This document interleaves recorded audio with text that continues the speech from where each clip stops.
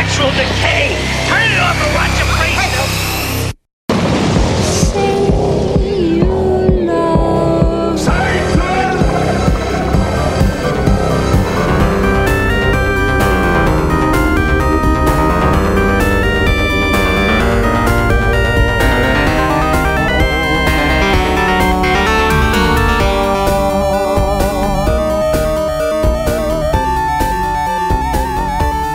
Earth is the hunting ground. Man is the endangered species.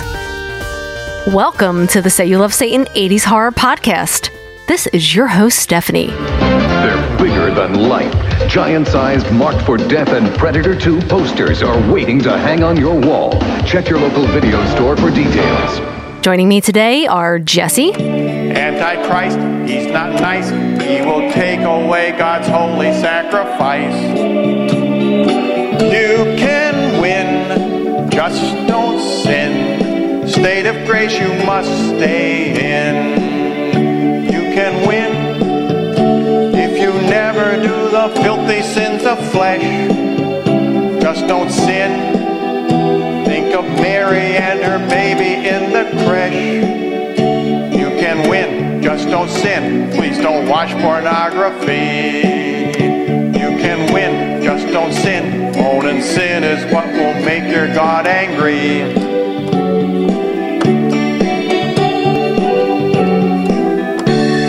You can win, just don't sin. At millennium, God's peace will come again. This isn't about money. This is about power. John. A monster devours your planet in Avadox for Nintendo. Do you have the guts to battle inside the belly of the beast? Fight ugly eyeballs, twisted worms, skeleton fish, guardian ghouls, and save the planet from total destruction. Avadox for your Nintendo. Which means you're cutting off my dick and shoving it up my ass. Kion.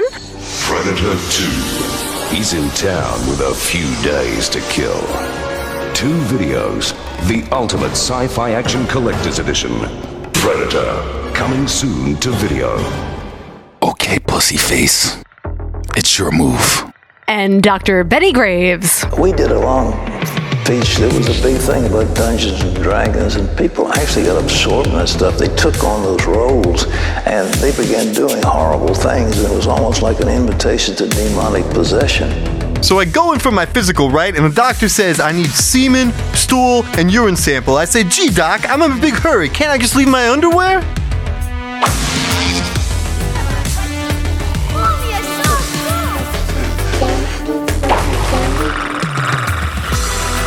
On this episode, we will be discussing Predator 2 from 1990, which was a Donald Sutherland pick. But first, we're going to stop in at the Sleazy Speakeasy. You should just fucking smile and blow me, 'cause I deserve it. What's relevant to me is that I love Mel Gibson. What? I love Mel Gibson. You need a fucking doctor. You need a fucking brain transplant. You need a fucking soul. I called Mel on his birthday, January 3rd, and wished him happy birthday. I love Mel Gibson. I need someone who fucking treats me like a man, like a human being with kindness. I love Mel Gibson. You get it now? What mean is? Get it? I love Mel Gibson. Welcome back, everyone, into the Say You Love Satan studio!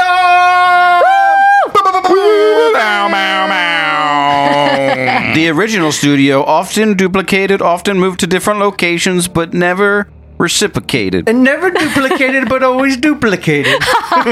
Duplications. Kion is here. Hey. Melissa is on maternity leave. Say You Love Satan grants 7 days for her to get 7 days. her vagina back in working order. And Get back in here. With the stipulation being that I get first dibs on the placenta so I can make my after-birth baby butter for my face to keep me looking forever young. I thought we were bottling the breast milk, too. Forever That's a side project. That's the milk is long. That's how you make money. That's liquid gold. I've already had a case you didn't conversation know. with Alex, and Alex said I'm going to keep her pregnant. I'm going to keep filling her up with cream. We're going to keep the milk flowing. It's going to get So she's going to be the dairy cow of Say You Love Satan podcast. Yeah, we'll hook a mic up to her. That's what you're Time to saying. make the donuts. Yeah. I even told Alex like we can artificially inseminate if he wants to play World of Warcraft. He could just do it in my hand, and then I'll put it. Yeah, I mean, humping a lot burns calories. You But don't want also, that. there's a stipulation that Melissa has to wear overalls with no bra or t-shirt underneath. Oh, like For me, those like mommy me a goth. milkers. Oh, for those reels that I keep getting from Instagram. The Hornia Gumgy. meal reels. Oh, is that a thing? Yeah, there's like an Adrienne Barbeau looking chick with big milkers who's like older, who just wears overalls and nothing, and she like squats down and tries to explain something to you, and you're like always left wondering, is there going to be a nip slip? I asked Melissa, I was like, can I just get a shot of the milk boobies, just not for sexuality purpose, but for scientific research? And she said, absolutely not. And I was like, I tried. Have you guys experienced the Hornia Instagram reel algorithm and the shit that fucking people do on there? Well, there was one. I don't know why I started finding this video would you pop don't know up. why stuff? Yeah, No, I don't know why. Seriously, I mean, it was. It's just this woman walking down the street and not wearing a bra, and her boobs are just bouncing, and I Fucking don't great. understand why that's showing Not up. the Listen, not the yoga poses and no. What do I look at? Oh, the cats, Yeah, but cattle dogs. what I tell you the other day, What? I just read this big scientific article where they studied a bunch of women and they wanted to see what would happen to the boobs. This is real. This Oh, isn't yeah, yeah. Jesse News. Yeah. They wanted to see what happened to the boobs with women if they didn't wear bras as opposed to the women that wore bras. And it turned out the myth of bras was invented by Big Bra to make money off of the women's By a man. currently through a lifespan because the breastesses that did not wear bras were super perky and the ones that wore the bra It's true. were sagging. But it makes sense because It does. if you work your muscles, you stay pumped. in a world where the breasts didn't wear breasts. Where the breasts didn't wear breasts. Man, James Cameron's breasts. sometimes I'm Part like, are they two. your breast or are they your breast? Breasts, the These way are my of breast, boobies. inside breast. Booby boobies. Hi, I'm John Wayne, and sometimes a man likes to sit down and have a nice cold breast with breast. Real quick, I wanted to Get on your breast. What are you and I drinking, Steph? You can start it. We're drinking a rosé because Melissa's not here, and I'm gonna live that wine life. We are drinking a rosé. It's the Apothic Rosé, a rosé with dark secrets. Man, I didn't know they made a shit. rosé. They do, and it's pretty good. It's pretty good, I must say. Yep. Quick question for y'all. This is more for the penises in the house. I'm a little research. in the house. Research I'm doing. After talking to my coworker, I have a great collection of coworkers, and my buddy Pete is probably 35. He's Asian, and then my youngest coworker Shamara is like 25. So we have and she's black. So we have a policy that you can say the racist, most craziest shit to one another, and no one's allowed to get mad. So they'll say fucking shit about white people in front of me, like white people smell like dogs, and I'm like, that's cool. I'm glad. I feel better for knowing that. But we were also having a conversation. Shamar was like, we were talking about sucking dick and eating pussy, and I was like, I eat pussy like a Tyrannosaurus Rex. I was like, and she's like, I don't like sucking dick. I was like, why not? And she's like, if I'm gonna suck a dude's dick, they got to use wet ones after they pee. So my question to the men in this house is, Because you get the dried pee on the tip. I told her, you know? I was like, no man alive is using wet ones to clean his dick every time he pees. So we're gonna take a poll, no guys. man alive. So I just want to know, for my own sake, have you ever, or do you continue to use wet ones when you pee, or do you do the shake method? Always the shake method. I mean, do you even use Yeah. toilet paper? But here's No. the thing. No. Not at all. I save my pee till after I have sex so I can shoot out the gunk that gets stuck. No, That's good, you gotta clean it out. Right, Yeah. but no, Jesse's talking about in general. Like, do you, as a prep, like, do you ever clean your No. I make dick tip with Never. a wet wipe? Like Never. if I'm taking a bath or shower before we have sex, like I'll purposely like take a pee afterwards and make sure I leave pee on my dickhead so Steph has like a lemon head to enjoy when we're in there, like a sour. Thank know, you. Thanks for that. in preparation for yeah, my yeah, slime. I appreciate it. For my slime. It's got to be tangy and minerally. Yeah, Thank want it you. all, and like a bleach, like a bleach lemon. Yes. Hot. I wanted to talk about this quick movie real quick, guys. I just watched the trailer before I came over here while Steph was getting ready to record. It's called Skinamarink. Did you guys? Oh, people are saying it's terrible. People are saying Jackson said it was like the most boring So- shit he's ever seen. and that's true. Okay. But then there's this hype train behind it where people are saying it's the There was a scariest huge fucking hype movie train they ever behind it. they've ever seen. What? I don't believe it. So basically, the trailer it was made for $15,000. So it sounds like they're trying to make it like the next Paranormal Activity. Wait, okay, well, I have to back up real quick. What does the name mean? Is it from the Elephant Show? Skidamarinky That's what I dinky think. That's what I think. skidamarinky doo. Is it? I And love you. That's the reason I wanted to bring it up, because I was like, holy shit. But only a certain generation knows that. Right, but the funny thing is, when my brother was really fat, Danny, my middle brother, Yeah. when he was really fat, like we would make him do Skinamarink, and it was like his truffle shuffle, where he would go, he would tuck his neck in, and he would do like quadruple chins, and he would go like Skinamarink, and he would do that weird hand thing, but he would also like flip his tit up and like lick his nipple, and we'd be like, Dan, do the Skinamarink dink, do the Skinamarink. So you guys had your own truffle shuffle, is what you're saying? Pretty much, exactly. Cool. Yeah.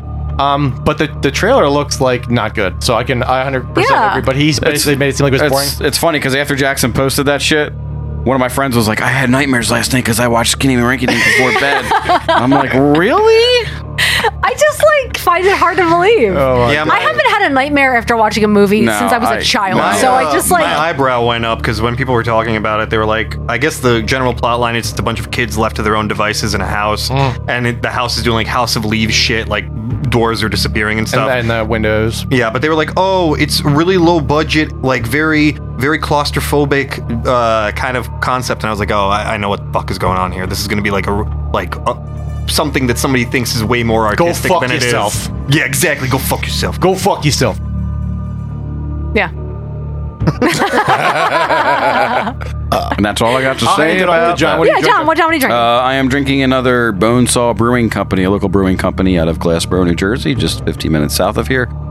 The chocolate cherry cream ale called Cherry Cordial Queen. Oh, is it good? Fucking delicious. It sounds delicious. It is fucking delicious. It's 4.7 alcohol by volume. Cordial. I love a cherry cordial. Yeah, it's a cream ale, but it's got a little bit of tart. A little bit of tart to it because of the cherry. Like sour a little bit. Guys, I have another confession to make. Oh no. No! You're gonna be a father? No, I'm a vampire survivor's addict, and I don't know how to stop. I have a sickness for killing pixelated monsters that look like they're from Castlevania. Yeah, and then John told me about it, and then he was like, "Come on, it's gonna be our dream." It's and like then it's like the ring. Was It's me being like ass to ass. It's like the ring where I have to pass the sickness off to somebody else for me to live. Let me set this up a little better because I talked about it earlier, but it's funny for the listeners to hear. So me and Steph came over here for New Year's Eve, and we were like, we'll watch a movie and we'll drink whatever. So when we came in, Victoria greeted us, and I was like, where the fuck is John at? And I heard Victoria go, John, they're here. And he was upstairs, and I was like, that motherfucker's playing a video game. But he didn't, wasn't no rush to come up. So then we go upstairs, and I was like, what are you playing? And he's like, Vampire Survivors. And, then, and Steph came in. He's like, yeah, oh man, it's so good, dude. It's so good. And Steph comes in, and Steph's like, you don't look like you're doing anything. You're just like going to the left. Like he's constantly to the left. And he's like, be quiet, I'm trying to kill death. It was funny. It's a roguelike with Castlevania And then he elements. proceeded to play it for like another 20 minutes. You guys, just 20 minutes. I gotta make it the 30-minute It mark. is so easy to get sucked in and sucked off by this game. Yes, it's horrible. I won't ever play for it. our generation, and For that reason. it is cool because the dude who made it was like one guy, and he was like just doing it for fun. Was he I like a guess. one guy? And now he's like fucking probably a millionaire, bro. One guy. He was only selling the game for like $3 to $5, I think, for like him. that. So I don't really think he's going to. But that's right. But extrapolate that. Take that shit. Extrapolate that shit. I mean, I got it for free on Game Pass. I fucking love it. It's on iOS. It's on iOS for free. So I mean, just like just do it. iOS. And I just gotta say, we're recording this on January 14th, and tomorrow, The Last of Us series. Oh my god, I'm so excited. Pedro Pascal! That's gonna be. I didn't know fucking, what is his name? Ted Ferguson's in it. What the fuck's that Who's guy's Ted name? Ferguson? He's got the mustache from Parks and Rec. The guy looks like an owl from Parks and Rec. Oh, you're talking about Keith Offerman? Nick Offerman. Offerman's in it? Yeah, Nick Offerman. His name is Ted Ferguson, clearly. Yes, Ted Ferguson is in the movie. It's in the show. No, he looks like... He said that with such confidence. It looks like he's... sometimes the names just come to me, and I don't choose to say them, but it's there, so I say it out loud. He looks like he's playing the crazy guy that you run into like in the first Last of Us that has like his house and all the supplies and shit. I'm excited. It looks good. It does, and everybody's like saying like this is Netflix's next big show. HBO Max. HBO. Or, yeah, that's what I meant. HBO. What did I say? You said Netflix. Oh, yeah. I thought I said like you MTV. said, names just come to you and you just Spit them out. spout them out. It's true.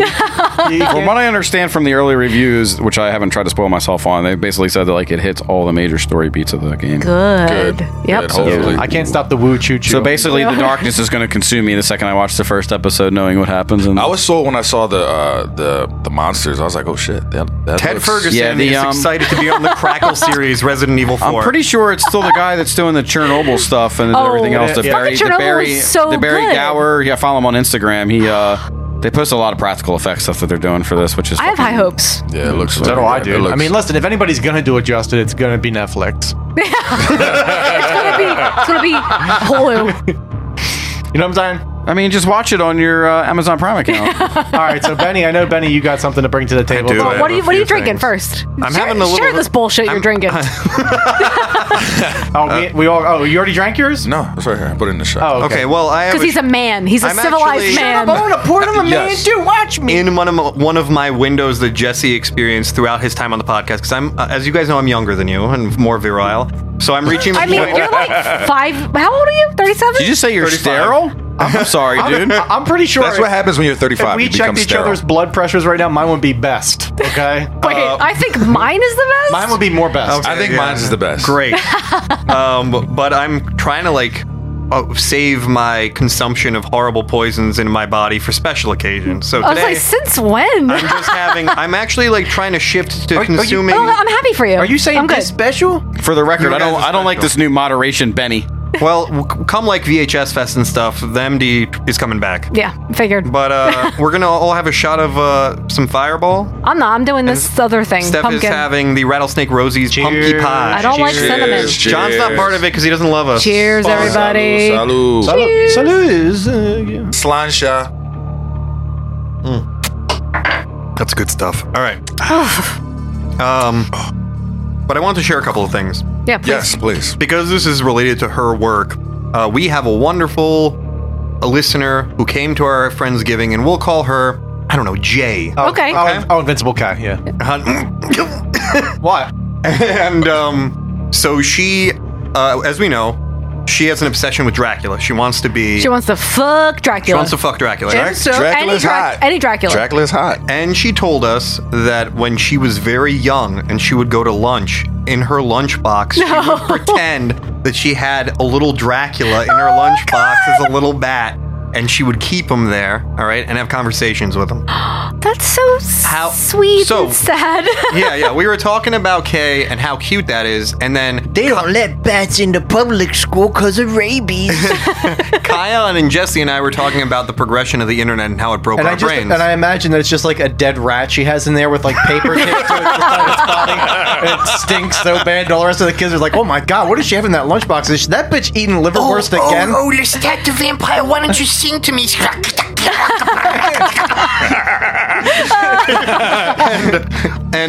But when did the rat become Jonathan Davis? The comparison to what now Kay has to deal with is she has a student. I mean, Jay. Jay has a student, and this student basically is obsessed. Jesse, this will really connect with you. With Godzilla, but only with the Americanized Zilla version of Godzilla. No. The Fatzilla. And this kid needs to die. Listen, I will send you the poison. We can do it discreet. Listen, it's a step. The extent. Wait, the Puffy Combs version? Yes, yes. Okay. Oh, Matthew Broderick. The extent of That's an her embarrassment. love of Zilla. Come with me. Is is that she like wants to marry him? Oh, okay. And every time that they have like a kind of study hall. Oh, it's a girl. Yep. That wants to marry Godzilla. Yes. Yeah.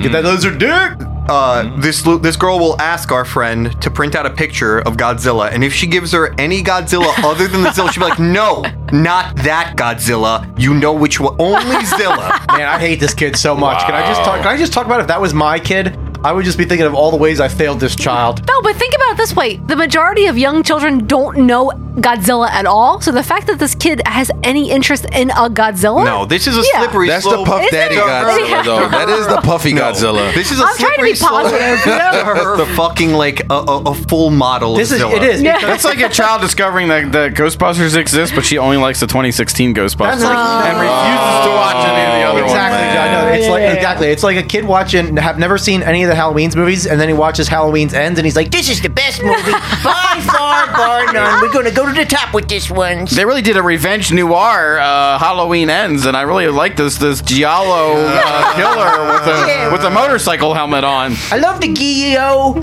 and when they stabbings and stuff, but also noir synthwave. Halloween Kill Supremacy! Halloween Ends, sorry. The other thing is that our friend, who's not related to Jay, her name is Kay. She really likes new metal. So we were talking, I was thinking about Oh, how does old she? is... Yeah. How old is Jonathan Oh. Davies? Well, she loved Queen of the Damned. Jonathan Right, Davies does the yeah, whole yeah. soundtrack. How old is he now? Like in his 40s, right? Oh, Jonathan Davis has got to be like 50 years old. Okay. 50, yeah. Oh, I was yeah. thinking about inevitably when they do like the end of life Korn revival, and I was like, wouldn't it be awesome if he had like, you know, his mic stand is like that Giger Chrome Yes, mic stand? yes. What if he had a ride along like wheelchair that had the mic in front of it, and he's like, Ricky Tacky Tack, man. Ricky Dookie Dookie. Listen. Jonathan Davis is 51. Yeah. Yeah. So listen, I'm gonna be sounding like a Say it. contrarian, but Say it. but the new Korn album was fucking awesome. It's bro. good. Rickety Tackety. It's good. What? I'm It a is. freakety Wait, on wait, a wait, wait. leashety. Bro. When did Korn release a new album? But like last the year, end 2 of years ago? 2022. Yeah, and something it like was that. fucking like the production on it is fucking sick, bro. Those tones sound like fucking Meshuggah. They be going like, "Boom, jigga, ba- da- da- da- da- boom, boom." All right, I got two more things. Why is Kion making an Umbugga's face to that? Because he's reliving high school right now, is what is happening. On the last episode of Sodom and Gomorrah, Jesse said, "What is the best Australian food?" Or like, Yeah, what is yeah. their- Oh, I did. What did they bring to the And culinary experience? And I'm going to tell you what it is. Shrimp on the bobby? It is available at Target, and it is the #1 biscuit of Australia. Tim Tams. Tim Tams. I know about Tim rule. Tams. Yes, a good friend of mine I met when I was in the military. He was in the Australian Navy, and we met in Korea, and he talked about Tim Tams all the fucking time. Did you get to try them? Wait, I did get to are try they them like finally. they're cookies, right? Because biscuits They're are like cookies. well, a biscuit, Yeah, but they're- it's like they're covered in cookies. chocolate and With it has caramel like, inside. Yeah, man, I'm just into it. hits. It hits. Okay, It hits, well, since yes. you know about a little bit about Australia, Vegemite or Marmite? What's Australian? It's Vegemite. Is it Mite? Okay, yeah. okay. Because But I couldn't. don't they eat both though? I think Marmite's a British thing. Yeah. and I Yeah, always yeah. confuse the two. And But they're the same both people. they're like fermented yeast. It's the same right? shit. Yeah, It's but the- British people and Australian people is basically the Don't same you know the people. 80s song? Took a bite of my Vegemite sandwich? My Vegemite sandwich. British- well, British people eat weird shit like spotted dick. I don't know what that is, but You they eat eat it. spotted dick. bit of spotted dick. Well, that and they co-opt a lot of other cuisines. So Yeah. like, Are you they're- saying they're all cultural about appropriation? A little bit. Yeah. a Well, little because bit. curry is like the #1 dish Curry in is the England. #1. Yeah, thing yeah. in You mean when you England. have a bunch of colonies spread out all over the world, you kind of bring shit back? A little bit. And you put it in your museums, and you're like, nah, This find is these ours. keepsies. No, Greece. This isn't your marble statue, Greece. This is our marble guess statue. what? That's also an American thing. 'cause- Well, I mean, like Eddie Izzard kind of said it best when he was like, do you have a flag? No? Oh, well, then it's mine then. Because we have a flag. Yeah, Oh, Eddie Izzard. But the Pilgrims brought the Indians like cornucopias full of apples and stuff. So I mean, I think it was a fair trade for That and all the of them. bubonic plague. And the bubonic Yeah. plague. yeah, I mean, and The smallpox bubons. and Yeah. you The know boo-boops. all that shit. The Oh boops. no, I'm sorry, you postulating. Are we about to be postulating right now? Is you about to be postulating? And I think, I have one more.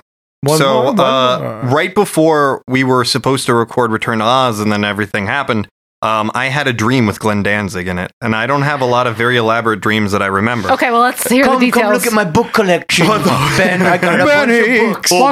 I'm documented. I'm so smart. I have books. Benny, won't you come and sit on my lap? Yes, I will. This is a book about demonology. It's called Green Eggs in Ham. Why does my crotch twitch the way it does, Benny?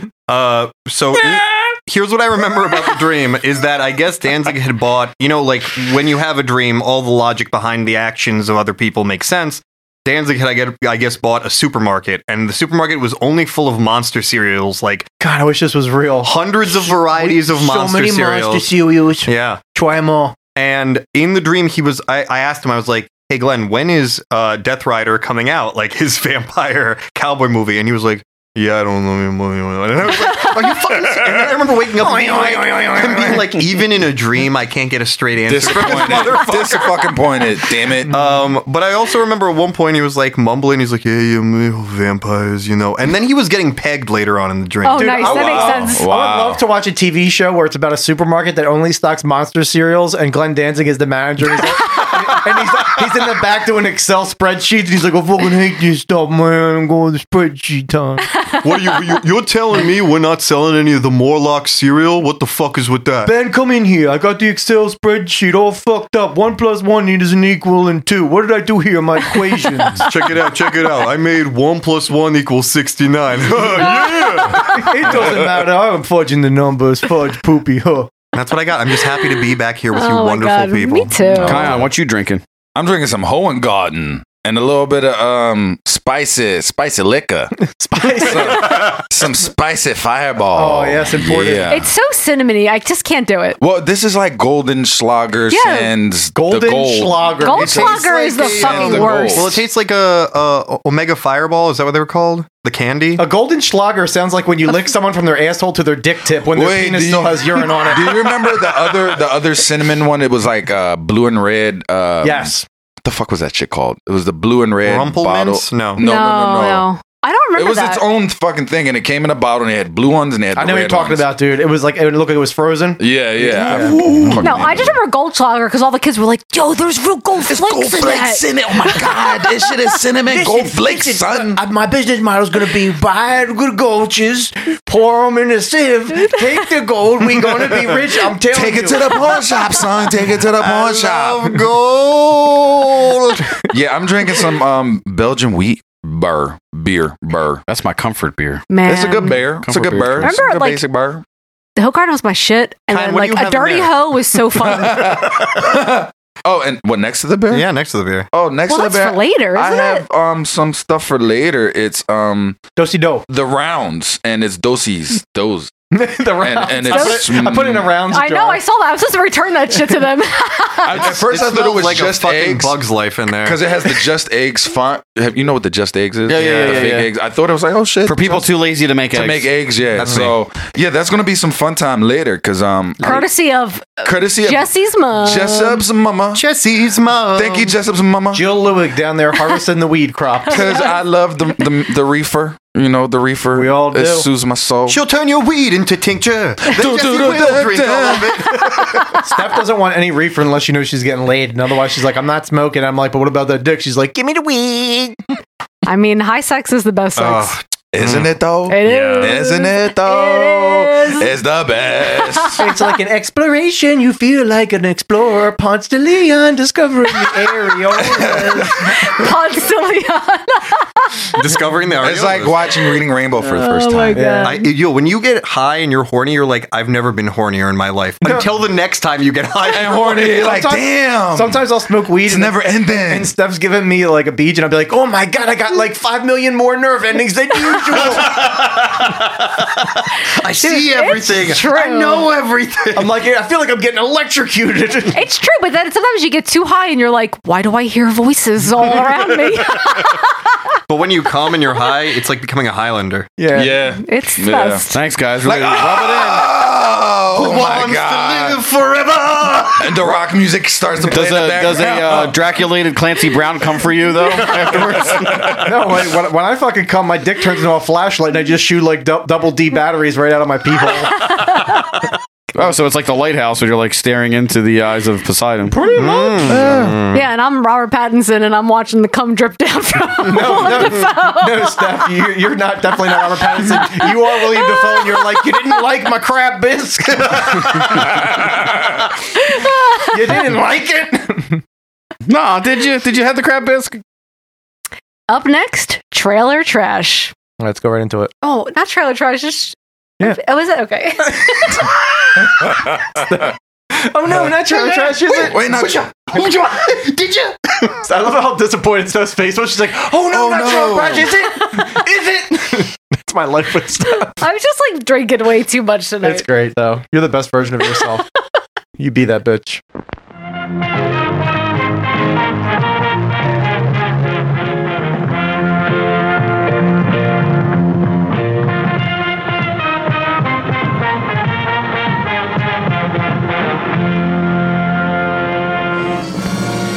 landed in the world's most forbidding jungle. It came for the thrill of the hunt. Now, it's coming to a different kind of jungle.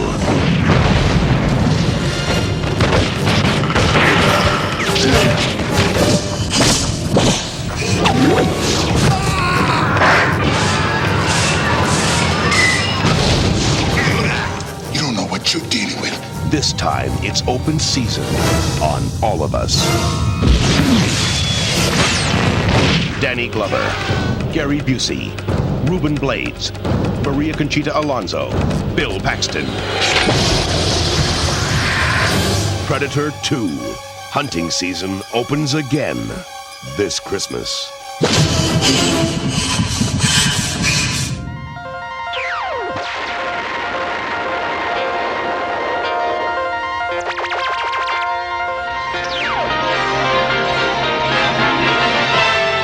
And now we're pleased to bring you our feature presentation.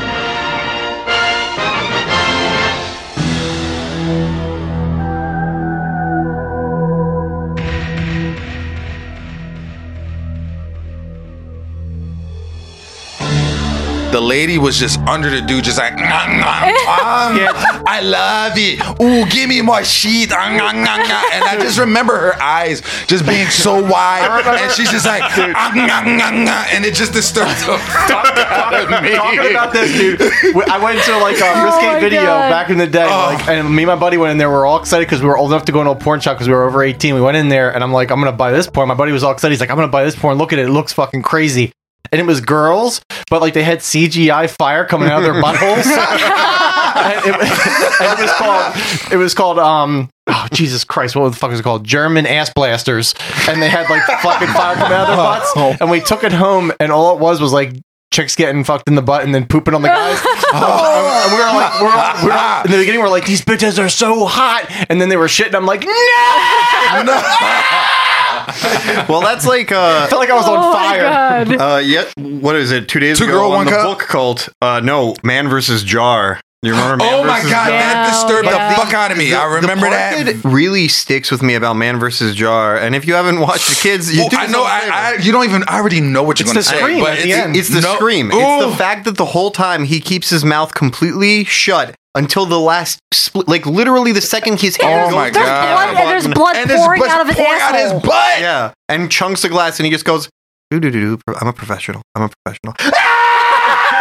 Dude. Because the fucking jar, he puts a jar in his ass, and it's a mason jar, and it shatters. No, but the part that is just like when you brought that, it just went right back to my brain.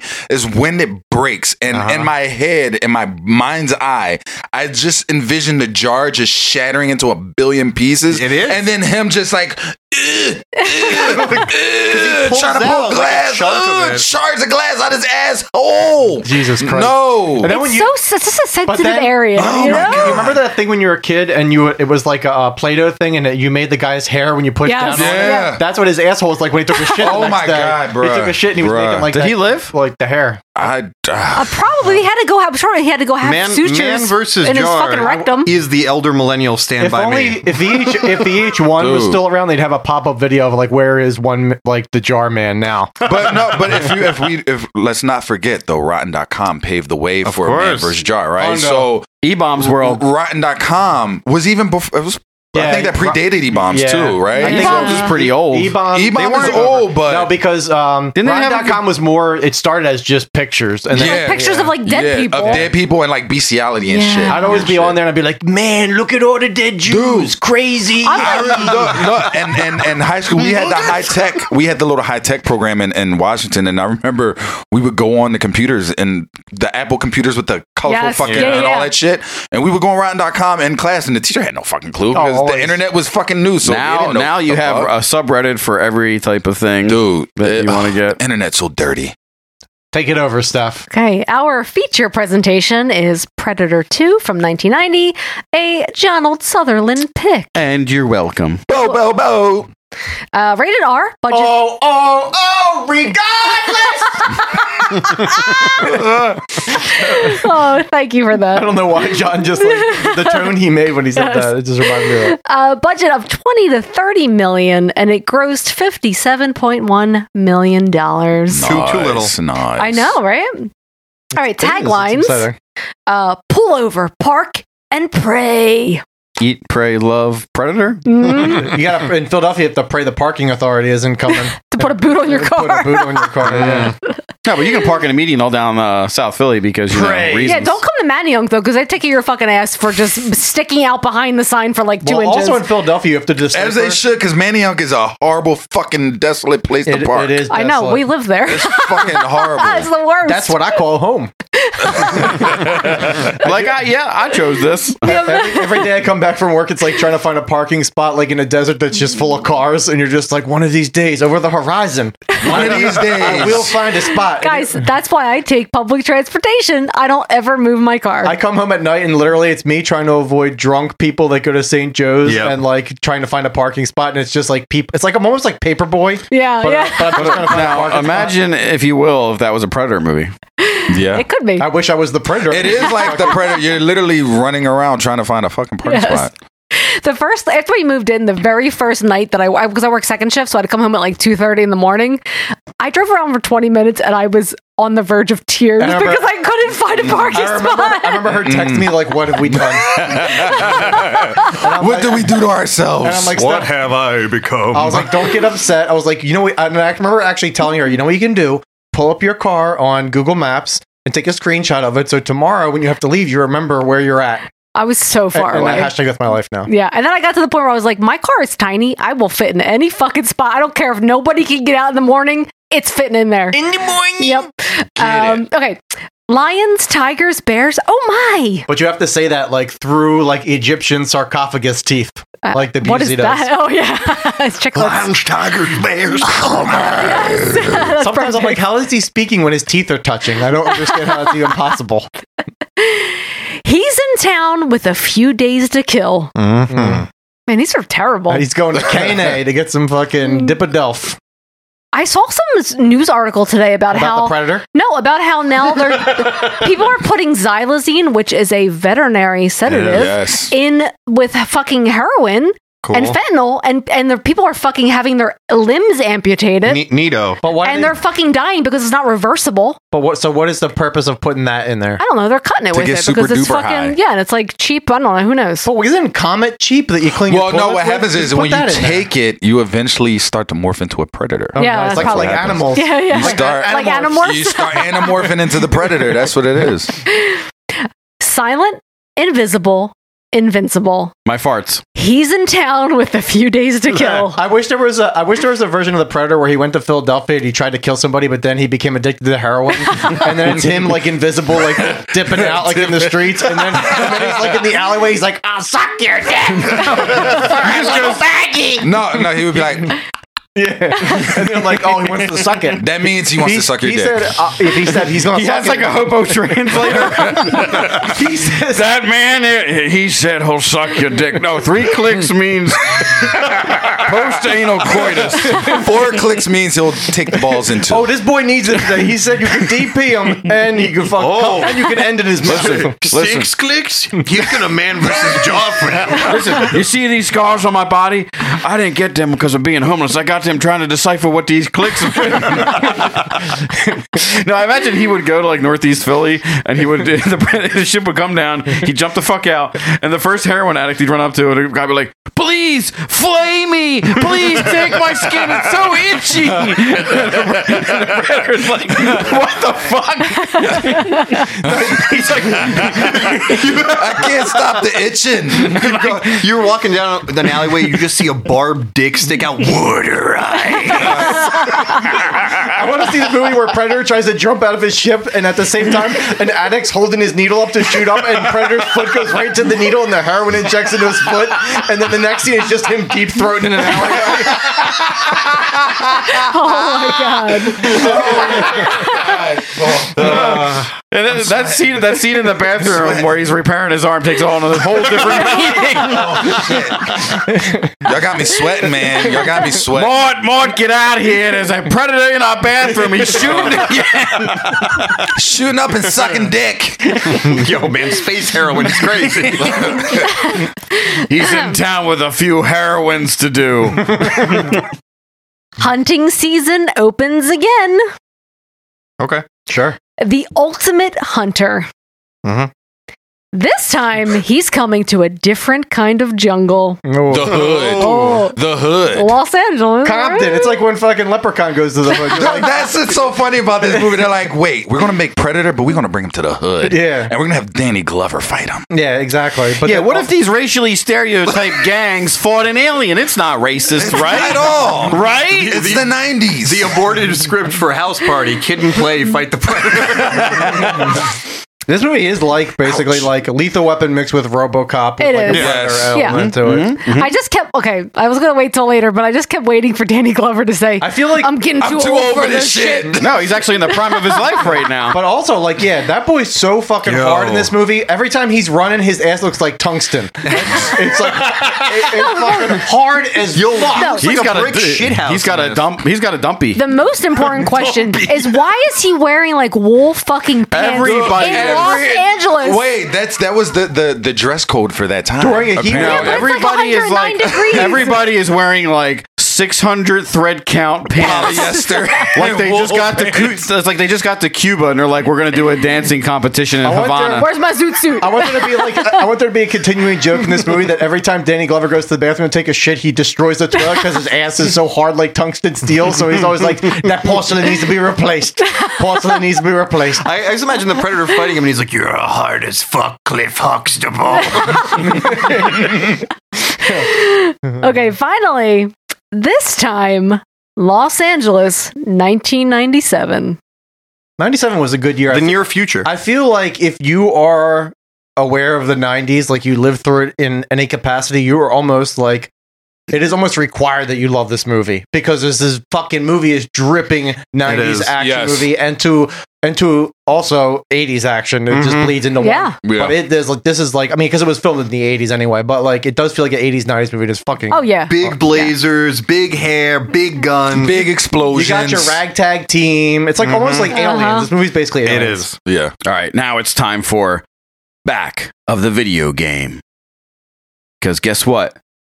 Just like other times when Jonald has the game, we're gonna talk about Predator 2 for Sega Genesis. And this one's MIB, you guys. Yeah, this one's MIB. It's factory sealed. Look at the Look at him fucking, he's like, look at him he's caressing it, right? He's I'm all about to stick my finger right through that plastic. Rip it open. Rip it open. If Cronenberg was I don't gonna like make a drunky movie, stuff. If Cronenberg was going to make a movie about John, it would just be him fingering his fucking boxes. Genesis cases. like, Oh, that's Crimes of the Future. Have you watched it yet? No. Oh, you need to watch it. Oh, Crimes of the Future are the best. Yeah, just imagine. That was sincere. Imagine-y, if you will. Yeah. Imagine-y, if you will, it's a Friday night, you know, school's over, and you got one game to rent for the weekend, and you're in the fucking... Crash Bandicoot. You're in the Blockbuster store. Steph's like, Parappa the Rapper. I never played that. Kick, punch, it's all in the mind. If you want to test me, I'm sure you'll find it. Toe Jam and Earl. Why is that guy's head shaped like an onion? We'll never know. Sorry, John. Go ahead. You only got one game to rent, you know? For me, it was going off to the local Save Time deli, and inside the deli section, guess what? They have video games hanging up in the boxes, and you were like looking at the boxes, and like oftentimes as a kid, what did you do? You had to look at the fucking box and figure out if you were going to rent this game for John, the weekend. some of us lived in civilization, and we went to Blockbuster. Yeah, I know. That's what I was going to say. John went to a deli to get video games. What fucking world is this? John's like, I went in the deli. You put your hand in the pickle jar. Look, we weren't about the whatever you got out of the pickle jar is what you rented. we weren't about the corporate franchises of Listen, renting. I worked there, okay? Don't do it. John's like, I remember when the sometimes Walmart all rolled you into need needed Sometimes all you needed was a firm handshake and a wink that you were going to bring this game back at the end of the weekend. So, not a commissary note from the big government IP. What are you talking about? Corporation.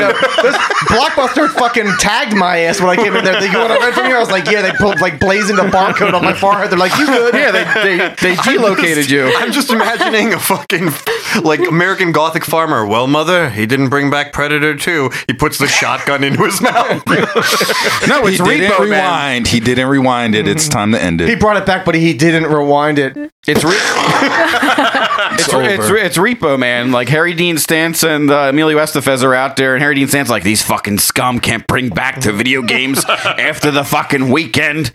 I gotta get my Sega Genesis games out of this bad area.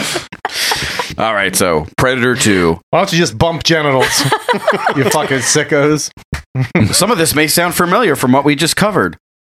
The Predator is in town with a few days to kill. It comes from a distant world, invisible. It's armed with powerful weapons unlike anything we know. It mercilessly stalks humans for sport. As Lieutenant Harrigan, it's up to you to rescue innocent people from the clutches of the evil drug gangs before they become trophies of the Predator. Search the streets, rooftops, and subways until you confront it. The Predator is on the hunt. Find him before he finds you. Cha-cha-cha. And it was the best. This is a good game. This is a good game to play. It actually is one of these games where, like, as we talked about it in the that's the one that's arcade like, segment. That's the one that's like the Vision where it's polyamorous, right? Yes, it's the polyamorous. Yeah, it's the everybody fucks each other perspective. Yes, it's a polyamorous perspective. Yeah, this is one of those games where, like, as a kid, you can kind of play through it. It wasn't so punishingly hard that you feel like you weren't accomplishing anything with your life. Lion King? Well, let's be I'm real. sad that I missed that game when in my youth. All the 90s, like as a kid, right? All the games that you played in the 90s, everything was, sorry, I wasn't in the mic. Everything was fun, right? It didn't matter how janky it was just fun to play. So to be able to play the Predator or, as your favorite, I think one of my character. You got to play as a black man, which I felt was very progressive for the time. Because especially for the time. But he was a black policeman, and he killed a lot of minorities to get to that Predator. Hey, it's Danny Glover. Yeah, it's Danny Glover. I think the only reason I didn't play this game is because I was more caught up by RoboCop vs Terminator. Honestly. Was that a game too? Rules. Yeah. RoboCop vs. Terminator. I never played any of these. The tits, bro. It was you could say next to Aliens vs Predator, RoboCop vs Terminator is a franchise migration that you kind of wanted. And then also too, if you remember the 90s, they were always trying to merge IPs. So like that Alien vs Predator. I remember the comic books before. Oh yeah, the video DC comic books were the best, and they were all in black and white, and they were very like just this looks really gritty and really adult. There's really cool stories to be mined with the comic books. Oh, hell That's yeah. why this is cool that it's actually based on the comic book. Yeah, the comic book. I also read the novelization back in the day. You know that book? Back in the day. All right. What about the youth? As a youth. Now it's time for Back of the VHS.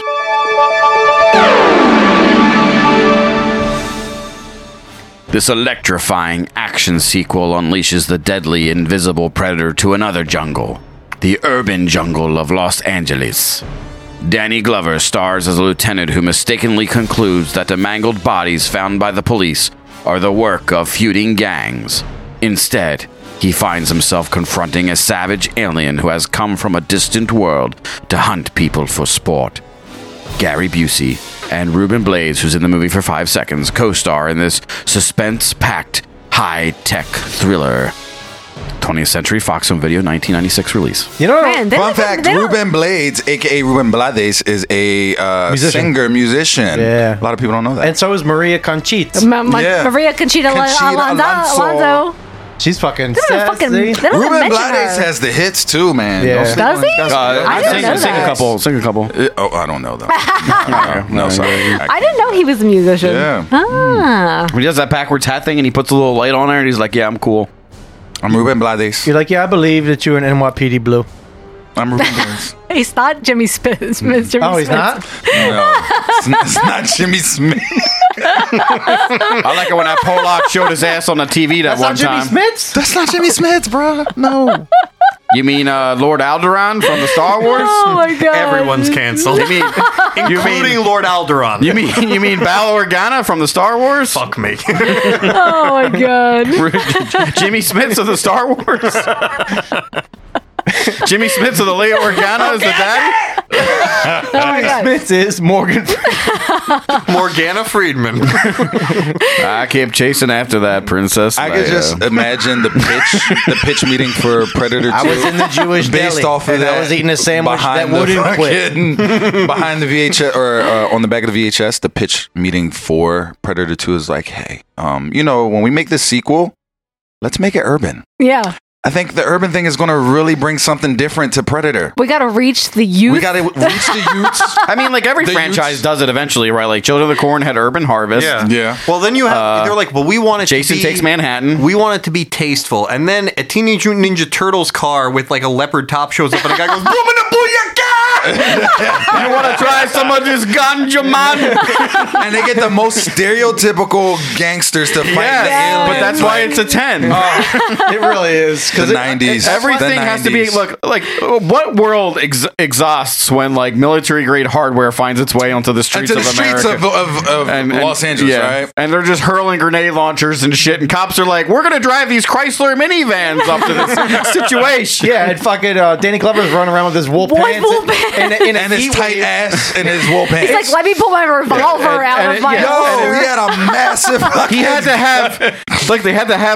have Huggies on, because there's no way his taint sweat wasn't penetrating those. When he was running around, he was sweating so bad, it probably felt he was running around with like a dead tauntaun on his back because all his wool was so wet with sweat. Wait, and you know what's funny? Danny Glover has a very specific run. So, like, when he runs, it's a Danny Glover run. It is. You mean a man stricken with arthritis? Yes, it's like the old man When run. Danny Glover runs, he looks like Jason when he's doing his like kill stride, but spud up. But yeah. or sped up. Not sped up. He's got a fucking rumper though. He does, man. It's I'm Dude, at the very beginning of this movie, when he gets out of the car and he's running back with, like, the stereotypical cop where he's got the gun pointed in the air and his elbows are out, his fucking ass covers half the side of that quarter panel of that y'all car. Are forgetting. Y'all are forgetting. I don't know when the car ended and that boy's fucking ass fender began. Danny Glover in Lethal Weapon, there was a scene where he was like shirtless. He was actually jacked. No, he was fucking ripped at this time. Yeah, Danny Glover was a jacked motherfucker back in the day. But here's the thing, right? We have to think about these movies like, how old were they supposed to be in Lethal Weapon? True, right? Yeah, because we're all in our late 30s, early 40s, right? But they were probably the same age. Yeah. We look at them like they were so much older. No, you're right, but I think he was in his 30s. Yeah, when he's in Lethal Weapon and he's in the bathtub in the He's like, I'm too old for this shit. And he's only like 32. Jack this shit. And in this, he looks like a fucking linebacker. Yeah, no, he I think this was the right move to make to pivot from the first Predator. Like, yes, I really think this was the right move. Yeah, it was the right casting. And I know, like, there's all this like talk about like they wanted to have Arnold Schwarzenegger come back, but he was doing T2 or whatever. It was the right move to not have him involved and to have Danny Glover. Yeah. A totally different feel. It feels like a fucking it feels like RoboCop world. Like, that's what it feels like to me. It does. I have such a love for Danny Glover, and I think it's because of all of the Lethal Weapon movies. I love those movies so much. He's great. He can do no wrong. He's so great. And it's funny because he really like had like a rise as an actor, and then he just like. He's like, I'm cool. Yeah. I'm good. He just like he does what he wants to do now. Yeah, I don't want to say he went away, but he hasn't been like, in any big roles really. Yeah, and like looking through his IMDb, you can kind of see that transition too, where like he did some like Wes Anderson stuff and like the Dead Don't Royal Die. Tenenbaums. Yeah, but well, like and early, like he was in The Color Purple, which is like a huge movie, right? Witness. I was with, watching this. I was watching this at work, and my coworker Shamara came by, and she's like, "Why that motherfucker from Color Purple in this?" She's like, "I can't watch this shit. Color Purple." Well, because he was a wife beater in that. He was not just that. He was a pedo. Yeah. He married a 14-year-old. Be loving the kids. Yeah. Poor Oprah and Whoopi. And No, it was Whoopi It was because Whoopi, he was like, she's ugly and you can marry her. America's That movie is the views anti-Semite darling Whoopi Goldberg. Indeed. Oh man. Oh, you kids, I'm gonna wear you like a glove. No. All right. God. Okay. Directed by Stephen Hopkins, who directed Dangerous Game, A Nightmare on Elm Street 5, The Dream Child, Classic. Judgment Night. You know that movie? Judgment Night. The Was that the Cuba? Judgment Night is one of my favorite 90s movies next to Surviving the Game. Surviving the Game. I'm gonna have to pick that on this. I don't care if it's not a fucking horror movie. Yeah. Surviving the Game is gonna have to be done, bro. Yes. They're one of my favorites. Lost in Space from 98. And Did he really do Lost the in- Dark Tower TV movie from 2026, Oh, wait, 2020. I'm sorry, 2026. 2020. Oh, wow. The movie has not 2020. existed yet. Wait, that's with Idris Elba, right? No, that's And Matthew that was that's horrible. the movie. That Oh, movie oh. was This is like a TV bad. adaptation. Oh, okay, Yeah. right. I didn't watch that. It I was couldn't. bad. It was. Yeah. And who else? Matthew McConaughey? Is that who was it? It was. That was the TV movie. Yeah, Idris. It was Idris and some kid, and I Okay. just remember the movie made no sense because it was like he hated the kid, and then all of a sudden he liked the kid, and then they were like, "All right, let's save the world," and that was it. And then he was like also driving this car, and that car eventually became like a transformer, and it was Bumblebee. okay, It was Bumblebee. Yeah. and it was fucking Wait, nuts. Makes sense. is Shia LaBeouf in this? I think Yeah, so. Shia LaBeouf. Yeah, and Megan Fox. He's queefing. Music by Alan Silvestri.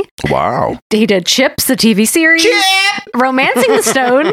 Cat's Eye. Classic. Cat's Eye. Cat's Eye. Love Cat's Classic. Eye is a great soundtrack. The Back to the Future trilogy. Let me just say right. Silvestri is very Prolific. Very prolific. Yeah, he Yeah, was prolific. But like as far as like soundtracks go, the first Predator movie, the soundtrack meshes perfectly with it.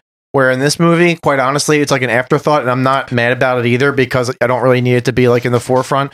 But the first fucking movie, that soundtrack was like crucial for all those scenes to be awesome. Yeah, I feel like in this movie they just basically took the theme and anytime there was a serious scene or whatever and the Predator showed up, they were just like, we're going to play the theme again. Yeah, we're playing the theme exactly, again. It's a good theme, but yeah. But like the beats, but it's really like it's also important from like a visual aspect too, because like when you're in the jungle, you know, in the first movie, you need other things to stimulate your mind because you're just looking at like tree canopy. Well, and so also that's when a soundtrack's really important. Right, and he did the Predator. He did the Predator soundtrack Right. too. Right. But when you're, but then when you're in a city, you have so much more to look at. There's so much like let's talk about the set pieces in there. Oh my they're God, fucking that's so crazy. good. They're Yeah. almost like a Hellraiser. Like when they go into that dude's apartment, The Aztec columns it's and like shit. straight Yeah. up like Hellraiser movie, bro. Yep. All the carvings and shit. Okay, so I will continue because there's much more to Why don't you do that? mention. Because you're slacking. The Delta Force, Flight of the Navigator, Oh, Flight of the yeah, Summer Rental, Who Framed Roger Rabbit, Rental. Classic. Mac and Me,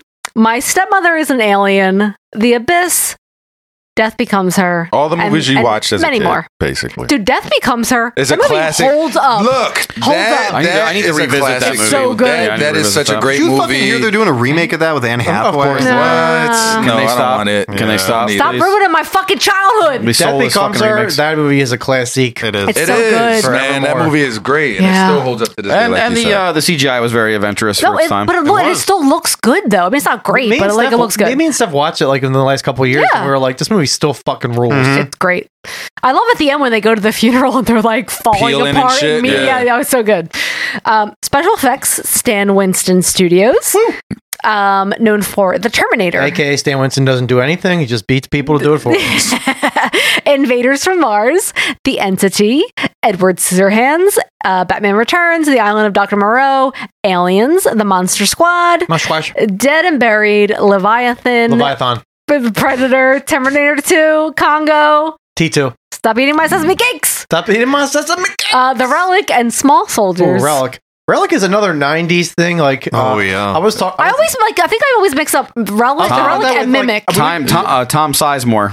I think like Sizemore. even though like Relic is not like a slasher movie, I still think Relic would be good fun to do on Y2 Killers because it kind of like felt it was like the trying to be the renaissance of horror movies in the '90s. Yeah. Oh, we got all sorts of weird shit like it's in that like Lake Placid type of Mimic.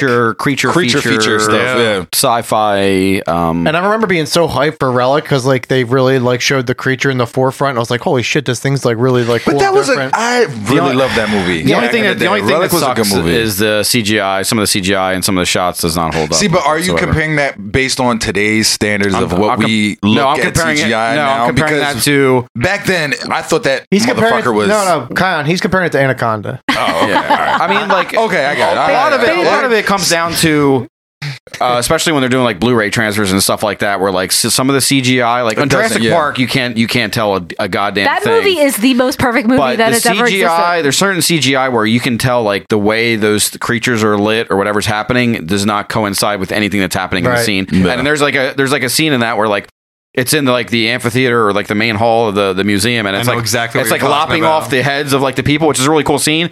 But it looks like it's not even in the room existing with them at the same time, and it just was like, I can see this on a DVD or I can see it on a VHS, but like this is That's not. kind of like why I really liked the monster. This is like a weird like connection, but the relic monster always reminded me of the monster from The Host. That weird, the weird squid, like squid creature thing that comes out. That fucking and the CGI for The Host still holds. There's up. another movie is exactly like this one, like the relic called Deep Rising. Deep Rising, yeah. But it's on a yacht. It's on a yacht, and It's on like a the cruise ship. and it's the exact same thing where like everything holds up until the exact point they meet contact with the creature, and you're like, oh, they're fighting with CGI tentacles. It's a silly. I think Treat Williams is in it. Yes. And Famke Oh. Janssen. It's a First silly of flick. all, that guy's name makes me just want to. But that's also punch him in his face. that's definitely like a Y2 Killers, like Oh, yeah. right That in that Dead Relic Silence and then era. Mimic is Okay, all coming are you out. adding these to your list? Treat they're on the Williams. list. Any movie that Treat Williams is in. Because that dick. I mean, Mimic was the one with the roach thing, right? The evolving cockroach. Guillermo del Toro did like the second one, I believe. I thought he did the first one. Yeah, I think he did the first Yeah, one. maybe he did that. Maybe you're right. Yeah. Guillermo. Guillermo's. There's you can get like the trilogy of the Mimic. And while we're on it, movies for, Cabin like, of Curiosities, The Viewing, fucking the cream that you will ever see of any fucking thing ever. There was a lot of good episodes. I in showed that, my man. coworkers The Viewing. That was the Panos Cosmatos. Oh, episode. so good. Never in my life have I ever felt like I had less in common with people when they were just cringing at how much they hated that's it. an yeah, but that's like shit. That's like It like is so an acquired specific, taste. yeah. That's like showing somebody like, oh, this is Nick Cage. You maybe never seen his movies here. Here's Mandy. I love Yeah. that. You know what I mean? Like You're you have to work Yeah. up to that. Yeah, but did you guys watch the new Pinocchio? I did not. Oh my You know what's god! Watch good? it It's and then fucking good. The Disney one watch or the GDT no, one? the Guillermo del Toro one, All right. and then watch the making of because Yeah. you will Your- appreciate it so Your much fucking more. mind will be blown watching the Pinocchio making of because like we watched Pinocchio because we were bored. It's on Netflix, and I didn't realize I was watching it, and I was like, "This is fucking really great. The voice acting's in it awesome, and the animation's awesome." I didn't realize it was stop motion. It's I thought- stop motion. I Yeah, thought it was CGI, and then we watched the 30-minute making of it afterwards, and my mind was fucking blown. Fun It's fact, amazing. I actually was watching a YouTube channel today where they were it's VFX Artists React, and they did the Pinocchio. There were 3 Pinocchio movies that came out last year. Apparently, the What? GDT one, the Disney one, and Yeah. there was like this third one that looks like it came out when the first Shrek was made, and they were comparing the. I know the one this- you're talking about. It's got like horrible dubbing in it. Pauly Shore is the voice of fucking Pinocchio. I gotta show you It's guys so the trailer. weird. There's this scene where he's like, "Oh, okay, let's go off to the thing," and then he just makes this weird ass noise, and it's Pauly Shore, and just like giggity, giggity, giggity, and as he like skips off. And, He's in the juice. Oh, yeah, it's What am I, a chipmunk? I'm a square. he does this weird fucking this weird giggity type fucking noise at Right. the end of it. But yeah, they were talking about the stop motion. It's and- for that amazing. one. If you do watch the Pinocchio, watch the 30-minute making of because it will fucking make you love. And he was working on the movie for like fucking 15 years. and there's so many good actors in it. Christoph Waltz, Tilda Swinton, Kate Blanchett. Wow. It's just like amazing. I think Clancy Kate, is you wanna Clancy know- Brown doing You want voice to know too? how tight Guillermo del Toro is with Kate Blanchett? He made her be in the movie just so she could do monkey noises. Yes. She literally She was like, does- I'll be any character. He's I know like, it was "You're a coming monkey." out around the time that Cabin of Curiosities was coming out, and I was expecting like to hear people having a buzz about it, and it like came out, and like I didn't feel like I didn't hear anybody talking It about is so good, and let me tell you that it is not the Pinocchio It's story darker, that you know. right? It's not. It's a little- Nazis. All right, Nazis. yeah. Okay. Anyway, It's, you could tell it's a Guillermo. So what are the joint. Nazis doing to the Pinocchio boy? They are fingering him for research it's purposes. so good. God. If Okay. I finger the wood, will the boy come? What if we made all the Juden out of wood? This is great. Okay. Cast Danny Glover as Lieutenant Mike Harrigan. He was in Witness, the Lethal Weapon franchise, as we mentioned. Angels in the Outfield. No. Operation Dumbo Drop. No. Only the Classic. classics. The Royal Tenenbaums. Yes, that's. Oh, he's awesome in the Royal Tenenbaums. Yes, he bro. is. The Saw. best part is in Royal Tenenbaums when Gene Hackman's talking to him, and he's like, Gene Hackman's like, "You want to talk some jive? I'll talk some jive all day." And The Dead Don't Die. He And the color purple, we forgot. And the color purple. The color Is that purples. it? Yep. Perp and the Nerp. What were you gonna say? I don't remember. Okay. It's gone. Gary Busey Lost to as the ether. Gary B. As Peter Keyes. Gary B. He was in Carney with Jodie Foster. Yo, me and Steph talked about that on Sodom and Gomorrah. You did. If you have never fucking watched Carney in your life, good God, please watch that fucking She's a movie. baby in that because movie. that movie is fucking crazy and super enjoyable because Gary Busey's just like... It's one of his earlier roles, too. People are always like... People are always like, Gary Busey was really weird after his fucking accident when he smashed into concrete going No, 65 miles per he hour. was always no. weird. No. Actually, that motherfucker was born strange. Right? He just happened to survive, and maybe it made him like 1% little more weirder, stranger. But he's always been a fucking weirdo. And surprisingly, a really good actor though. When He he, is was in good. his He heyday, is he was great. really Yeah. good. He like, cause the thing about Gary Busey is you can give him like you're like Gary.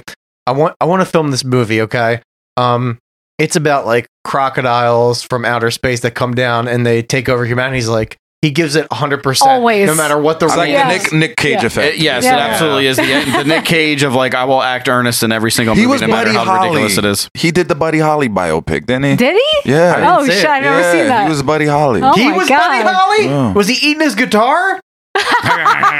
He's on the plane. I hope Weezer doesn't make a song about me. Oh my God. Okay. Just eating his guitar, like, just shredding into like hamster bedding. Silver Bully, which we've covered on the podcast.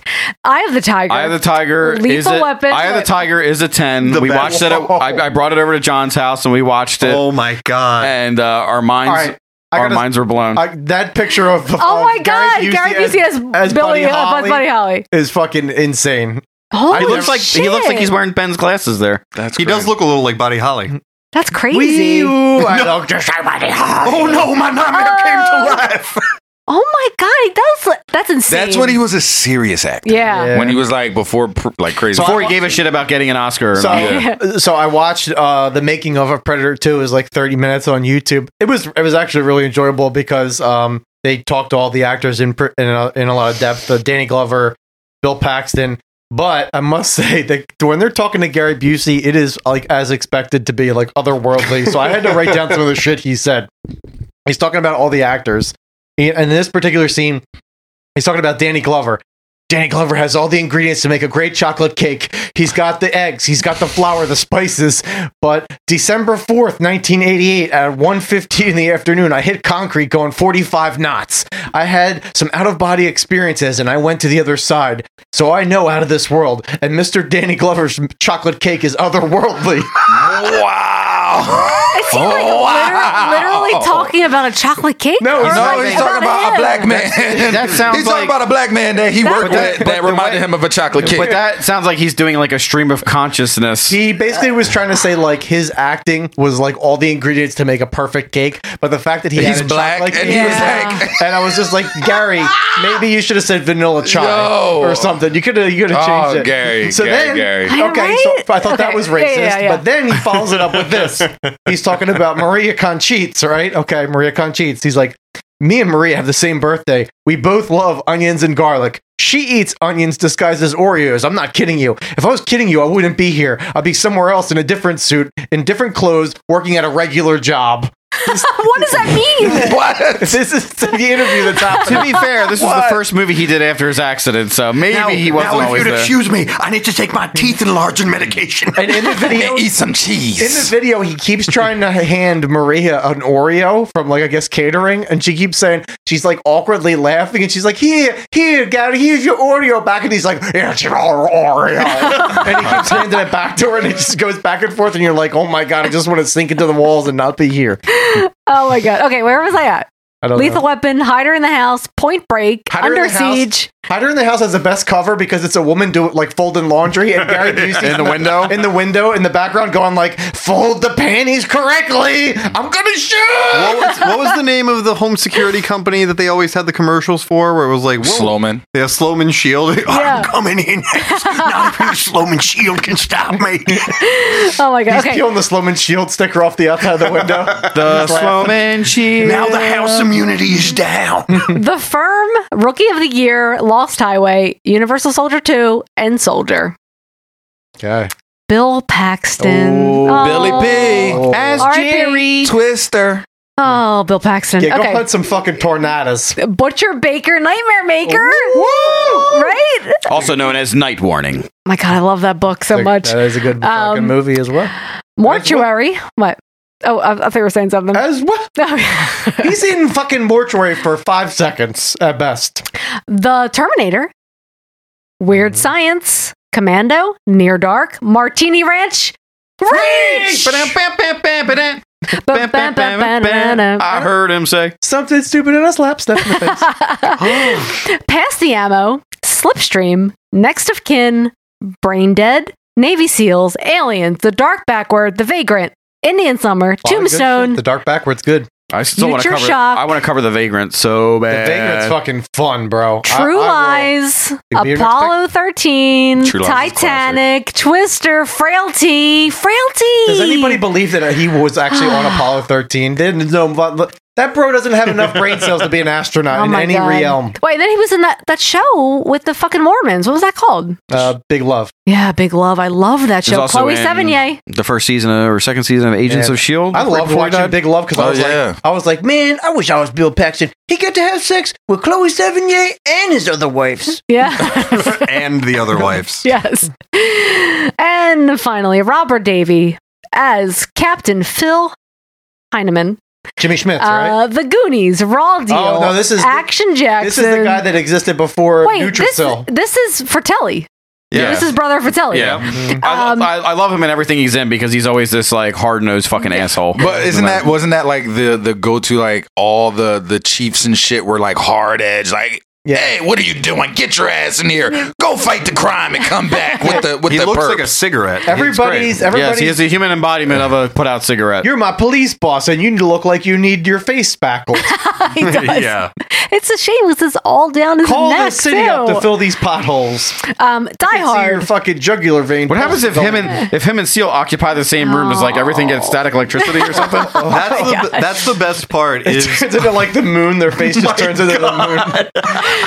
What is it? Because he, Robert Davi, he's the Fed in Die Hard, where he's like, just like Saigon, and he's like, I was 16, man. I want to watch this guy like fucking like 69 and with Seal. So it just looks like we're like Two pieces of sandpaper fucking going at it. Horrible. Just looks like horrible. We should have made fun of facial scars. 2 pieces of porous sandpaper. Yeah, they could call that porn gapel, facial gaping. Green Gaples. Maniac Cop 2. Seal, put your penis in my face gape. Maniac Cop 3. Badge of Silence. There's probably some mukbang going on between Night the two of them. Trap with Michael Ironside. Cops and Robertsons. Body Count. Cyber Vengeance. Oh, Shorty's Night Worldwide. Trap. Watch the trailer for Night Trap with Michael Ironside because oh my god. It's a video game. Wait, I was about to say Night Trap was a video game. Not the Night Trap video game. This, I will say this like tax haven Canadian production. The Sega Saturn. Night Trap. Or was it Sega Saturn? Man, Sega CD. I don't think Sega I've ever CD. saw Night Trap. What is the premise? You need to watch Of the video game or the movie? I don't remember, but you The need to movie. watch. I've You heard need to John- watch the trailer from Night Trap. Okay. What's Trevor Night? Formats. VHS first released by 20th Century Fox Home Video in 1996. DVD first released in 2003 by 20th Century Fox. Blu-ray released in 2009 by 20th Century Fox. Digital free with a subscription to Hulu, Amazon Prime Video, HBO Max. Rent or own through YouTube, Google Play, and Apple TV. Real quick, I want to talk about Kevin Peter Hall. He's the actor who plays the Predator in this movie. He played the Predator in the first movie. He plays the elder Predator at the end. He's basically like Stan Winston's dude who used to do special effects, and then he got like basically shoehorned into being like in the suit the whole time. He plays the Prophecy Bear in the Prophecy. Wait, with the exploding fucking... Yeah, the sleeping bag. I was going to say suitcase. Sleeping bag, yeah. Suitcase, sleeping It's bag. when the bear is like getting his suitcase and he's like, I need to go to the bank. And he drops it and all the money comes out. Yeah, that I gotta return some VHS tapes. I fucking love Paddington too. He's in, he plays the alien. I wasn't joking about this. He plays the big alien in Without Warning. Yeah. The alien! Oh, He yeah. plays that. He's in One Dark Night. He is in Mazes and Monsters, which is that Oh, Dungeons shit. and Dragons movie with fucking Tom Hanks. Tom Hanks. Oh, shit. And he plays Harry in Harry and the Hendersons. So he's No. like a creature. God damn. And he died really young, Oh, right? he's what's the guy that plays all the Doug he was Jones? Yeah, he's the Doug Jones. He's the Doug Jones of the. He died really young. He's though, a or really something, right? skinny dude. He's super tall, so he is a lot like Doug Jones, who's very. You have to be skinny to be these actors because a lot of times you're in suits that bulk you up and make you look all like. He was 7'2", so Holy clearly. shit. When you heard him talk, like when you hear like Kevin Peter Hall talk, his voice is very like. And he died in 91, shortly after this film, at the age of 35. Holy crap! I'm guessing like heart issues. Wow. I wouldn't be surprised that motherfucker had acromegaly because that ball was big. Yeah, but he didn't have a look like Andre the Giant. Well, like in the behind the scenes that I watched, he's in it, and there's one point where like Stan Winston's sitting on his lap, and it looks like Stan Winston's like a fucking like a ventriloquist. Yeah. All right, so and he's got his hand up Stan Winston's ass. You want to know how he died? Because it's really fucking unfortunate. No. While working on the TV series Harry and the Hendersons, Hall announced that he had contracted HIV from a blood transfusion during surgery for injuries he had sustained in a car accident. Oh, wow. And he died from AIDS-related pneumonia in April of 1991, month short from his 36th birthday. That's so sad. I mean, the similar story. It turns out the dude from Freddy's Revenge, Nightmare on Elm Street Part 2. What's his name? Mark Pattinson or Patton? Yeah, Mark Patton. he's like. They had the documentary. He's in the hospital now because he has HIV and he has COVID. No. So like, it's just like I saw that they were doing a GoFundMe or something for him. so they're doing a GoFundMe for him. Yeah. Reagan's ignorance was the plague. That's so sad. Yeah. Especially now. I mean, but having like combination of those things is like that's really tough, That's basically what man. he was saying too. It's just like, and he lives down in Mexico, I believe. So like, he does. It's not like right. They don't have like the health system that we have here. And he, I mean, I'm waging to bet he doesn't have insurance. Yeah. So, Oh, that's terrible. That documentary like just was the best. It was fantastic. I think Americans, Wasn't it? Also, not to go on like a political rant, but like I feel like Americans, like as much as we bitch about like how much the healthcare system sucks here, is like hospitals are pretty for the most part, like accessible. Where like in other countries, you can only imagine how fucking terrible the wait must be for a lot of things. The healthcare here is if you can get it, it's really good. I was like, yeah. I was talking to my coworker who's from Russia, and she's lived here for a while, but she was like telling me like in Russia, the hospitals don't even have names; they have like numbers. So you'll just be like, you go to hospital 1. You go to hospital 2, and I was like, why do they do it the way? She's like, because there's not that many hospitals. Yeah. So they don't even go by like names. Right. Like here, it's like Penn, Jefferson. You have like blah, health blah, blah, blah, systems, right. yeah. It's like no, it's hospital Kaiser 1, Permanente. or you go to Yeah. hospital 2, Yeah. or you go to 3. It's a double-edged sword, though, because we found out during COVID that all these hospitals systems don't talk to each other, and trying to figure out, who could hold what patient and do all this kind of crap sucks. You go to hospital 69. Oh, Well, hell and- yeah! And Yes! there's a big difference between if you live in a rural area versus an urban area, because the care you're going to get in a rural area is not the same if you live in a major city. You go to hospital 96. No, I don't want to eat the butthole. You go to hospital 420. He lifts up his sunglasses, his eyes are red. Oh, baby! Oh, yeah! Okay, trivia. The filming of the alley scene was very troublesome for the filmmakers due to the rough neighborhood. The alley was littered with garbage, most of which was used in the film, and plagued with large rats. Sure. See, now that's funny because I looked at this alley and I was like, this looks fucking fake. But in the behind the scenes, why is there so much cardboard? In the behind the scenes, the guy, the director's like, yeah, he's like talking about it so nonchalantly, like it's just normal. He's like, yeah, you could never do what we did like in the 90s as far as filming today. He's like, we had helicopters like landing on streets where we didn't even have the streets closed. My God. He's like, we were filming on rooftops, and he's like, we like that roof, the scene on the roof later, right? He's like, that looks like it's a set. He's like, that's not a set. We were actually 13 floors up. Oh my God. That's how I want to know, like when they're hanging on those fucking pipes. When he jumps they look like it's right next to the street. Yeah. And he's like, Danny Glover was actually harnessed, right? He's like, and then the scene where the Predator falls, that dude actually was a stunt. He was a stunt guy that they flew in especially for this because the Predator gets his hand cut off. Yeah. So it was a guy. He was amputated. So it was yeah. a guy with one arm, and he's like, yeah, and that motherfucker fell the whole time. He's like, that was the scariest thing ever. He's Holy shit! Because we use this rigging we never used before, where it was like basically like a bungee cord, and he would stop right before he hits the ground. Oh my God! Like, and we filmed that, and he was done. That's crazy. And it looks amazing. It does look great. Local residents angered by the noise created by the film. What? I'm sorry, I wanted to say the whole point of me saying that was you're talking about the rats. Yeah. The director's like, yeah. So what they would do was the crew thought it was real fun to get the rats and put them on leashes and have races with them. And they'd have alley rat races like with all these rats on leashes. Meanwhile, I'm like, that's not normal behavior. Meanwhile, in the movie Deadly Eyes, they're taking dachshunds and putting rat fucking Yes, right? coats on them. right. Where were these fucking LA rats that they could have grabbed? Have you ever seen a Philly rat? But he's Because they're also dachshund he's sized. like, yeah, we filmed on real location. He's like, we even had the Crips.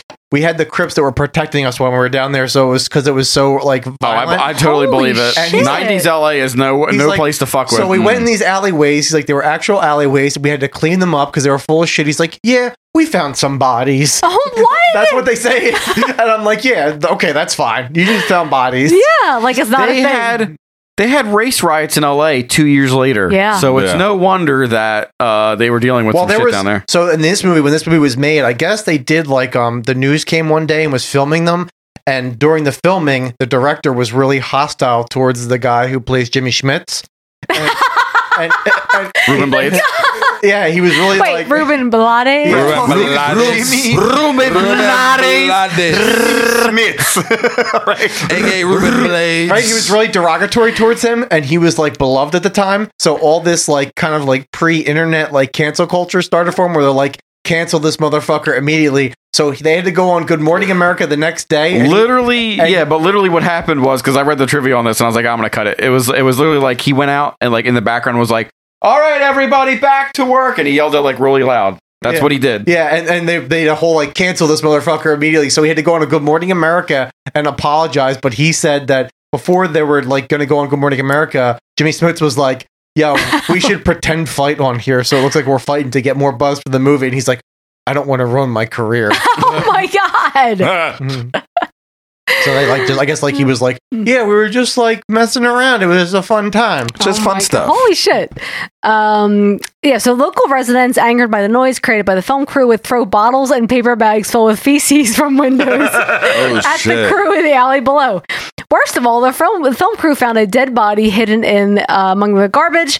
The most horrible places I've ever had to film in were the alleys in downtown Los Angeles. Shane Mahan commented. And Predator 2 was shot in a lot of those disgusting alleys. They were dirty and depressing and gross with people peeing on walls. We'd be rigging something and there would be rats there. Can you imagine how annoying it is though to have a fucking movie filming in your area? Because remember when fucking Adam Sandler was filming? Oh my god, that, so annoying! That Netflix movie in Manayunk. Yeah, in Manayunk. Yeah, and I tried to go down the one street. They're like, this whole road's closed, and I'm like, why? Like, bitch. And they're like, I live here. They're like, we're filming a movie here. It's Adam Sandler's new movie, and I was like, well, I live down here. They're like, well, you could park in the movie parking garage and we'll shuttle you to your house. And I'm like, buggers. Yeah, so as bad as parking is in Manayunk, they had entire streets closed and they were like, you need to park in this lot and take a shuttle to your house. And it was that for Adam Yes. Sandler. And did they spit in your face and say, peon?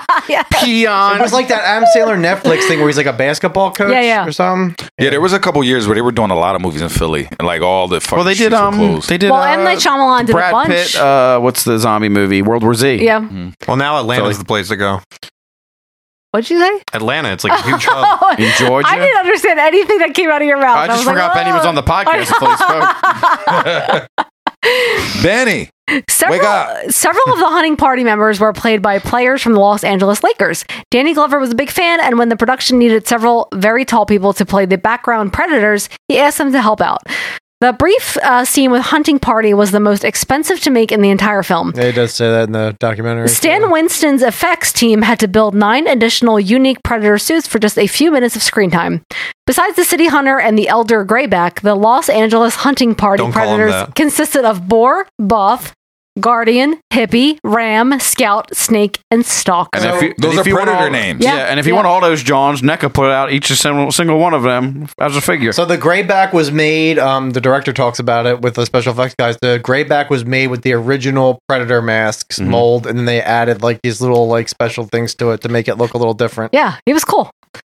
And you see the xenomorph skull. Yes, that was really awesome. We'll talk about it. It's in Yeah. Trivs. Stephen Hopkins said that Arnold Schwarzenegger refused a supporting role not because he didn't like the script. He refused because he didn't want to postpone the filming of Kindergarten Cop from 1990, which started filming in October.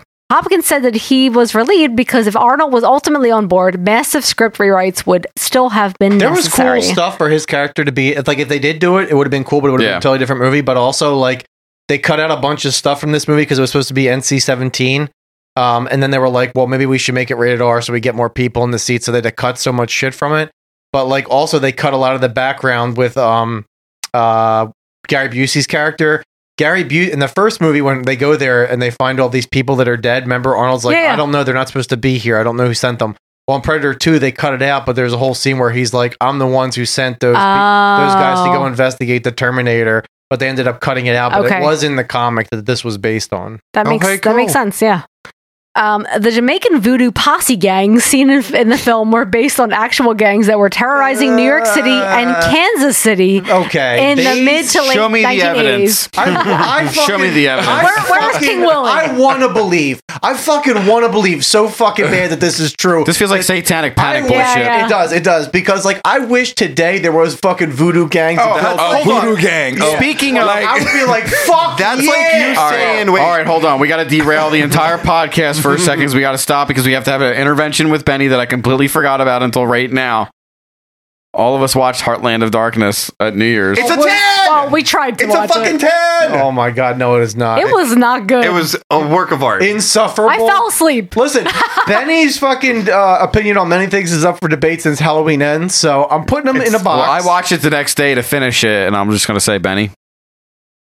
You guys just don't understand the art of SOV. Listen. All right, Benny is an auteur. Let me tell you what a good Satanic Panic movie is, John, that I just watched and that fucking Vinegar Syndrome just put out through AGFA. It's called Satan's Children. I fucking used a huge sample of it for the new Sodom and Gomorrah I bought that too. Ooh, I'm going to watch that now. That shit is fucking horrible, but also massively enjoyable. It's about a kid who has to do chores, and he's like, fuck these chores. I'm going to go out and I'm going to go to the bar and drink. So he goes to the bar and he gets a drink. How old is he? Oh, yeah. He's like 10. And he's like, man, I'm going to go to the bar and drink. He's not 10. So he's drinking at the bar, and this guy comes up to him and starts talking to him, and this other guy shuffles him away, and he's like, that guy was a fucking fag. You don't want to talk to that guy. He was just trying to fuck you. Come on back to my place and we'll fucking drink beers. And he's like, hell to the hell yeah. Hell to the hell yeah. I'm 10. And they go back to their bar and he's like, man, where are your troll dolls at? And he's like, we ain't got no troll dolls here. We only got brewskis. And he's like, that's better than trolls. So then they start drinking. Think this is how this happens. They start drinking. Right? They start drinking. And the next scene, he's in a car. He bent over the front seat going, no, it hurts. No. And guys are train raping his ass. And what the fuck? He wakes up in a field the next day and this fucking people are like, oh man, he's hurt, he's injured. But these guys, they fucking Satanists. And they fucking were like, the one bitch with horse teeth, like, I won't fuck him, he's beautiful. But his ass hurts so bad he can't walk. So they're trying to nurse him back to health. And they sacrifice all these people and he escapes. And at the end, he ends up going back home and killing his parents and then sacrificing them to the Satanists because he wants to be a Satanist, because he wants to be the lead in charge of the Satanists. All right, well, first of all, Heartland of Darkness was a big fan. Second of all, the Jamaican gang in this is pretty much the next step after them is in Batman Forever. Remember Coolio's in that fucking like Dayglow gang? All I remember from the fucking Batman Forever is when Robin takes the Batmobile to the alley and he gets out and all these people are like, yo, black lights are cool as fuck. That's right. We're gonna fuck you. I just remember. Is that the one with the nipple suits? Yeah, that's what I was gonna say. That's the thing I remember. That's all I remember is Jerry about that. Bruckheimer was like, we need to have the nipple Wait, suits. well, who plays Batman in that? George Clooney. Okay. George Clooney, Val right? Kilmer's in the first one, then George Clooney's in the second one. Okay. I get it. Remember that era of Batman? Oh, not good. No. Not good. Best Batman movie? Batman Returns. Yes, fucking yes, hands down. I mean, Danny DeVito is the fucking And then the first Penguin. Batman. I mean, also bring back Art Deco, please. Yes, please. God damn. Michelle Pfeiffer. Yeah, right. Catwoman. Right. Bring back fucking Tim Burton when his asshole was like pure and supple. Seriously. Before it was I don't know, before he man. got off Before fucking fucking Johnny Depp was in there just Well, fucking dumping his drunken cum. I mean, he was. He has. I will say the new Wednesday series that he's got his hands all It's over. actually really good. It's so good. It's really good. So good. It is good. You didn't like it, John? No, it's really good. It's I'm just so saying. good. I watched it. I was surprised. I well actually deserved. enjoyed We it. enjoyed it I so enjoyed much. it. It defied all expectations. I would say mean, okay. for me it was Chicken Soup. It was a Chicken Soup series that I fucking needed at the time. Fred Armisen as Uncle Fester. He was a fucking 10. Right? Fred Armisen in anything. I just love him because the thing about Fred Armisen is that motherfucker always looks like he's having fun. Yes. All the time. Yes. And I just feel like the casting was like just a 10. It was just so He's good. always like, when Fred Armisen does something, he's like, I don't care what you think, but this is what I'm doing. You know what else I like about Fred Armisen too is when he does shit, you can tell he kind of is doing it on purpose. Like he Right. goes over the top Yeah. on purpose, but it works. It's kind of like Tracy Morgan. How like Tracy Morgan is like the king of bad acting, but good acting. Right. Like it's good bad acting. There's definitely a self-awareness in It's there. very much a self-awareness to it. Tour de Yeah. Force and 30 Rock. Yeah. Oh my god. Yes. Whatever you say, Liz Lemon. Bro, I gotta tell John, dude. John was telling me forever to watch fucking Vice Principals. I fucking finally watched Vice Principals. Yeah. That fucking show was a goddamn 10, John. Did you get to the episode where they take acid yet? I just gotta say, I was salty watching that because I was like, this is the fucking best shit ever. Is it better than Righteous Gemstones? No, it's not. But it's like a bridge between Eastbound and Down and Righteous Gemstones Ben that you really, need to see. like, said the right thing. He's like, some of the moments in that TV show are fucking surreal, and it really is because like they do shit and there's never any consequences. Yeah, they're like adult babies. Like you're just in charge of other babies. You're just supposed to believe, like, yes, this is how this would unfold. Completely normal that would happen, and then things that happen that you're like, what the fuck? And they're like, yeah, that happened. And also, like, I love his fucking relationship with the I can't remember the actor's name, but Baby Billy, Uncle Baby Billy, Uncle Baby Billy. I love their story arc. Is fucking the rivalry, and that they it have. drives me crazy also because I'm like, this story writing in this fucking series is as awesome as Halloween Ends. I know. Through 2 seasons, like I love the first season, and the second season started. I wasn't sure how I thought about it until it ended. I'm like, they did a fucking amazing arc with this show. Like they may never do anything better than this. Like, Oh my god, I haven't watched it. Yeah, I think watched it Righteous either. Gemstones, based like episode by episode, is better. The writing's better, and the moments are better. But like the story arc in Vice Principals was fucking awesome. And my I like by God. the end, you love baby Billy boy and fucking Danny McBride so much, dude. Oh my God. it's great, an amazing show. and it's fucking hilarious, dude. Some of the scenes, I'm just like, why the fuck did I sleep on this when I should have been bussing? Yeah. Indeed, bussing. But bussing to where? Oh my god. The film was recut over kids say. 20 times, according to Stephen Hopkins, because of more graphic shots of mutilated bodies and decapitations by the predator. The film was initially given an NC-17 rating, which we just said. Oh, well, is it NC-17 or is it Michael Bean, NC-17. NC-17. This is what happens when I It's like drink. you can see Steph's brain break in real time. It's what happens when I drink too much. God damn it. You're the PC reboot. Dun, dun, dun, I have so much to read on here. It's like intimidating. God. Goodbye. You've got mail. Goodbye. Reading's hard. Welcome. You've got goodbye. The subway attack scene was directly adapted from the first Predator comic book series. The Download producers JPEG, okay. thought it was 80%, cool. 90%. Goodbye. and wanted to use it in the film. In a backstory explaining Dutch is the hero of the first film, absence from the sequel, Keyes had learned of Dutch's encounter with the Predator and tracked him down to a hospital. Dutch was being treated for radiation sickness, thought to be a result of exposure to the Predator's self-destruct device. After hearing Dutch... yeah, self-destructive device that fucking Danny G just fucking cuts the arm off and it deactivates. Yes, yeah. Well, he cut the device through the forearm. Could He have been didn't helpful. cut his arm off clean. I'm just saying, could which have is been important. helpful to Arnold Schwarzenegger when he was doing that because he could have just cut the arm off and been like, done deal. But instead, Arnold Schwarzenegger, 450 pounds, had to run 2 miles and jump. And he fucking blew out his ankles, shattered them, wasn't able to walk after this movie. After hearing Dutch's account of events, Keyes and the OLF team were sent to the jungle to investigate. I don't know. Basic words, Did you Steph. say LOFT Loft Team? OWLF. I'm sorry. I can't. Otherworldly life forms. Team The was ALF team. sent to the jungle to investigate and studied the site where the Predator detonated the device. I know this. This is Predator shit. Ha! And Alf's walking around in the fucking jungle like he's like the trail hunter. When can I eat these cats? Right, look, this is Predator scat. Ha! Somebody has to put the Predator stalking around to the ALF music. They found evidence of a spaceship launched to the jungle, and the deceased Predator ship had automatically returned to the Predator homeland. Dutch later escaped from the hospital and vanished, and Keyes believed he was still Also, alive. Alf was like a sex offender because he Wait, was did always trying to sneak in the shower to see the mom naked. And he'd be like, Wait, "So I saw your fucking pussy Majora." Ha! Did I wait? So I saw your mom's pubis. What of it? Pussy Majora. And fucking Zelda, Pussy Majora's Mask. Okay, let me get through this shit. Jesus Christ. Steph, you're your own worst enemy here. I know. John McTiernan's fee after Die Hard 1988 was $2 million. That's why he declined to direct this movie, because the executives wanted to keep the budget the same as on the first film. He instead went on to direct The Hunt for Red October 1990 with Sean Connery. Yo, listen, I can't believe that book, because Hunt for October is a classic. That is a white person's 10. I'm like, oh my God, there is that is a Tom Clancy white person's 10. I'm like, oh my God. You could say it was the progenitor to the Yellowstone of the white people today. No, it was the progenitor to the Da Vinci Code. And I was like, you better solve this code, Tom. I like it when white people solve codes in other countries.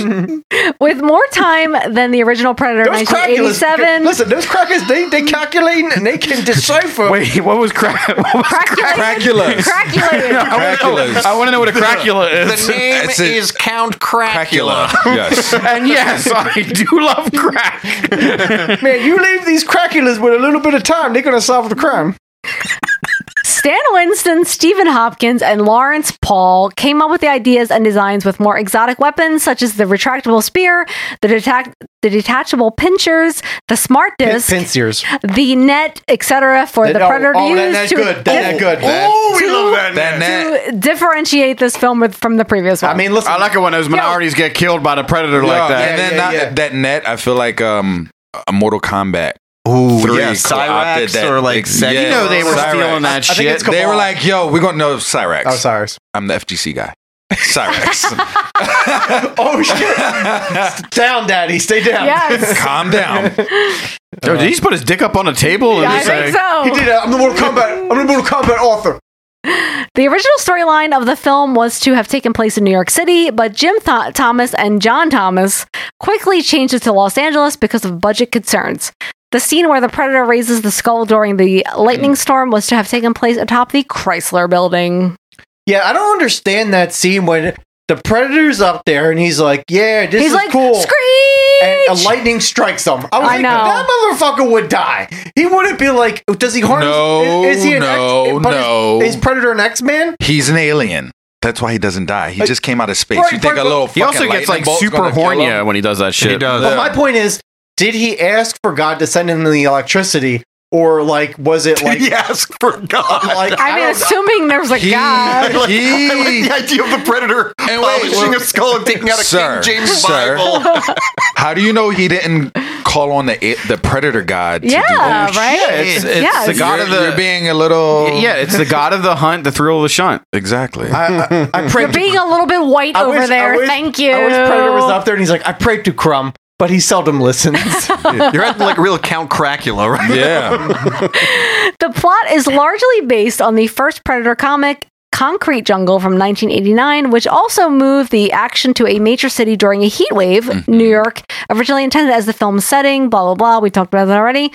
But it is a time before like sports clothes were like a thing, because people are just wearing shit that's not appropriate for hot weather at all times. They are not I dressed. think if you live in LA, you generally just dress like weird, like a crazy person. Yeah, like you don't dress for the weather in general. Like people wear long. Like Danny pants Glover's just basically wearing like long Brillo shirts pads and on his shit. whole body. This whole fucking movie. Bro. He's I'm wearing a winter suit, is what you're trying to say. like, Even what Bill is that? Paxton's character's wearing like a full suit and tie. The only one, leather jackets. The and only shit. one that tops them is when fucking Egyptian sarcophagus teeth gets out of like his RV and he's like, and he's got like Legion of Doom elbow pads on because his fucking suit has like the sharpest points. Those lasers they wear look like they're made of drywall. Yeah, they do look like.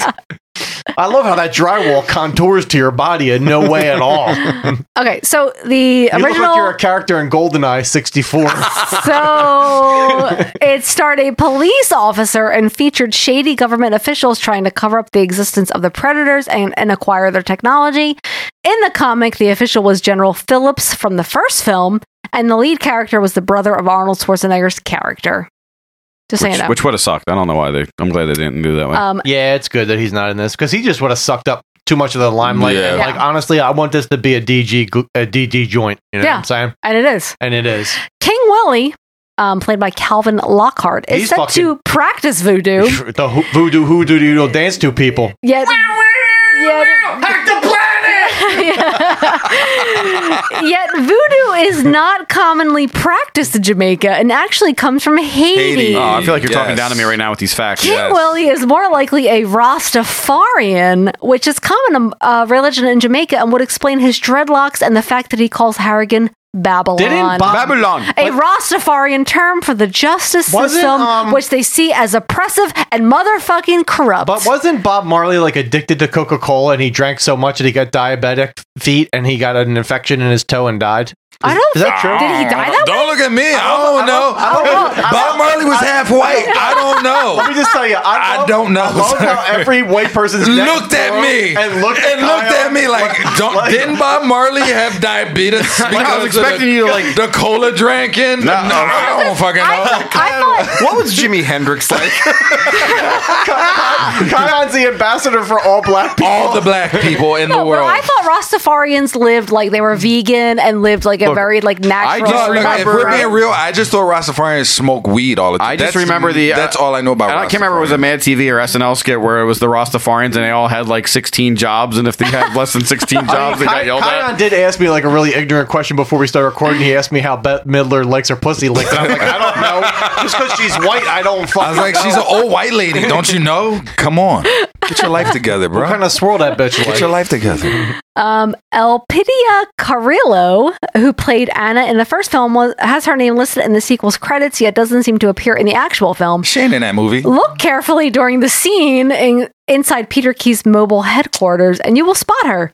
When Keyes describes how the creature activated a self-destruct device in Predator 1987, you can briefly spot Anna on one of the video screens. Carrillo filmed a debriefing scene in which she talks to the camera and describes the events of the first film, but it was cut from the sequel. Oh. We don't need They talk about, the director talks about how literally this movie was filmed and they had like no time to edit it, and they were trying to get through all like the fucking to get it rated for like a rated R, that they were just like jumping through everything so fucking fast that like he's like, we edited it and literally was in the movie theaters like we edited it on a Friday and it was in the movie theaters on a Monday. Holy crap. That's how like close it was to like. And yet it doesn't feel like that, because the movie's in almost 2 hours long and it goes by and it feels like it's been 5 minutes. Man. Let's see. The Elder Predator suit was made from the original Jungle Hunter outfit from Predator 1987 with different armor pieces applied.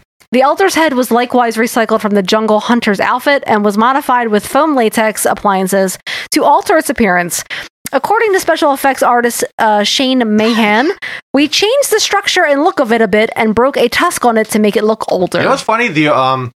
The director of this sounded like he was Australian or something like that. Australian's kind of like the white person, like Rasta guy. When you think about it, it really is like that. Clan, is that true? That's the Rasta. Yes. The Australians are the white Rastas. Yes. I mean, it started as a prison colony, so it makes Clan, sense. is it true that some motherfuckers are always trying to ice skate uphill? Yo, some motherfuckers be trying me. That's what it is. The Crackulas. The Crackulas out here. Oh my god. It's a Rasta, man. We call it Crackula. Wait, and then isn't it funny how, like, if you think about all the movies in the 90s, all the bad guys were typically like Rastas or Jamaicans, like all the fucking Steven Seagal movies, they were all Jamaican dudes. Bad Boys, Jamaicans. Like, what the fuck y'all got problems with Jamaicans The for, only thing bro? this movie's missing is like comedic relief, so I kind of wish like George Pesci from Lethal Weapon was also in this movie. Looking like Joe Pesci. Joe Pesci. No, they couldn't afford Joe sir. Pesci. You know Jorge Pesci. No, George Pesci. It's Costanza mixed with Pesci. Oh my god, Joe Pesci. I'm really high right now, and also I'm pretty tipsy. It would be great if he was in here looking like because in Lethal Weapon he had that like white He had, hair. like, blonde he had the hair. blonde. Yeah, He had yeah. bleach blonde. It was fucking white. I mean, I guess he looked like he was King Koopa in Super Mario Brothers. I would say Bill Paxton's character is trying to do that, Yeah, but yeah, also for this sure. movie is so campy that like, what comedic relief really is necessary? You're right, but it's serious camp though. It's not like Well, I mean, you got camp. It's Judge Dredd. You got Danny Glover yelling, "Oh God!" and "Oh Jerry." I mean, we love Bill Paxton here on this podcast, and he said this was the movie he was like most like excited to do because it was one of the few movies he didn't have to actually read for. So he just met with the director, and the director had already known him from like Aliens and everything like that. And he was like, I was expecting you to call back to do a reading, and they're just like, you're hired. And he's like, I never got that really for any movie where they're just like, we want you. You don't have to come in and do a reading. He is definitely Paxtoning Paxton-ing And he's it like, up. and he was talking when they did an interview with Bill Paxton. It was awesome too because he was talking about how much he loved Danny Glover, and he's like, Danny Glover's just such a great actor that like you'd be like sitting in the room with him, and he'd be acting, you know, and you'd be like in like a small like when we were doing the police like in the police station like scenes or whatever. He'd be talking, and I'd be so into the scene, and I would just be standing there like staring at him, and I'd be like. And they would be like, "It's your line, Bill," and I would just be like, "Buggers," because I was just fantastic. And he's like, "I just was mesmerized by tungsten steel ass cheeks, cakes." At one point, Patrick Swayze was approached to star in the film, but was unable because he was injured during the filming of Roadhouse from 1989. I can't imagine all those roundhouse kicks, man. Yeah. Roundhouse kicks fuck The you only other up. people I could picture in this movie to replace Danny Glover, if we were going to go with a white boy, would be Lance Henriksen. Maybe. Jim Belushi. And fuck, I had another guy on the tip of my tongue. I don't remember now. But it would have been Lance Henriksen or something like that. You got to get someone that's like, I would have liked like Lance Henriksen doing like his bit from Terminator. Yeah. In this movie, it would have worked. Michael Ironside too is kind of one of those people you associate with those. I would have liked Michael Ironside actually in Gary Busey's place. That would have been cool to see him. Yeah. As, like, that would have been He's definitely more of like a villain character. Smarmy government type guy. But I mean, but Gary Busey, you're working with like the best for that particular role because he's just into You it. keep man. putting your nose in my goddamn business. I like him too. I like his haircut too because Gary Busey's got like a little buzz cut, like faded up the sides in it. I don't know. You like that? I just like his Aryan race G-men that fucking follow him He's around. like if like Vanilla Ice was made out of teeth. No, bro. I love how they're wearing the fucking like silver sweatsuits that people wore when they were trying to shed my pounds. God. My dad had one of those. Your dad had one. Yes. For right on the treadmill. Yes. My God, Gary Busey's like, I'm in craft work now. He had the same suit that they wear in Christmas Vacation. holy shit! Your dad probably looked like a gummy bear. Oh my God. Okay.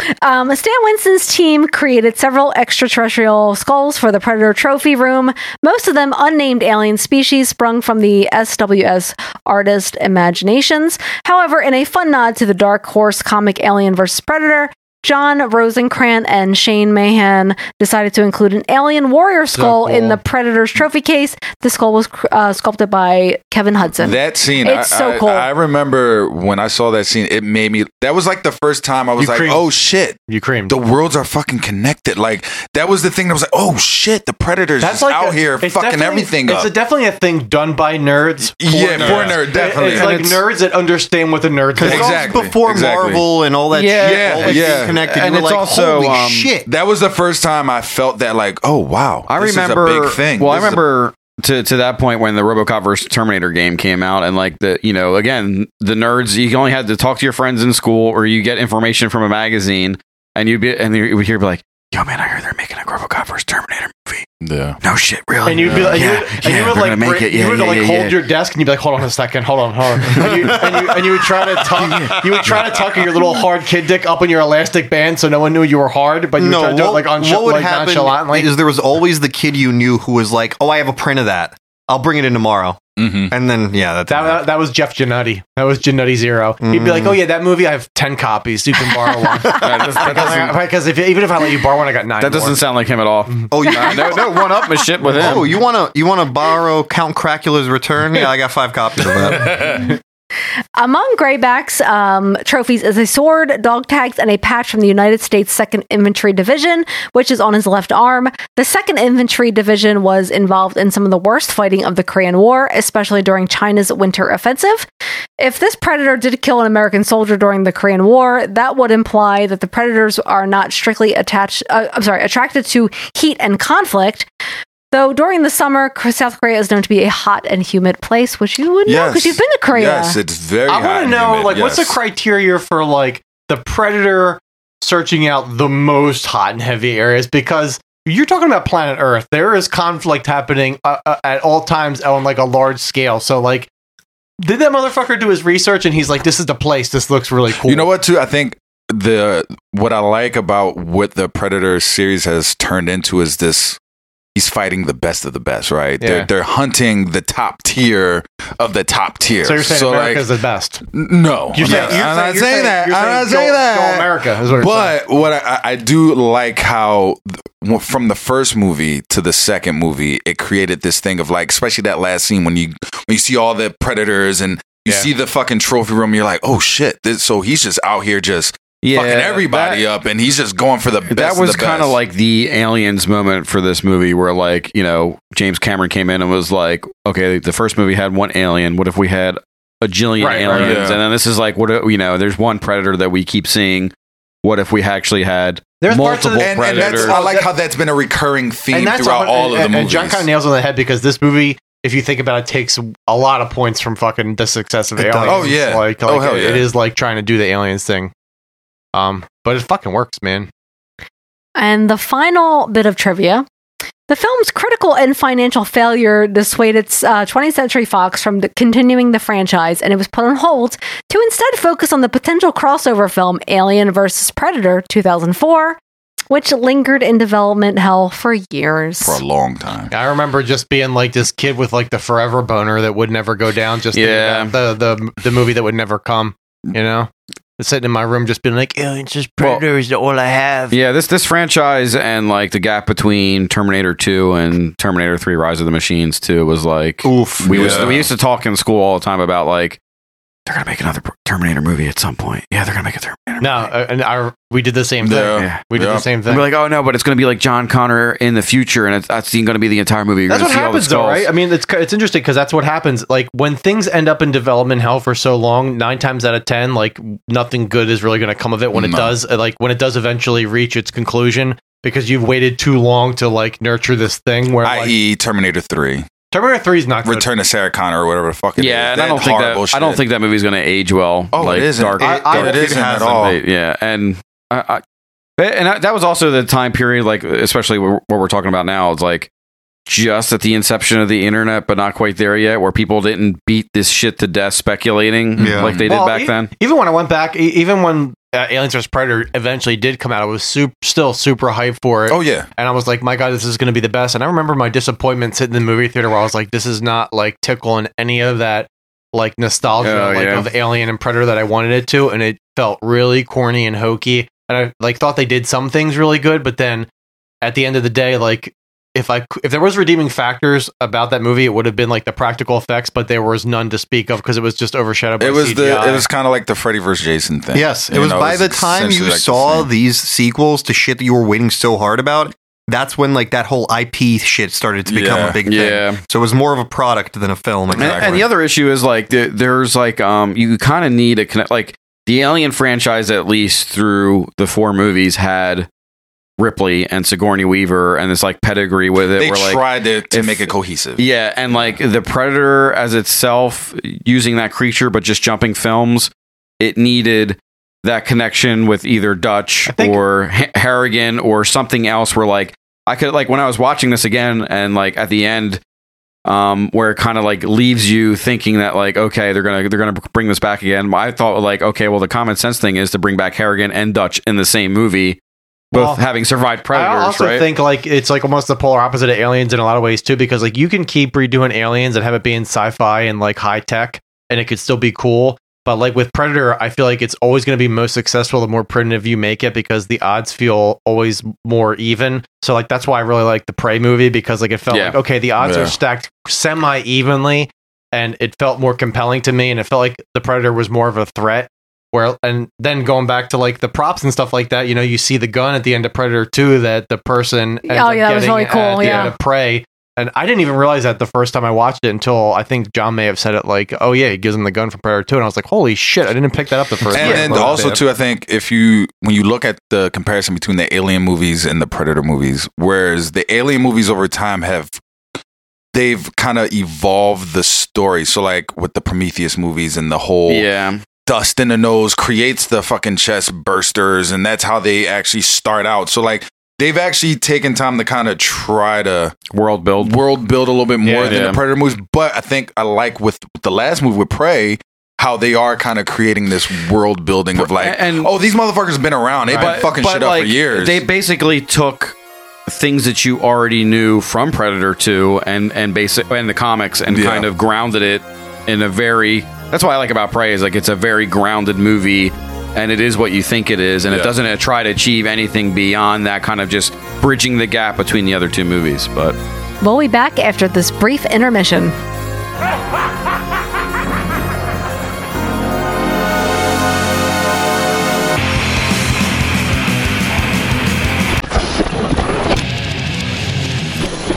Isn't your brain already full of mush? You want to pollute that worthless mind of yours even more. Seek out the devil worshippers and to purify their spirits by burning them! Baby. A man has gone berserk while watching a double feature horror program. Love and lust are the same to him, like being raped by the devil. His kind of love can only bring you sin, and his arms can only bring you evil. Satan is real. Beyond the limits of mortal fear, outside the realm of imagination, there's a place where every nightmare you've ever had comes true. Pleasant nightmares, friend.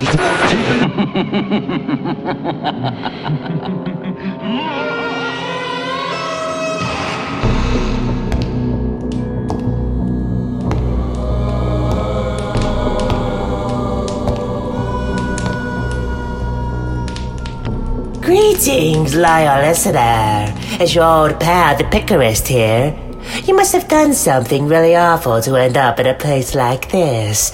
Let me guess. You were burnt at the stake for practicing witchcraft. Nah, too old world. You were fried in the electric chair for cannibalizing your neighbors. Nah, too many calories. I got it. You're in league with Satan. En el nombre del Padre, e del Hijo, e del Spirito Santo, Demon Bigor! It's like my mother always used to say. Get a job doing something you love, and it'll never feel like work. Well, let me tell you something. I was born to do the devil's work. Now, where is that infernal soul extractor? Aha! You see, people think the soul leaves the body when you die, but that's simply not true at all. It hides, and it's my job to find it.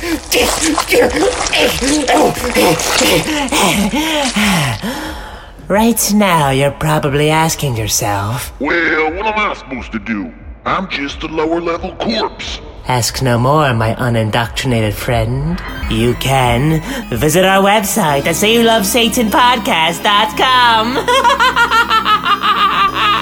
There, you can buy the latest in corpse wear, leave a voicemail to be featured on Spill Your Guts, or support the show directly by becoming a Patreon member and supplying Satan with cold, hard cash. Send your hate mail to SayYouLoveSatanPodcast@gmail.com. Join the devil worship on Facebook at Say You Love Satan 80s Horror Podcast, or follow the Congregation of Degradation on Instagram at Say You Love Satan Podcast. And don't forget to rate, review, and subscribe on iTunes to be automatically entered to win a free t-shirt. And before you go, there's just one more little thing I'll be needing. It won't hurt much.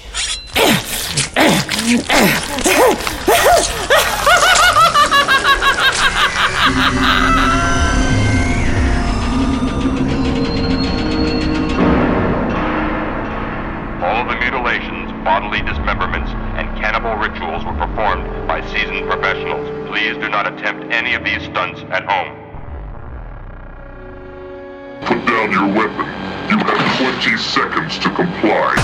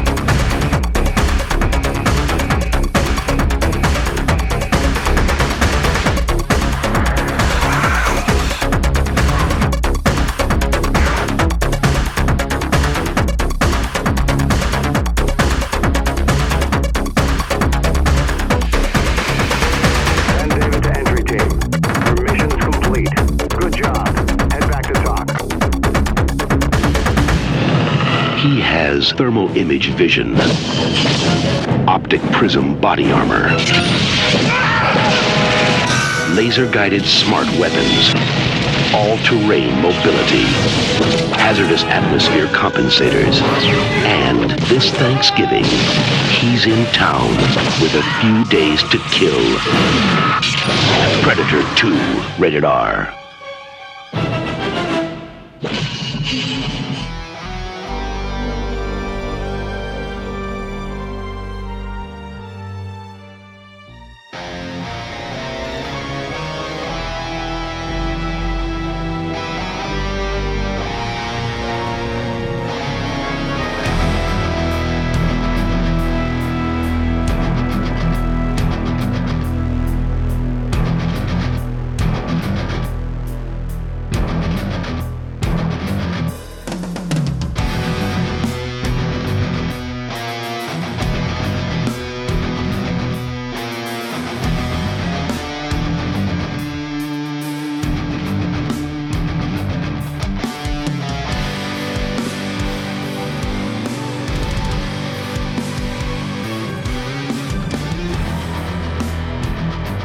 So the movie opens to a black screen, but the subtle sounds of the jungle permeate.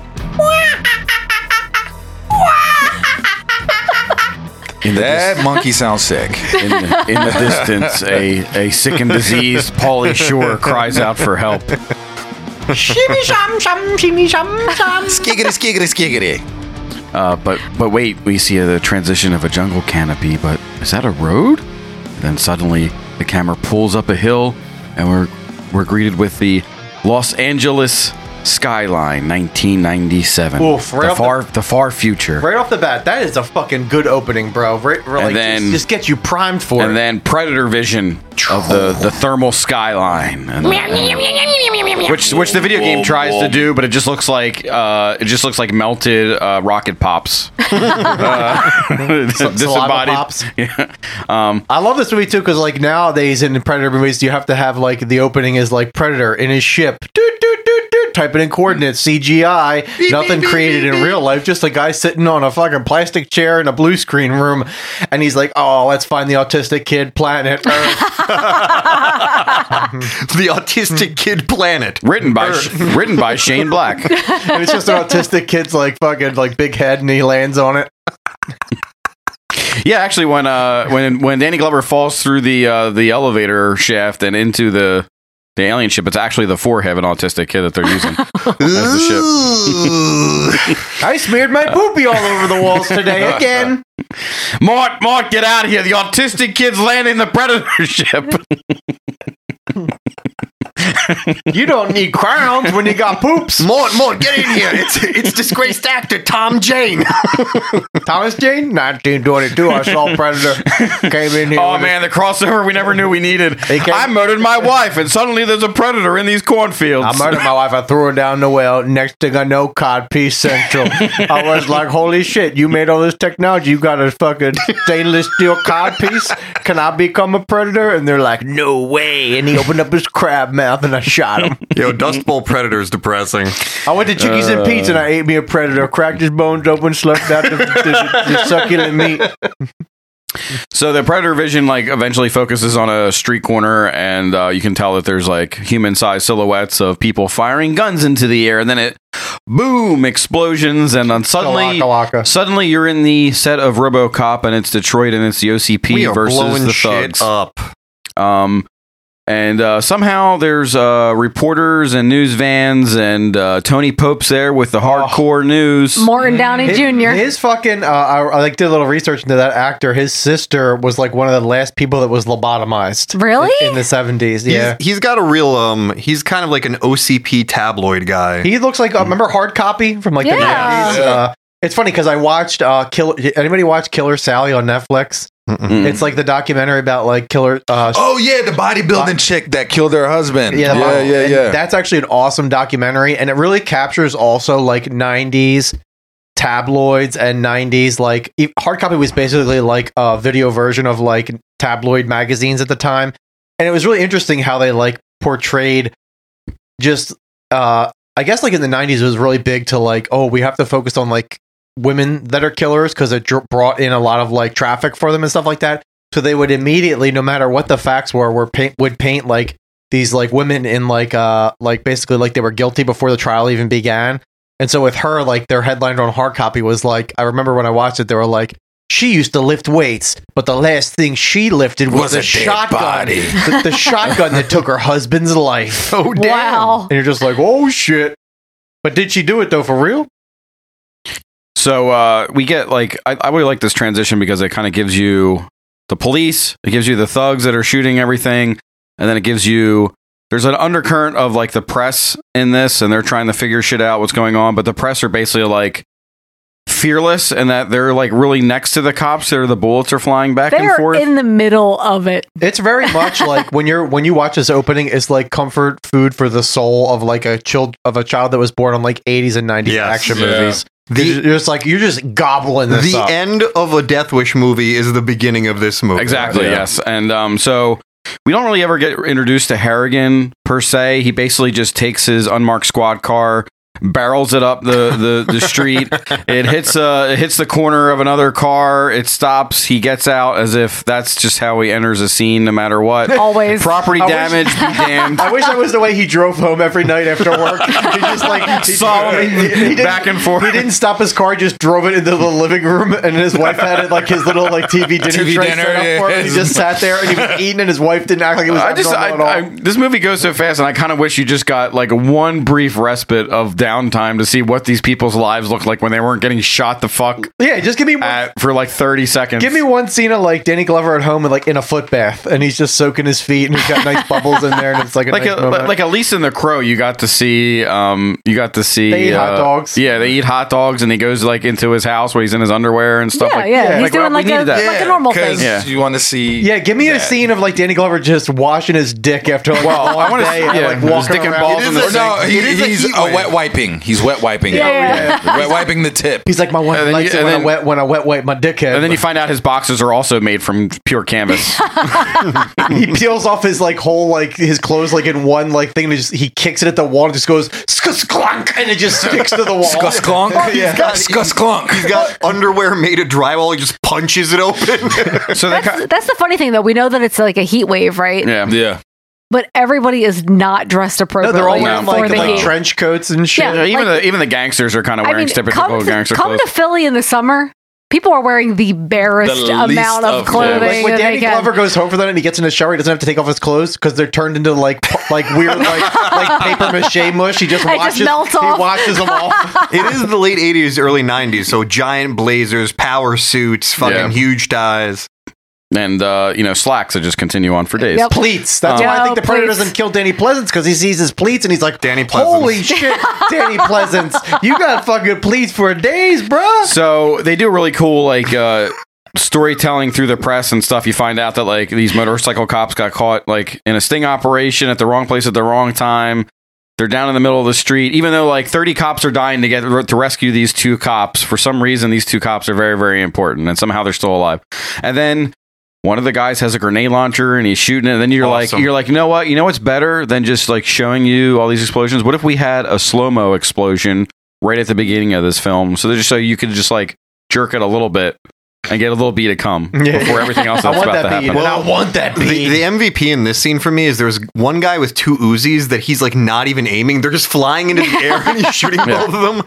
And there's a part in the amazing film everybody should watch called MacGruber where he's like, oh, I just use these gadgets. And like he gets handed a gun. He's like, why the fuck was I doing gadgets the whole time? These are awesome. Shit. Actually, go back and watch MacGyver. That shit holds up. Mm-hmm. The new MacGyver? No, the old MacGyver. The old MacGyver. Okay. There's a new MacGyver? Yeah. Oh, fuck this. Of course. Fuck There's this a new every existence. fucking Fuck this thing. mortal existence. Just like the new fucking Quantum Leap that shouldn't exist. And the new MacGyver has a mullet too. No, just he has a modern mullet. Oh. Modern mullet. So Danny, who we get introduced to very quick. We get introduced to everybody except Bill Paxton like right away, and they kind of like buddy up together, and you find out that ragtag and team. the Tony Pope's like screaming like, where are the competent police officers at? Where's the mayor? He's in Lake Tahoe right now. He's not even in the city. What are they gonna do? And I'm like distracted by his chiclet teeth, and I'm like, what the fuck is this guy trying to say? It's like when Katrina happened and everybody's like, where is George Bush? And he's like, bugging. motherfuckers! We're still teaching them how to read. There needs to be a fucking teeth off in this movie with Tony Pope and fucking Gary Busey because their fucking teeth could go to war. Let's put Robert Davi, Seal, Tony Pope, and Gary Busey in a room, and let's see who comes out on top. The crater or the teeth? Which one will run the Dick Tracy gangster gang? Jesus Christ. No, when you're done, it'll just be like a bowl, and it'll just be like teeth inside of a bowl. Fucking so stupid. So they modify Harrigan's car, even though he crashed the shit out of it to get there with body armor and vest, and then you get the introduction to the trunk arsenal that every cop at a certain pay grade apparently in Los Angeles has. You don't have that when you go to work. You don't open up your trunk and it's just like got all your killing devices. It's so great too because if he was like an operator, he'd open up like a suitcase and he'd have them all in like a little like foam area. No, they're just like jammed in. No, he's literally. Like, this is my favorite action figure. This is another Teenage Mutant Ninja Turtles action figure. It's literally like if we went, like in Terminator when he breaks in Terminator 2 when he breaks into the Army Navy store. Yeah, and he basically wraps everything up into a blanket and takes it with him. He took that blanket from Terminator 2 and threw it in the fucking trunk of his car, and whatever fucking accessories ended up where they were. It's the Pred CU. So his whole 20,000 level IQ thing is to drive the car up sideways, barrel out of it with no door on, and buy time for the SWAT team to come up and grab the two guys that are But did it on the work? street. Because of plot armor, nobody was shot in the rescue of these two Well, motorcycle the funny cops. thing is, like, they're like, he's gonna bleed to death. He was barely bleeding. No, there's for this scene, as many bullets as are flying and explosions are happening, I don't think there's any blood. Yeah, that one guy had some blood on his leg. That I can was imagine. I'm surprised there hasn't been a Blu-ray with like the uncut version of this movie because how much the director says they had to cut is just like insane. If they save the elements, the fans have to request. But why does I know like the Predator is like attracted to like conflict and stuff like that. It just seems like a weird thing though because like when you're hunting, like say a regular hunter's going out to like find a deer. It's not like the hunter's like, I gotta find two deer that are fighting, then I'm gonna hunt that deer. No, he's got to find the strongest, hardest deer in the wood that's gonna try to he's gonna find. Predator wants to find gangs. He wants to find. I mean, some but crypt deer. Making it sound like when you're going hunting for deer, you're looking for the deer with the biggest, hardest dick. Like, that's not true. You're not like looking for that deer. That's why you're hunting for the buck with the biggest antler spread, right? Because they've lived the longest and they've got the fucking. Nice rack. Doesn't mean they have a big chi-chi, though. But they got mega sperm. They got things are blowing up.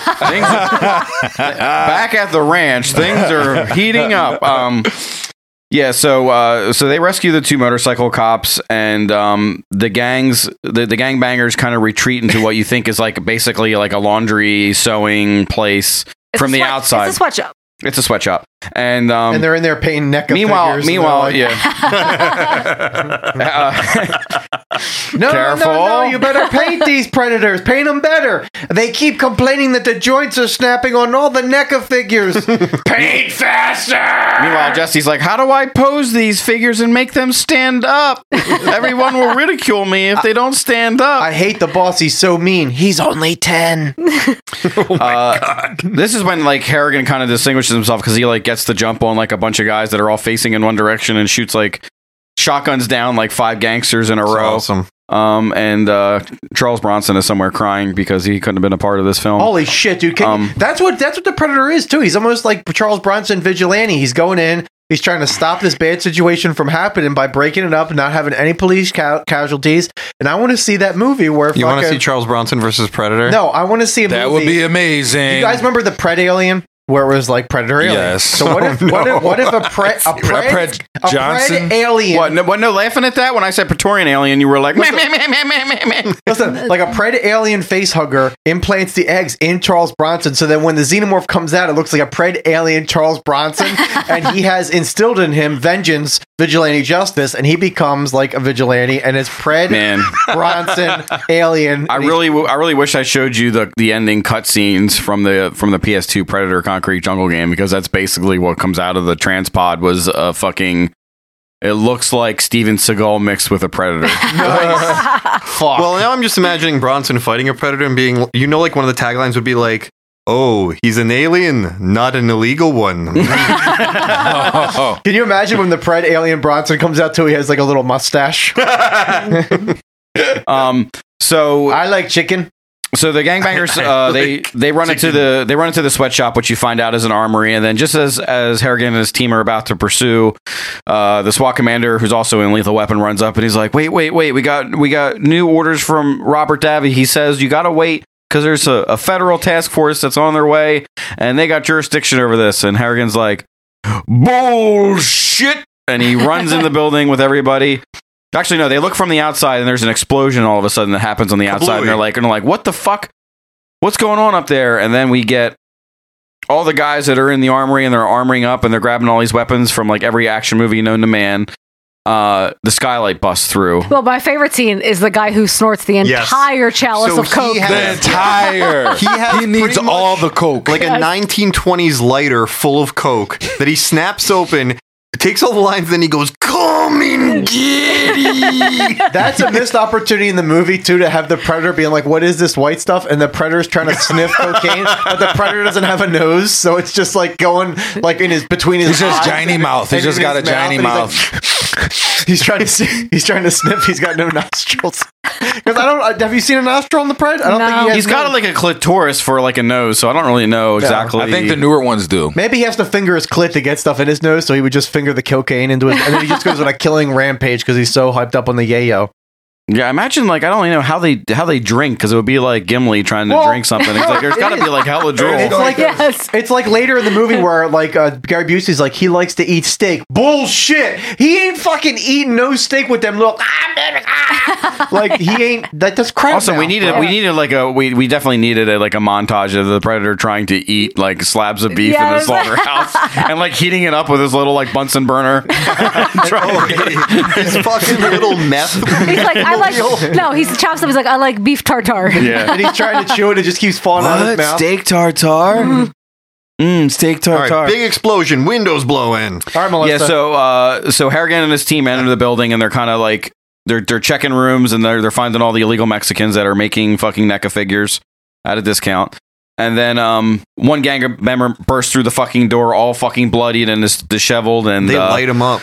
He lights up a bunch of fucking SWAT guys, and one of the guys falls through the wall, and they have to go protect him. But Harrigan goes and pursues the guy up into the rooftop, and the guy turns and spins and says something in Spanish, and he's like, "What? Because he sees the Pred up there. What?" And then Harrigan says, "Drop the gun," and he pulls the gun out and he shoots him, and there's we get our first slow motion for Booga off the building.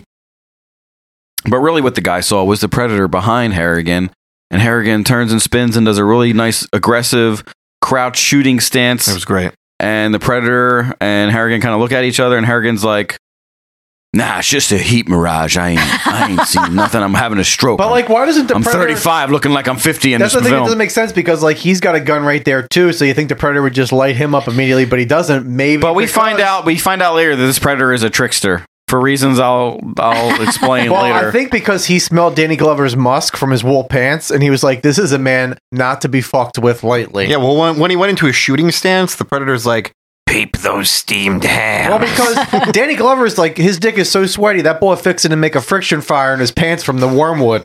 It's just rubbing around, beating on them nuts all day. The mahogany, the tungsten. The tungsten. This gets you. The tungsten. This gets you. It's just a word salad of like insanity. It's like going into a black hole. Okay. The tungsten contrivances of Danny Glover's pants. Wait, I have a question though. Was the Predator, when he's in his camouflage and he's like invisible? Yeah. Was he this visible in the original movie? Because he's hella visible in this movie. Well, it's the same that they use the same kind of CGI in this with the refracting light, Yeah, and like exactly. and in the first movie, his eyes glow at one point when they're like boogers. Well, unless you're Ray Charles, you're gonna know something's up there because like you could see like the shit reflecting, you know. Okay. You know? And then you figure in the urban environment, there's going to be a little bit, probably be a little easier to spot him than in the jungle. So everybody runs upstairs and like it's right after the guy for Boogas, and they're all like, Harrigan's like acting like he's he's afraid of heights. He's afraid of heights a little bit, which comes plays into play later. Which plays in later, which Yeah. I didn't actually pick up in the multiple watches of this that he was actually afraid of heights at the time, because he like very nonchalantly says stuff, and No, then like 'cause Danny, he's like, get me down from yeah, here. Danny, like, well, he kind of mumbles lines throughout. Like I had captions on, but Danny helps him out off the rooftop. And he's like, Jimmy Schmitz, get me down from here. And he's like, oh, I got you, bro. Bail Organa, could you get me down? No. So they go back down and inspect the bodies downstairs, and there's shell casings everywhere. There's blood all over all the fucking walls, and they're all their chest cavities are fucking blown open. And then Danny happens to look up and sees a body hanging naked from the skylight that's like kind of getting dressed out. And he goes, that's about 35, 40 feet. No rope, no ladder. That guy weighs 190, 95 pounds. You couldn't carry him up there. Looking at tungsten ass fucking Danny Glover. Which I think Danny Glover could have hoisted. But you see the hanging tookie, and it's like a nice little tookie. It gets pulled up because the Predator was at one appraising point, it. Jimmy Schmitz is like, I want to go up there and look at it, and he's like, okay, cool. And Danny Glover puts up like a thick rope between his ass cheeks and grips it and throws like the line over like the fucking over like the rafters, and little Jimmy Schmitz climbs up there and he looks at the bodies. Little Jimmy Schmitz, by the way. This sounds more and more like an episode of Ren and Stimpy than Predator 2. Powdered toast. So they go downstairs and you can see Ren having the fucking with the rope in his butt. And the butt picture's all detailed. So they go downstairs, and that's when Robert Davi shows up to chew out Harrigan, and they have like basically the stereotypical 90s insubordination talk. Insubordinate. Give me your badge and gun now. Insubordinate and churlish. And then Busey shows up. Ron. Busey shows up in his silver Airstream helicopter, and all the G-men get out, and they put on a big show. And then we get to, again, this is a scene out of fucking RoboCop where we go to the station, and the station's overrun with fucking people. It is chaos. And there's graffiti outside. Because everybody was getting arrested back then in the 90s. It is everybody. Last action hero, Judge Dredd, RoboCop precinct. Yeah, right. There's a million people waiting to be served out front of the police station. Bunch of prostitutes just locked up, always. chained to chairs. Yeah. Everybody's desks is in a common area, and there's no wall separating them. I don't know how they actually heat the place or provide any sort of AC. And you don't need AC when fucking Danny Glover's sitting in there just exuding heat from his fucking crotch. You know what police station is very reminiscent of this? Malignant. Malignant. Right? Mm-hmm. You ain't wrong, girlfriend. I know. Oh, yeah, but there's a lot of blue filters in that police station. Because Toadstool. You know why? A Jew broad. Prejudiced against Italians. That movie's the best. That's why. So this is our introduction to Paxton's character, Jerry Lambert, who's there, who's always telling a joke to an unwilling ear. And this is a reason for basically the Captain Pilgrim to pull Harrington in and basically tell him, like, hey, I know you spoke to Robert Davi 3 seconds ago, but just to let you know, the feds are taking over again. They're really interested in this war that we have, the war on drugs. Perhaps you've heard of it. And the feds are taking over. Perhaps. Which means you're cutting off my dick and shoving it up my ass. True that, Steph. You might have heard about this thing called the war on drugs. I mean, winners don't choose drugs. I mean, all the video games told me back in the arcade. Thanks to me, mommy. Don't cross the Italians. Don't put a horse head in your bed. So Keys comes in again and introduces himself to Harrigan, and you can kind of tell that there's a lot of sexual tension in the room while that's happening, and Harrigan acts like a nice person for like a whole 3 seconds in this movie when he's not being hostile to everybody else. He needs to come. Harrigan's just like, you know how much nut I got because my wife won't just excavate it? It's dried up, it's desiccated, it's dry. I need this dry sperm slime out of me. So I can think straight. Well, cooperation is my middle name. Maria Conchita, get over here. Chiquita my banana for me. Cheesy, you swear. Danny and Harrigan start talking, and they think that maybe like King Willie is making a move. King Willie is a I love gangster that we haven't seen yet. Bro, I love how his name is King Willie. It's just like the most. It's not good, bro. You should have worked on this dude's name. You could have gave him something evil shit sounding. It's not like a threatening name at all. Like you got Thulsa Doom and you got King Willie. Who's winning? I like the idea of them being like King Willie. All right, we'll replace that with something in the final draft. Right, exactly. King Willie. The guy's like, oh, great idea. King Willie. Good. So Lambert, he looks like a Willy. Lambert is being like super smarmy, and he goes over to Cantrell to tell her a fucking joke, and Danny and Harrigan are kind of watching through the office window, and they're like, he's fucking barking up the wrong goddamn tree with Cantrell, and sure enough, she sexually harasses Bill Paxton and also sexually gropes him by grabbing his fucking nuts. Yeah, that was the norm back then, and that is fucking sick. She should have been fired on the spot for sexual harassment. Listen, she lives in a man's world. She's got to act like a man. So you're apologist for women who grab men's genitals I'm not without apologizing. consent? She should have been put on the sex offenders list and should have been disbarred. Yeah. But Glover has a great line because I guess Paxton's named like the Lone Ranger, and he's like Paxton comes in with this big yuppie Miami Vice energy, and he's like, "That Lone Ranger? I thought he was here to fix the air conditioning." So Lambert hobbles his way in to see Harrigan, and he's like, "God damn, is that bitch on the rag or what?" And Danny Glover looks at me, he's like, "Periods are gross. That's fucking gross. I don't want to talk about no pussy blood in my office." So Harrigan's like, "You're in the shit now, choir boy. Your Metro Commander's a war zone. We're fighting a war here." And he basically sits Lambert down on his knee and says, like, "There's no I in team, so don't you go being a showboating boy. This ain't lethal weapon. There's no menstruation in men. Menstruation you know what I'm saying? is an abomination. Fucking sick." And he goes, "Hey kid, welcome to the war." And I like how they keep referring to it as a war because basically it is a war because they have military grade equipment. It's what Ronnie Reagan wanted all along, and he made America so great. I mean, this is like an arcade beat 'em up that was just like, this is like Streets of Rage Narc, made flesh. the movie. Yeah. It really is. And I love it. So at night, we're gifted with the LA skyline again, and a zoom in to a skyscraper where it's Pound Town City, boys. Man, that bitch is riding it like, oh yeah, oh yeah. It is the loudest moaning and screaming ever. Bro, I remember at a very young age, there was some fluid discharge from my weekly. And they're fucking in that decommissioned Chi-Chis. Yeah, and she's like, fried ice cream, fry my ice cream, and he's like, I don't know how you fry it and it doesn't melt. It's a secret. It's Chi-Chi's secret. My Chi-Chi and their Chi-Chi. So the guy's getting his dick on, and he is getting his dick on. And mid coitus, shit gets interruptus because a bunch of Rastafarian dudes jump in and they string him up and put him upside down, and he's like, "Oh man, I got money. I got $2 million. I got $2 million in a suitcase. I'll give to you, man." And this is when Jessup utters his line, "It's not about the money.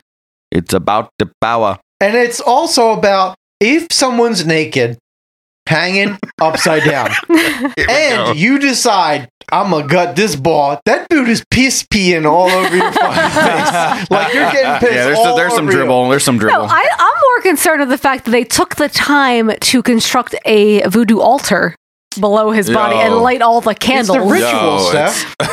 You gotta fucking go with you the are ritual. fucking history, goddamn puto. And all the 90s movies like that, I feel like they went out of their way to let you know that Jamaican people did voodoo. Oh, they did. Like, they literally went out of their way to let you know Jamaicans do voodoo. I would go as far as to say that 90% of the movies that came out in the 90s had a black voodoo in it. Yes. Look, even like one of the James Bond movies had fucking voodoo in it. So like, that one did not age well. Even Call Me Cleo, I was like, is this bitch into voodoo?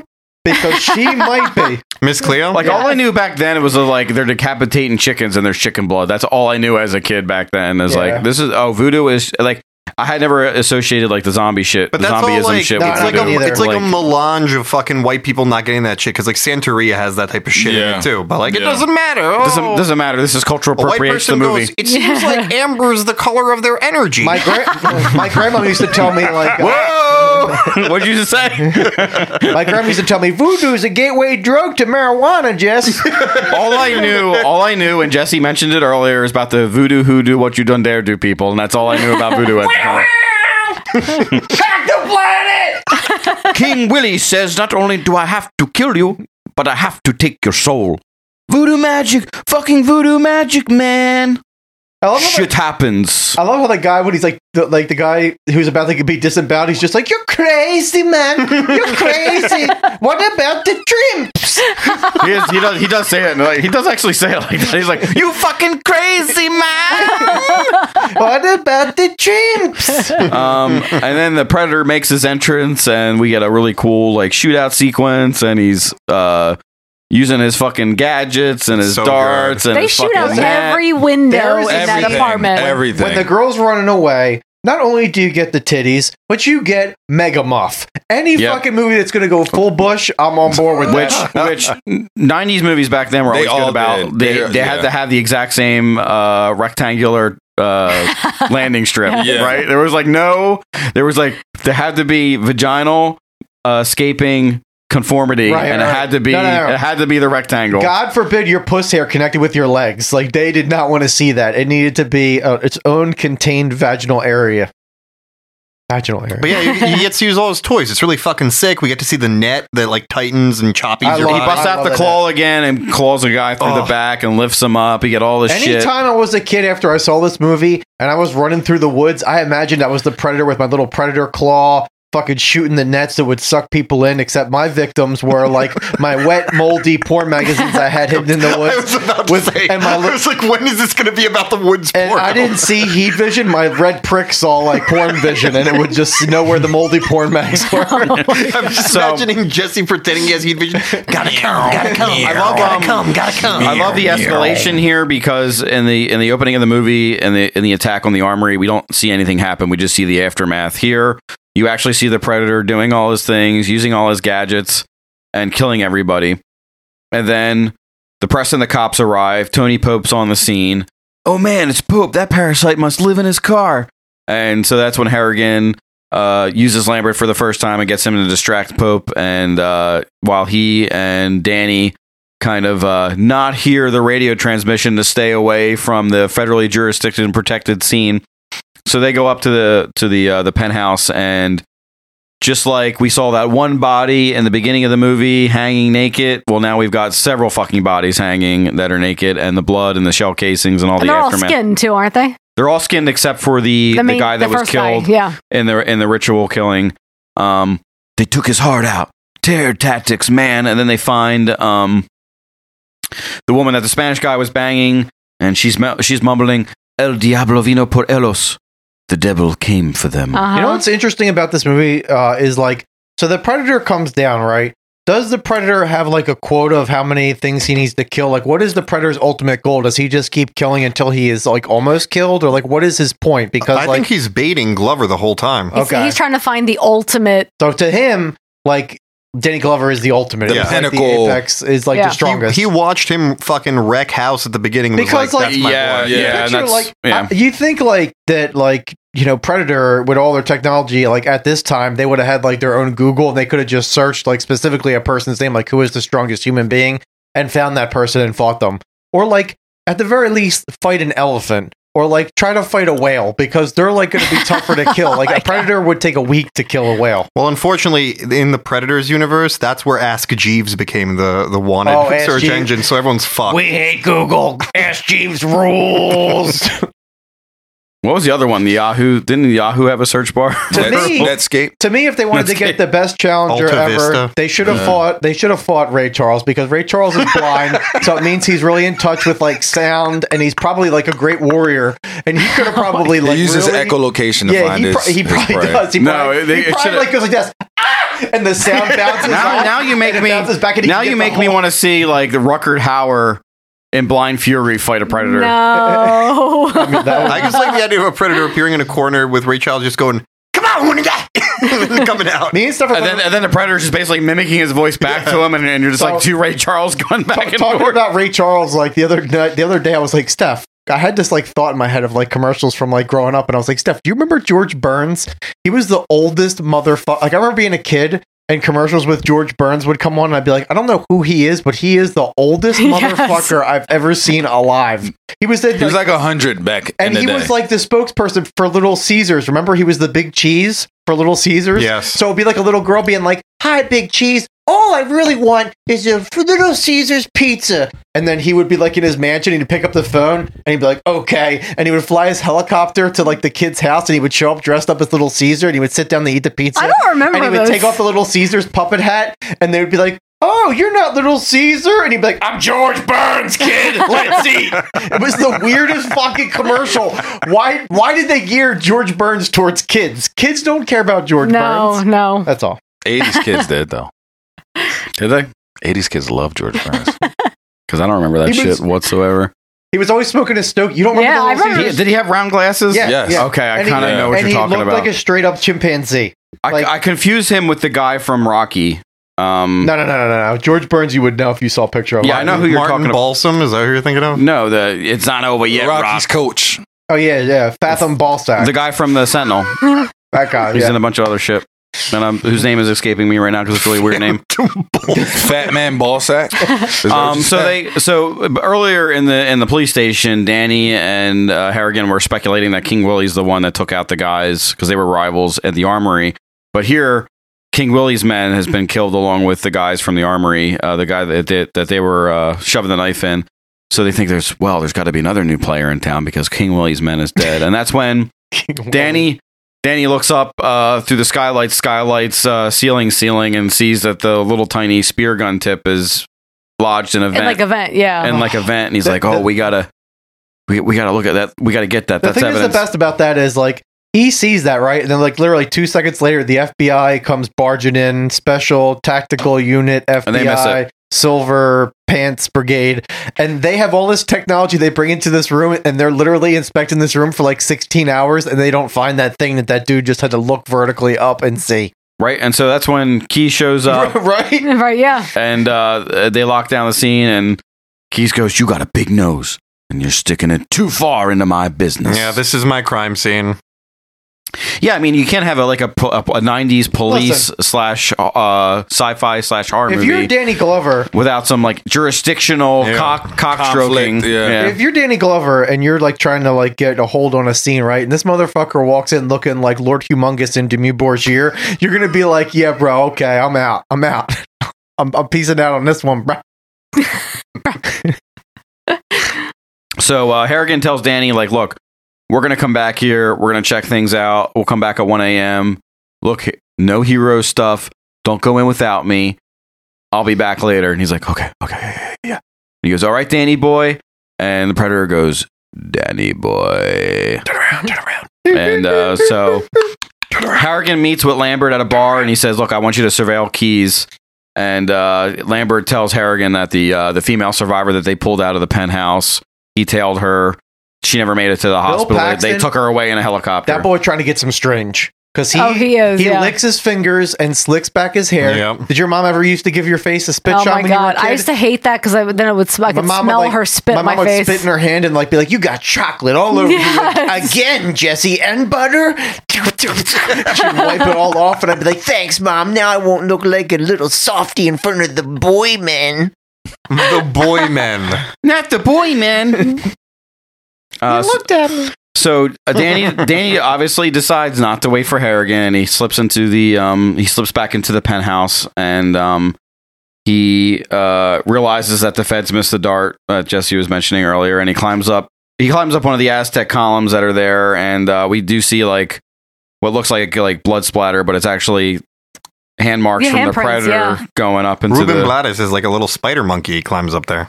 Yeah, he goes up there and Spider monkey grabs the spear tip out, and while he's doing that, he hears "Danny boy," and it startles him, and he kind of like semi falls, and the Predator catches his leg, and he pulls out his pistol, and his necklace breaks, and it falls on the floor, and we're not really greeted with a kill, except him screaming and going, "Oh God, please don't!" That's a necklace that Pred gives back to him later, right? Yeah, that's why he's a trickster, Jesse. We'll get to it. Yeah. So Deputy Chief Heineman and Captain Pilgrim. Can you do that noise every time you're going to transition scenes? That's my Predator. Like, I'm a trickster. So Deputy Chief Robert Davi and Captain Pilgrim do the speak and spell. Oh my God, this is the best. Histrionics of all the property damage, and all the fuck ups that Harrigan has done. This guy is a total loser. He destroyed one car. He is insubordinate and churlish. Did not wipe ass and replace toilet paper on toilet roll in stall 3, subfloor 1 bathroom in 1983. It's like Demolition Man. Every time they curse, they're like, and you have 5 credits for cursing. Blah, blah, blah. 5 demerits. It's like Glover knocking open the toilet bowl or knocking open the toilet stall and blowing apart the toilet with a shotgun. And he goes, World Star! No, they're like, and he has 5 assaults on toilet balls for his tungsten ass contrivances. So there's like a huge time jump here because they're basically like, look, you need to fucking stay out of Keyes' way, and if you fucking keep pursuing this, we're gonna fucking hang Danny's death around you for being insubordinate, so don't fuck around and don't fuck with Keyes anymore. And then, so he's leaving that fucking exchange, and then he spots fucking Keyes walking out of a room at the station, and they both touch dickheads, and they're like, look, man, this is my jurisdiction, this is my war on drugs. And he's like, no, it's my war on drugs. I've got the bigger dick. And then Gary Busey just like kind of like shits on the floor because he just had a traumatic brain injury and he has no idea where he's at. He's like, I thought in this scene I was supposed to shit, raw shit right on the floor. And they're like, yeah, no, it's not what you're supposed to do, Gar. So Lambert and Cantrell like talk to Harrigan. They're like, yeah, we've been surveilling Keyes. He's been kind of putting these weird radar dishes all over the town, and he's installing 5G to control everybody. You better get a hold on this and spread the COVID. There's only one man we need. He's spreading the COVID with the 5G. I seen them. COVID's coming. So Lambert said he's like, I've been tailing Keyes all week, and like I've lost them in the slaughterhouse district every time. I have no idea what's going on in the slaughterhouse. I think he's district. going to do cruising type gay sex stuff there. They're setting up a rave, a spot on rave like there. I don't know if the Pred's into gaping, but it seems like there's a lot of gaping places in this jurisdiction. So we had a shot of Keyes, and they're setting up some really crazy audiovisual equipment with guys that are wearing thermal suits, and they're like really into like slabs of meat. And we don't know why. And then we get some police procedural drama where Harrigan and Lambert pay a visit to the medical examiner who is an expert in all things. She's like, oh, yes. Oh, yeah. You have a fork there? Let me put it in my easy bake oven. What is she using? What is she using, Steph? What is it? I don't even know. It's like a spectrophotometer. Yeah, you know, like every lab has one of those. I thought it was like an electron microscope. You didn't know that? This bitch puts a fork in an easy bake oven. She's like, beep, beep, beep, boop. And it's like, unknown. And she's like, oh, yes, as I suspected. As you could see here, and here, unknown. And Al Pacino as the Predator. Over here! Dude, that old bitch is Mother Superior from Silent Night, Deadly Night? Yeah. Oh, really? Really? Yes. I thought you were going to say Sister Act. And Sister Act. Yeah. Yes, the only nun movie any of us grew up with, whoever we know, because it was always on syndication. Yeah, she was in Sister Act, but in this movie she has whiteface on. But if you were there and she did some sort of molecular testing and was like, oh, it's nothing we've ever seen, you'd be like, oh, aliens. But they're like, what could it possibly be? Well, that's the thing. They continue to believe that this is a man doing this. Well, also, like for 3/4 of this movie. This is before Ancient Aliens, so people's minds weren't open yet to the possibilities, of Ancient Aliens. I like her line. He was boned like a fish. I've never seen anything like it. I'm like, oh my God, you're so scientific. I know, but also like you're telling this guy's like partner, that he was boned like a fish. He died in the most horrific. Is this somebody that you were really close to? You have a picture of him with your badge in his wallet. He was boned like a fish. Have you ever been to Bonefish Grill? I mean, he was boned. Your partner, it should have been deboned like a fish. Your partner looks a lot like McRib. He has no bones inside his body, but he looks succulent and delicious. And I was thinking about nibbling on him. So Harrigan's talking with Lambert in the street, and then the zebra print Cadillac pulls up. That was, it's like the stereotypical gangster fucking vehicle. And that's why I love this movie. Oh, the Wombat Mobile. And Lambert's like, all right, we both got our fucking hats on. That means we're doing some undercover shit right now, right? And he's like, no. Lambert, you stay back. I got my hat on first. I'm going in the car first. I like how he's trying to write down the license plate too, and he's like, fucking son of a bitch. So they fucking open up the door, and of course the fucking everything rolls out, and Kion's extended family members pull him and you want some ganja, man? You want some ganj? Sir, that was racist.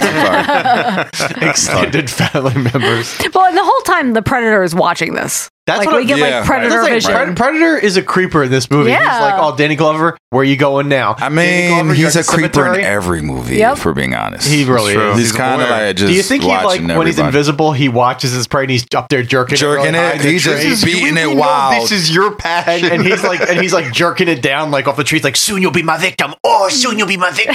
Oh my god. So the car pulls up to a stereotypical seedy alleyway where there's a literal piss and shit probably all over the place, and the dachshund-sized rats are frolicking in the trash heaps. And Harrigan steps out coughing. He's like, you guys really got to cut that out.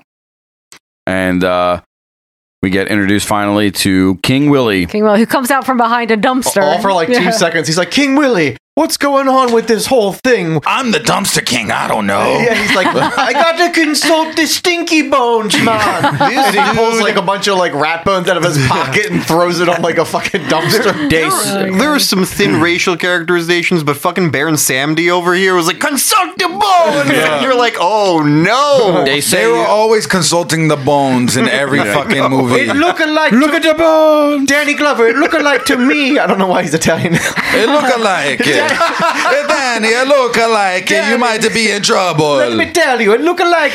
First of all, you're going to be infiltrated by the Joe Pesci. Next, in Lethal Weapon 4, going to be the Chris Rock. What you going to do then, Mark? Consult the gabagool. He throws a bunch of gabagool. And just splats on the floor. Splat. That's Just wet spaghetti. Right. No, he's like, consult the manicotti. He pulls like cold manicotti out of his pocket and just splats it. that would have been the move, bro. That would have been the move. They say you want to talk to me. They say you offering me favors. Tell me why, Babylon, Mr. Policeman. Oh man, I wish he got into a car with Italians to go to this location. When we went into the back of the car, they were all snorting like Parmesan cheese.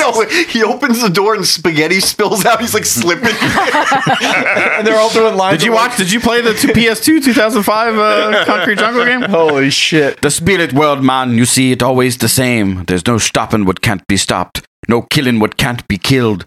You can't see the eyes of the demon until it come calling. I ain't gonna lie. That Jamaican accent. This is dread, man. Sheesh. Truly dread. But can I just say, watching this through the lens of like 2023 eyes, I'm just like, yeah, this is doing some things. You're like yes. But when I saw this in the 90s, I was like, this shit's dark. and the people that inhabit this world are fucking evil people. They're evil as fuck. Like, I loved it. You know? Nothing else here for you, policeman. Time to go. Prepare yourself. And also, like, living in basically like the fringes of the city in Philadelphia, I was always like, it's a crazy world out there, Jesse. One day you're going to have to walk among these people and make a living. How are you going to do it? Are you going to consult the bones? You're going to ask this motherfucker to consult the bones? I don't think so. You're going to shrivel up and die. So Harrigan leaves with basically no.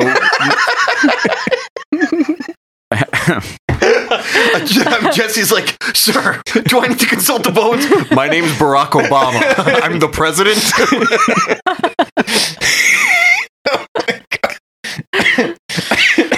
We kind of need a little bit more of that, though. It's like we overanalyze everything. How about we just roll some bones and just figure it out as we go? I mean, all right. Yeah, it could be good. Could be easier way. Dice. You know, sports betting. Sports betting. Yeah. But also, speaking of our new sponsor for the, no, I'm just kidding. But like the bones they gave this poor motherfucker are legitimately like they had the crew eat KFC chicken and they're like, give him the bones to consult when you're done. But clean this. I'm shit pretty out. sure those probably got thrown out a window at them at the crew, and they're like, you know what, these bones would be a good spot for the sketch. And they crossed out on the list, consult the bones prop, and they're just like, got them. All right, we're done with the fecal matter. Could you stop? Gary Busey keeps eating it. I just saved us $1 on the budget. Gary Busey keeps eating the trash. Could you please stop throwing it out your windows at us? No, they were going through all the bones and like, too much meat on this one, too much meat on this one. All right, go to Gary Busey's chicken because it's probably picked bone clean. And they're like, he actually ate like 75% of the bones. He sucks out the bone marrow. We've never seen anything like it. And in the next scene when they were trying to film, he just had like huge turkey leg bones. Gary Busey's just sitting in his trailer going, nothing like chicken bone marrow. Nothing like it. No. No, the woman's doing that, but she's doing it with Gary Busey's dick in her mouth, and she's like, I want the Predator to find her skull because her eyes have receded so far back into her fucking head. That bitch has turned into a xenomorph. Nothing like it. She opens up her mouth and another mouth comes out. Nothing like it. A little mouth eats it. I feel bad that people pay her basically cameo wages to fucking say shit. Again, it's cringe culture. Oh my god, it is totally. And I don't think like people are in on the joke on themselves. I really don't think they are. Listen, sometimes you got to work with what God gave you. God didn't give her much of anything, so she's flipping the script. She's got like she's like evolution game her far receded eyes like a chameleon. Yeah, she's like I got chameleon eyes and a toadstool head. She's switching the flips, as they say. Switching the flips of DNA. So Harrigan leaves in the car, and then he throws the bones once more, and they're kind of different than they were 3 seconds ago. And something splashes, something falls off one of the rooftops and splashes, and he turns and looks as a young ball, and he kind of like looks down the alleyway, and then the predator splashing down on the ground. He pulls out his cane sword with the albino snake on it, and he puts it up, and he's like, ah, and then it transitions to his decapitated head, pitch perfect as the predator grabs it. And it's a cool scene. But again, that was done, that edit was done specifically because they had to cut so much gore out, and it happens later when they're in the meat packing thing. I'll talk about that when it happens. This is when we get to see the predator kind of get some world building here. The predator using his tools to basically bleach the skull and clean it and polish it, and because you want to put it up on your shelf so where people come over that they see it. There's so much care put into I gotta put my Slurpee brain straw in here, get out all the things, because people on Etsy, they're not going to buy this skull. That's what I was going to say. It's his Etsy shop where he preps his skulls. I gotta make all this. This is an artisanal skull. Yeah, it is artisanal as fuck. So back to special report. Hardcore. Tony Pope live from LA, the city of fear. The psycho-vigilante killer continues his daily diet for murder. Bodies strung out, bodies with the skins ripped off, the hearts torn from the cadavers. And that's when Lambert kind of gives Harrigan the deeds on Key's background. He was an Air Force guy. He did all this kind of secret squirrel, G-Man type shit, like Chippendale's Reaction Skewer Ranger. And then they kind of Chippendale squirrels. They finally put two and two together and realized that like that whatever's going down is going down in the slaughterhouse district, because that's where they keep disappearing to. So that's must be where the G-Men are located. And that's when we get some on the nose Harrigan looking at a taxidermy fucking window shop and going, burgers. Oh my god, the director thought that was like the best. He's like, because we hunt these creatures, but it's like the roles are reversed this time. And I'm like, everybody knows. It's called the Predator, bro. Holy shit. He's like, I was considered Ari Aster before he was considered himself. Meat's meat and a predator's got to eat, right? Meat's meat. Meat's meat and 5 clicks means. Meanwhile, the Predator's like, go invisible mode. All right, where's Danny Glover at? Fucking shit, he's an hour away. Okay, how many buses do I gotta take to get there? All right, I'm gonna need 2 trans passes to get there. It's gonna be $5 Earth dollars and 60 cents. All right, fuck. How much? I gotta go to Citizens Bank, I guess, to get him to withdraw. All right, let's go to Citizens Bank first, and maybe I can make it to the cemetery in time to meet him. But that extra, it's gonna cost me at least $6.50 to get to the cemetery from my distance. It's like 2 miles. I'm tired as shit. I just want to go back to my fucking spacecraft and sleep. So in a scene that seems kind of cut out of everything else that's happening in this film, we see a family in a cemetery and a kid playing with a plastic Uzi that would have got him shot like 600 times Take that, today. you scum-sucking dog! I love this kid's dialogue. Is the best. And Harrigan's going to visit Danny's grave to put the picture that they shot 5 minutes before they filmed this movie with his and badge. Also to leave his badge. Like, Right. would that happen? No. But this scene is the best because this is when you go back to the mind games. This predator's like the parent that didn't beat you physically, but like fucked with you like emotionally, like Steph's parents. Like Steph's mom would come in. Well, my mommy and daddy too. When Steph was just being peaceful, Steph's mom would come in and just drop kick all of her like toy horses and crack them in half and say, "Clean your room, it's messy." Pick that shit up. And she'd be like, "It's so clean though." Steph laughs in restraint from childhood abuse. It's sad. And so we get Emotional damage. Yep. Combo breaker, emotional damage. Finish her. I'm already finished. You can't finish me anymore. Pick up that My Little Pony. One of the last year or so like that, I squeezed Steph's cheeks and made her like her lips go like, and she's like, don't do. When I had her cheeks squeezed with her mouth, she's like, don't do that. It reminds me of my mommy. Oh my god! And I was like, I'm gonna shoot. Yeah, you're hold on to that. Hold on to that feeling. This is when we get the want some candy line because the kid kind of sees the predator in the tree who's stalking, and then he kind of mimics the line, "Want some candy?" And then candy. He fucks with Harrigan by leaving Danny's broken necklace hanging from a tree, and Harrigan sees it and he's like, "Buggus," basically.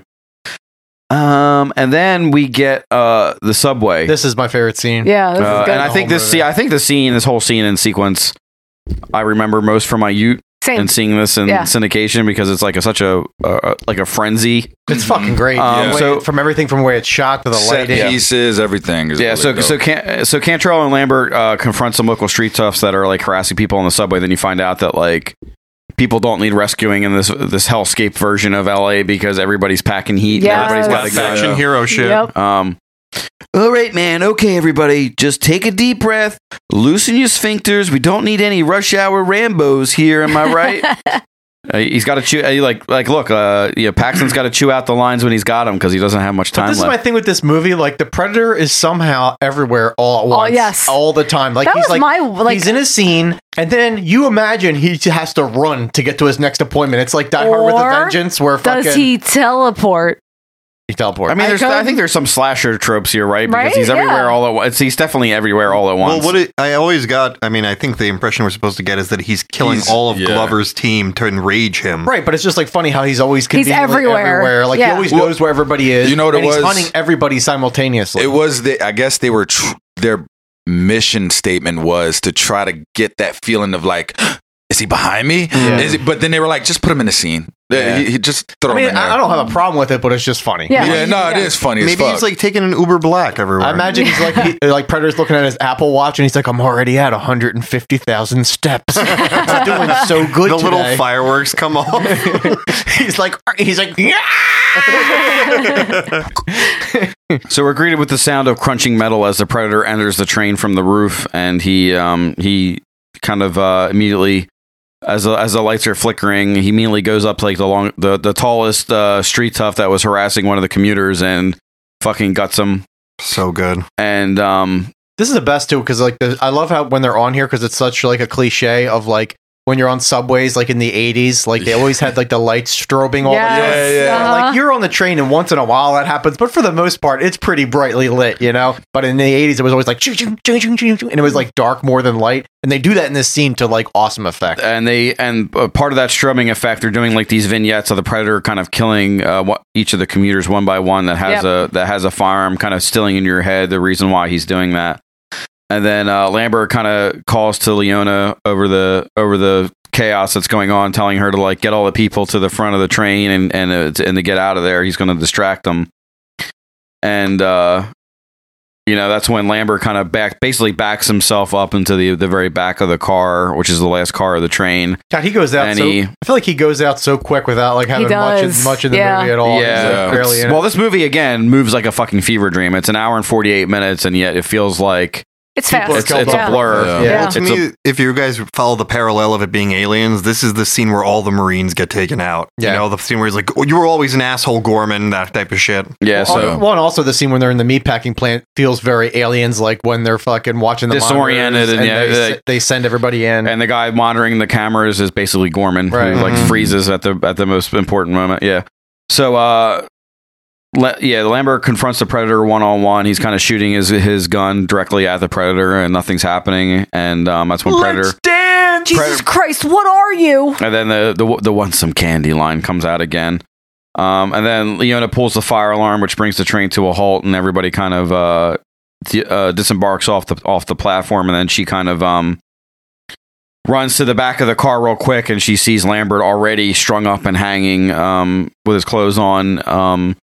In the middle of the train car, And that's when the Predator grabs Leona by the throat, but using his thermal vision that also sees through skin and he's a bone softie. and everything, he sees that she's pregnant. I wish when Danny Glover got this information that the Predator doesn't kill pregos, he should have just went on a cream pie spree where he was just like trying to get every bitch in like LA pregnant. And he was just creaming so much. He's like, give me a sandwich in 5 minutes and I can cream again. And then he would just like, he was power creaming. Turns out, the Predator's like, I'm pro-life. The Predator's like looking through all the wombs and he's like, oh, that baby's going to be autistic and that baby's going to be autistic and that baby's going to be autistic. The Predator's not really doing like that much research. He's just doing a thermal search. So if you're smart and you're Danny Glover, you would be like, I need every police officer to go to every pet store and give everybody a hamster or a guinea pig and duct tape it to their belly. And then you just have people walking around with guinea pigs and hamsters duct taped to their belly and they're invincible to the Predator because he's like, oh shit, they're all preggers. And then they're all like punching him. He's like, bite your preggers. And it's like, hey, Predator has a moral code. Guinea pigs are biting their stomach. And I do like that they're like Kyan saying, like there's subtle world building with the Predator's mannerisms and his behaviors and stuff like that, because some of that's hinted at in the original Predator movie with Anne, like she's like a non-combatant, and so therefore she's kind of ignored by the Predator, and so they're kind of like they're iterating on that, right? That like, well, in that movie, it was more like the Predator being like, "You live in a patriarchy, you're weak." And Harrigan figures that out pretty quickly because when he goes there and he sees all like the dead gang members and the commuters, and he's like, "Well, they were all armed. That's why they're dead." Yep. Yeah, he's putting the pieces together more than like these people in silver sweatsuits are. Look, bureaucracy is a bitch, and everybody with the same mode of thinking can't think outside the box. So is this when the Predator's on the building and he's like screeching cummies and he gets shot by lightning? That's before that. So basically, Leona gets snatched up, and then Harrigan arrives on the scene super late, and everybody and their grandmother is packed onto the street. And then somebody mentions to him that like, oh, there was a confrontation on the subway and the killer's back, and he's like, oh god, and he runs, and then he sees Leona in the stretcher, and the medic is like, oh, I detect a fetal heartbeat. Yeah, and they're like, oh shit, that's an actual live child right now, full grown child in this woman's womb. It's got full rights and immunities. Where are they at? Kentucky? I forget where they're at. The baby's like, I vote Trump. And they're like, no! Another baby lost to the darkness. And he's like, buggers, she's pregnant. We never know, where that came from. Where do babies come from, stuff? I don't know. First of all, mystery. The guy, he's got to have a chubby. Well, it's funny because she does mention... Maybe quarter, maybe half, but at least a quarter. Put it inside. Earlier in the movie... make the cream. Stir the mommy up. Earlier in the movie, she does make a reference to her not feeling well. Right. But she thinks she could have been PMSing. It could be she'd been on the rag. No, she thinks it's the heat. The rags. But it's because she's pregnant. Hashtag stir the mommy up. Yeah, hashtag stir them mommies. Yep. So every mommy needs a little bit of cream to feel like and again, in a scene that stayed with me forever after I saw it, Harrigan gets down there. He's this is one of the coolest parts. He's kind of circling the park subway car and kind of turns a corner and looks, and just in time to see the Predator silhouette rip the head from Jerry's body from a distance with the spine, with the spinal column, and basically ragdoll the body down onto the subway tracks. That's a cool shot. As he yells, "Oh, Jerry!" and he runs headlong. I can imagine how sad little John was because John loved Bill Paxton from a young age. He's like, "No, not Hicks, you son of a," or the guy that's not Hicks, that's in Aliens. Hudson, god damn it. Hudson. I mean, if you think about it, that whole act of the skull and the fucking spinal cord hanging, it's like a core memory. Well, there's also cool like special effects that you hear like it's kind of like a sucking. It's a very visceral scene. It's very visceral. If you ever put your pee-pee in a fleshlight, first shot, it kind of sounds like a spinal column being ripped from a body. Yeah, does it? Just like it. Does it? So Harrigan, just like it. Harrigan hauls his fucking big ass dump truck after the cloaked Predator, who gets out to the street level, and he watches tungsten contrivance. Yeah, his tungsten contrivance, and he watches the Predator basically scale a fucking building in a span of like 5 seconds, and he's like, "No, holy shit!" And then the last scene with Tony Pope, he pulls up and he's like, "Hey, Harrigan, more victims, more mutilations," and that's when fucking Harrigan turns around and socks the fucking camera. He would have corroded his face in with that fucking punch. So he's able to like get into a car and basically somehow follow the predator as it's jumping rooftop to rooftop. I wish it was like this, like it was like Predator taking like the elevator to the 30th floor, and then, like Danny Glover taking another elevator to the 30th floor, and then he gets up at the roof, and then he tries to run, he can't jump over the thing, so he goes back down to the first floor, goes to the next building, goes up to the 30th floor, but the Predator's on the 4th building, so he has to go down to the 4th. Breathe. No, keep going. So he's still chasing. He's kind of distracted by the Predator jumping rooftop to rooftop, and he's looking in his car. And that's when a giant pickup truck careens into him and knocks him almost unconscious. And that's when the G-men get out and kind of grab him, and they take him. Turns out they're in the slaughterhouse district, and they're like, "It's time for the third act. We're going to tell you everything we were planning." Because there is like, I don't know, you may have said it, and I might have just been bullshit and not paying attention, but like when they do go to that like bitch with the easy bake oven earlier, she's like, there was like slaughterhouse chemicals all over the shit. Blood and steroids. Yeah, Why did she say G? Yeah, she tells them because it's LA. Urban LA. It's urban. The medical examiner stuff is crucial because they were like, "What?" He's at the slaughterhouse. They're like, "Oh, okay." Listen, Harrigan, I'm cool like you. Check out and my this is FUBU jeans. right as he's brought the keys. This I is was when just listening to Fantastic Voyage before you came in here. Come on and ride on the funk now. You know what I'm saying? And the Quad City DJs, they're kind of slamming. Like, I need my gas slammed. And you just saw like fucking talcum powder queef out of her vagina when she sat down. Oh, she's getting cancer from that. Yeah. There's asbestos in there. When I don't have to sit down anymore. It's like sitting on a beanbag from all the lumps exploding from my coochel. My coochel conch shell. It's like sitting on a hermit crab shell. But it's my vagina, all things considered. This is when the Predator, we get the iconic shot of the Predator kind of celebrating his kill of Lambert in the subway car. And raising the skull up as the lightning strikes, and we get the gagada, but really, no, we don't. There's no reason for that. I don't understand why he has to get struck by lightning. But it's iconic. I mean, is it? It's iconic. I mean, it is. It's a callback to Highlander. I guess it is, but I'm also just like, but why? There can be only one. It can only be a callback. It's a Highlander he could have been up there, and they could have did like a Predator, like a little like sermon he was doing, like shaman holding hey yo yo yo, and he's like calling for like the lightning gods to come and and they shoot. Then I would have been like, okay, cool. So this is when we get like He's in touch with the gods. This is when they kind of save the huge exposition dump for Keyes explaining to Harrigan like, hey, sit down and enjoy the show. We got an extraterrestrial alien here. He's been hunting. We did this thing in the Perf Predator movie where he killed a special forces team in Cambodia, and he had a fucking self-destruct device that blew up in Cambodia 300 city blocks with the explosive device. And like, imagine the technology that we could harness with that. And he's like, but by the way, we want this technology, but the best we can do in this situation is we got Freezy Mick extinguishers, and we're gonna spray this ball down. McFlurry is, I think, what he was looking for. We're gonna McFlurrize this motherfucker. So I just want to say that he's like, McFlurrize? That I work with liquid nitrogen,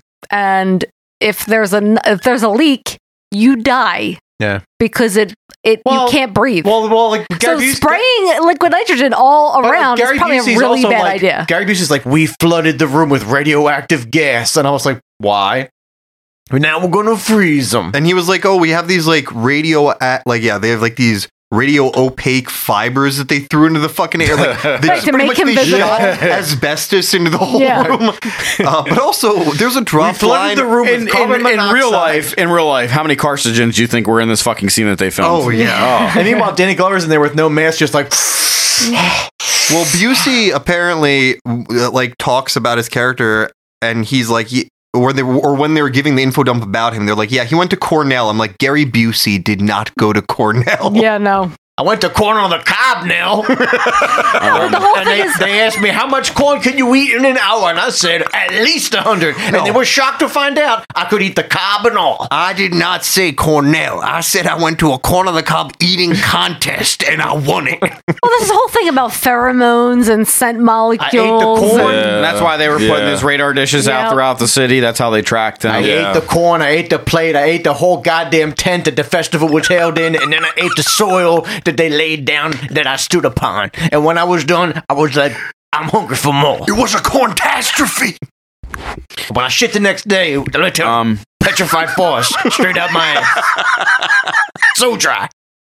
So after the dry ass, Keyes and his team suit up and they move into the slaughterhouse, and we're given all this exposition of like, we think the creature only sees in infrared, and so that we've set up all this up so that we're going to be blind to him, and the predator's in there, and he's kind of like he's about to feed, which I wish we would have gotten a scene of him feeding, because I want to know how that boy eat. This is when basically DG, he's like Ripley, he's like, no, you stay behind, you're not going in here, and they lock him in there, and he's watching them all die. With Gorman of the Baldwin, one of the Baldwin brothers, who I don't remember whose name. Yeah, doesn't matter. And finally he's like, I know they're Joe Blow Baldwin, die. And they die, so he has to go in there. Wasn't it Steven?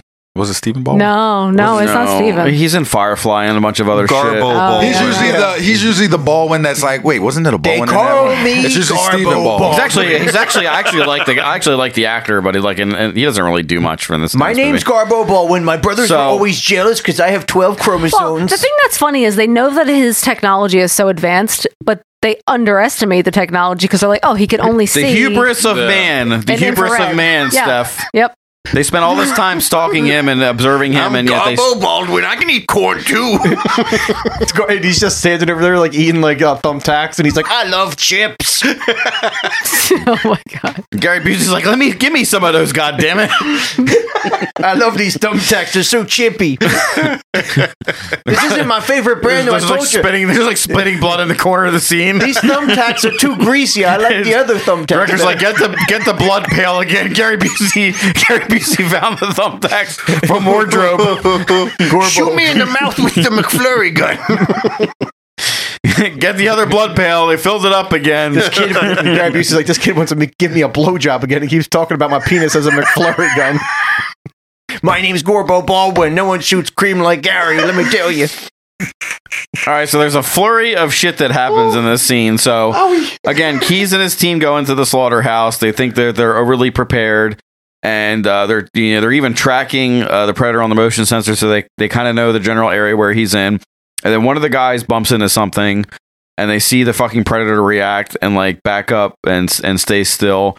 And then the predator goes through multiple fucking vision modes, right? Until the point where he sees the fucking light sources from their fucking shoulder lights. It's and their pretty fucking cool. weapon lights. I love that scene too when I was a kid, because I was like, oh man, what is he doing? Oh shit, I see what he's doing. He's trying to find them. He did that in the first Predator too, didn't he? Didn't he like cycle through? I think you might be right. I can't remember if you could did do it or in the not. video game. I remember. You had multiple cycle. But my whole thing is like, so they knew a lot about the Predator at this point, and their best choice for this, and they didn't have a plan B, by the way, was to just go in there and freeze him. Why didn't they already know he likes steaks? So why didn't they just like set up a big cage with like a steak with garlic butter and wait for Predator to come like I have a heart trap and for cats. And he goes in there and they close it on him, and he's like, I just wanted the garlic aioli. I mean, wouldn't you just I don't know, if you knew his actual food source, wouldn't you just put a sedative in there? When you put like a cat, like tranquilizer, an elephant's dose of fucking sedative in there. Well, what we did, we emptied out this Outback Steakhouse and we set up a single bloomin' onion, but then I ate it. And it turned out it was broken glass, and I ate it anyway. Gary Busey talking, and his teeth look like pieces of the bloomin' onion. His gums are just bleeding on the interview. But the funny part about all this is like Harrigan's watching it, and he's the only one that picks up that like what's happening. Like he can see these guys, get them out of there. Because he's the only competent person in this film that we were trying to allude to. I think overall it's just supposed to be the hubris of these fucking assholes. And so Harrigan kind of like chokes one of the G-men out and gets out of there while the Gorman analog freezes up and doesn't really do anything. And and the guy kind of likes it because he's like, harder, daddy, harder. I mean, Danny Glove's got some fucking big ass fucking mitts, so he puts them around you, and it's like his thumb is like on the tip of your. We already said how muscly that man was. Yeah. He's got sizable dick beaters. So this is how long it takes him, about 30 minutes to suit up from his trunk arsenal again. Meanwhile, the fucking Predator drops from the ceiling and basically starts destroying these fucking dudes. At some point, the hose line or something's damaged, and Gary Busey takes his fucking. All Danny Glover had to do was just get like an overhead attack on the Predator and just do a tungsten ass slam right down on the Predator's head with his fucking hard ass, and it would have because this Predator shattered every bone in his body. The Predator in this movie is more forehead forward, where like this Predator is like the Christina Ricci of fucking Predators, where his forehead's like 5 times bigger than the first Predators. So he could have just cracked that shit open, yolk be dripping down and everything.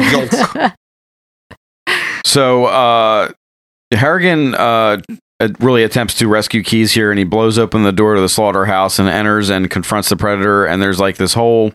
Well, the Predator, at the time that he blows the door open, he shoots Keyes with like a rocket. Right. We get like a first person shot of like Keyes through a camera, like getting blown up, and the whole like the one part of the floor blows up, and then the Predator, like after the door blows open, the Predator tries to cloak, but the sprinklers from the slaughterhouse are triggered, and it malfunctions his cloaking device.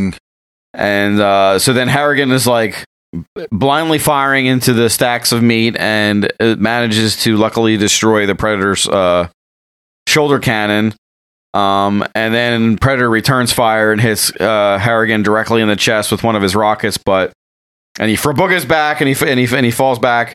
But luckily, he's wearing like this thick ass fucking flak vest, which really just the material from his pants. Yeah, that he put on like pants, on a it's like polyester vest he's wearing. Yeah, you're gonna like the way you look. I guarantee. The 800 thread count vest holds the Predator rocket. It's an alien technology that blows open the chest of anybody else in this film. They were on sale at Sears, sir.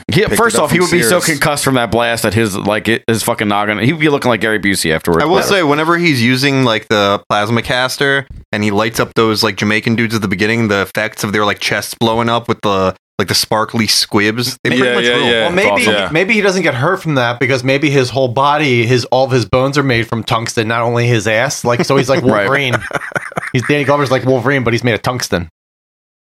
Sure. Are you in the pocket of big tungsten or something? Yeah, you keep going back to that would be his name, Tungsten Tony. Jesse's like, this is the only metal I know right now, and I'm just gonna stick with it. Jesse's meeting in like a parking garage. The guy's like, nobody cares about tungsten anymore. He opens up a suitcase full of money.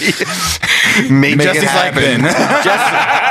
Jesse's like, this'll do my third floor podcast wing tremendously. Meanwhile, flaky headphone men will continue to excite. Flaky headphone men. Oh my god, it's the best.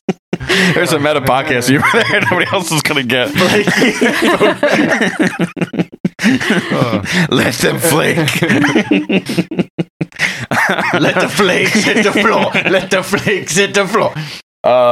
So he thinks that he killed Harrigan, but then Harrigan starts he has this like fucking really cool. You only see that for like a brief second. Like his he has like a shot-off shotgun pistol. A shot-off shotgun pistol that he shoots back at the Predator, and then we get slow motion. Shoots him like 8 times. Yeah, we get slow motion like Predator getting shot in the limbs and the chest. See his, like goo blood shoot everywhere. That blood's cool because it's neon blood. Yeah, the director was talking like they had to keep like basically applying that like nonstop, and they would just get like rave glow sticks, crack them in half, makes sense, pour them in a thing, and mix them with Vaseline, and they mix them with Vaseline and cake it on there, but it would only last for so long, so they were just constantly making it. So he splays the Predator out, and the Predator's motionless on the ground, except his you kind of see a little bit of movement, and then Harrigan goes up, and like everybody would do the first time meeting an alien, he removes the Predator's mask, and we get that up close face reveal, and the mandibles are kind of like twitching a little bit. Just for 1 second, the vagina mouth. Just for 1 second, I wish he stayed asleep. I could put my pee-pee in there. Yo, if you pause it at that specific moment, that mouth does look like a fucking vajayge. Yeah. It literally, it's all like a pleasure It has palace. wrinkles and everything. Yeah, it's in got there. vajayos. So you're saying the Predator's mouth is a self-cleaning machine? It's an Atlantis oven. Sam Winston said he was like, I was eating my wife's pussy for 3 hours one night, and I got my vision just got burned into my eyes like a TV that had a picture on it for too long, and it was just pussy all the time. And when it came time to make the new Predator, I was just like, my wife's pussy gonna fit the bill. If you Google Predator mouth, it shows. It pops up. I'm not going to put that in my search history. I'm sorry. But he does look a little bit different than our other Predator buddy from the first movie. He's a little spikier. Yeah. And then that's how they described it too. He's like, there's different. He's like, snakes are snakes, but there's different species of snakes, and that's what this was supposed to be. And I was like, yeah, we get it. World building. That's cool. It's pretty cool. So that's when Harrigan utters the line from the original film, or tries to. You are one ugly mother, and the Predator chokes him. And he finishes the line, motherfucker. I fucking laughed out loud at this scene. Yeah, because he turns into... It's so funny. The Predator turns into Alex Jones, basically, like his voice. Yeah. The gay frogs. Keyes jumps in and saves Harrigan at the precise time, hitting the Predator with the nitrogen gas, and and Keyes is looking a little he's all burnt up and desiccated. I love when Gary Busey shows up. And the aliens are in the pocket of Big Tungsten. And then when he shows up, he's like, I got this. Just go away. I got this. And like literally immediately, he's fucking killed by Again, another super iconic scene that stays with you of him throwing the disc and it's slicing the slabs of beef, and then it gets to him and And it's cool how that his lower legs drop. It's cool how that ended up working out too, because like they said, the reason that it was slowed down was because they had to cut so much of this to get an R rating. That the only way to keep that scene in and have it look good was to slow it down, because originally it was supposed to be sped up, and you were supposed to see him cut in half and all of his entrails. That's what it looks like. So you just see the beginning of blood, but then it was all entrails, and then it was Gary Busey's whole body that fell down. But they said it's too much, so they cut it just so you saw the blood come. And then it got rid of all the rest, so that everybody was always weirded out by that, and they were like, "How come we don't see Gary Busey's where's the rest of his body?" It kind of leaves it to the imagination, Yeah. and I kind of like the it like that. implication is really fucked up. Like you hear a little bit of splorch happen, and you're like, "Oh, I know what happened." I love splorch chap. And then seeing that, Harrigan is like, "Oh my god!" and he starts scrambling for the exit. And he flees onto the rooftop of the slaughterhouse, and that's when we get, every city '90s movie needs a good pigeon jump scare. Yes, there's always pigeons on every rooftop. If you don't get a cat in the alleyway, then you have to get a pigeon on the rooftop. Or apparently those are somebody just the rules. owned pigeons Oh, yeah, on the roof, and they had a little pigeon like roost up there. So there's like a little bit of it was Lawrence Fishburne. So all of the frantic shit that just happened in the slaughterhouse, everything kind of slows down for a moment, and like there's a cat and mouse where the Predator's kind of taking a couple puffs from his mask, and Harrigan's kind of looking around the rooftop, and all of a sudden he throws the fucking combi stick at Harrigan, and it lodges into a vent. It's just cool that they made that literally for that one scene where he just throws it one time, and then that's really it. It was used. He uses it in the penthouse too, because you see it collapse. Oh, or no, okay. he uses it in the slaughterhouse because you see it collapse after he stabs a couple of the dudes. Harrigan like instinctually just grabs the weapon and lunges at him, and he kind of like body checks him. He doesn't really stab him with it, and they both kind of plunge off the edge of the fucking building, and you're kind of like left wondering like what happens. But then you see that Harrigan's like on the lip of the building on a ledge, and the Predator's grabbed onto his beefy fucking bicep and holding on to it's hot. I already mentioned it earlier, but they really are like 13 stories up. But the thing that's even funnier about that is like once they secured Danny Glover in the scene, he was just laying face down. But then there was like guys that had to come out on the ledge, like effects guys that were like tied to like these things to like put more like applications on the Predator and stuff like that. And I was like, no fucking way, dude. They're sitting there, they're like harnessing. they're in the union, they're fine. It's crazy. They got side credit. What do we want to do? But also, you could do that scene easily with just like a scaffolding just build up. But they're like, nah, fuck it. Scaffolding's like $300. It's too much. So this is when we get Kion's line. Okay, pussy face, it's your move. It's your move. And then the Predator mimicking King Willie goes, shit happens. And he starts arming his self-destruct device. He doesn't do I wish he did the evil laugh like the Predator did in the first one. I wish he went like. He's a trickster in a different way, though. He would probably say, "You want some candy?" when it was about to explode. But before that could happen, Harrigan reaches over and like grabs the. No, before he died, Predator would have been like, "Dots are the best Halloween candy." No. And then he grabs it. He grabs the disc that's lodged into the ledge, and he cuts off the Predator's arm and the forearm device in half before it can detonate. And the Predator falls, catching a drain pipe on the way down, and basically cartooning himself into the building. It's the best too, because when he goes in that building, he like gets his bearings and starts patching up his like wounds with like that little kit he has and with like drywall. I was always fascinated by the fact that he was like punching the fucking mirror and like crumbling the fucking shit and in like there. pouring the blue goo. Very much reminded me of like the Terminator scene where he's like taking his eye out. Yes. Like, connects with that shit. But like I love this scene too, because like he's taking his time doing this, the Predator, and meanwhile poor Danny Glover's trying to shimmy down with his little tungsten ass. Like, and he's taking like 20 minutes, and the old bitch is in there You're like, Herb, somebody's in the bathroom. I kept saying Mort, but I think Mort's funnier. But Herb, it's like falling off a log, a 30-story log. God damn. I'm like such a sucker for old lady freaks out about a monster. I mean, she's got her night slip on. She's got her hairs up in curls. She's got her slippers on, and they're watching Jeopardy. She grabs a broom. You know what she grabs a broom. Yeah, she grabs a This scene broom. reminds me of, because like like the Predator punches through like 2 doors, and not just through the door, like through the entire frame of the door, and basically walks through the second door. It reminds me of the beginning of fucking Howard the Duck when he's like in his chair and he gets like sent through space and he's smashing through all the ducks' apartments, and one duck's like getting a bath. Oh my god, yes, the best. I mean, that's also like a cartoon element where like it's not the door that fucking goes out; it's the door and the frame, like, comically, and it's just a perfect silhouette. So Harrigan gets down. The Predator salves its wounds, and we kind of get a little bit more, like with the bleaching of the skull and stuff like that for the trophy kill. We kind of get a little more of the kit of the gadgets that the Predator has, and like his Bunsen burner. And you kind of see not only is it healing the wound, but it's almost like his limb is growing back, like he's a fucking lizard, which is kind of cool. And Harrigan gets into the apartment just as he busts through, and he runs into the lady. It's there, and he's like, "It's okay, I'm a cop." I don't think he gives a shit. Yeah. And fucking broom, she's gonna fuck him up with that broom. Harrigan now runs down the hall and finds out that the Predator went down an elevator shaft. So he's starting to climb down the elevator shaft, and that's when he falls as the elevator starts to move, and he falls down a circular hole right on top of a pole. Ship. Autistic kid's forehead, Steph. I mean, come on. Haven't you been tracking this the entire time? And as you do when you fall into an alien spaceship through a dark hole, you just instinctually want to go into that. You want to go into that. You want to search it, like. I love that matte painting of the fucking spaceship too. It's so, and I remember seeing when I saw this.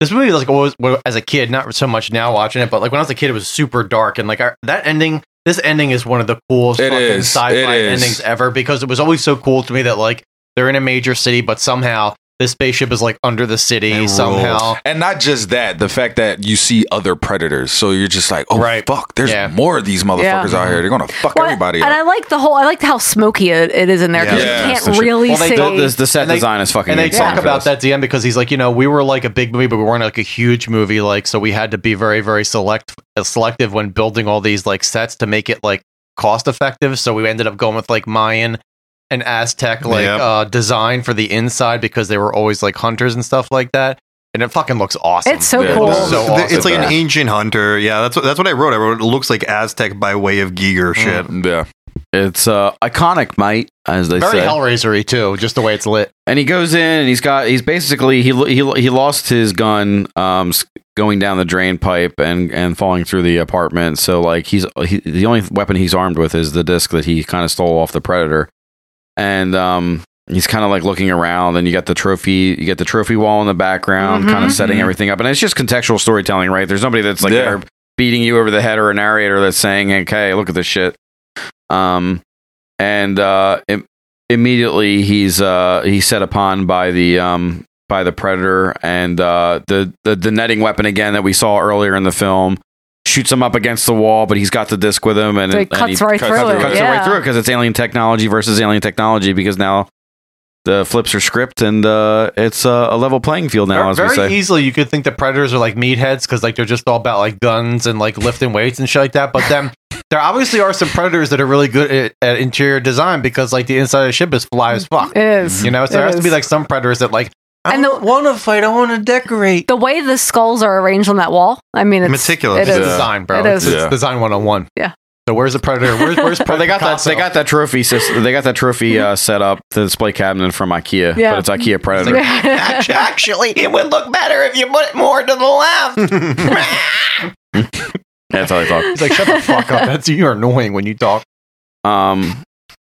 And so there's like a brief clash. Sound like air coming through a crowd. I like they don't linger on the scene too much, because they're trying to like sell you with like that, like, yeah, Danny Glover could totally go toe to toe with a giant Predator who's only got one arm now, but like they're clashing back and forth with his claws, and he's kind of deflecting it with his discs, and then the Predator gets a good swipe in with his claws and kind of rakes across his stomach, and he falls down to one knee, and you're like, oh shit, did he catch fucking Danny? Did he get his entrails?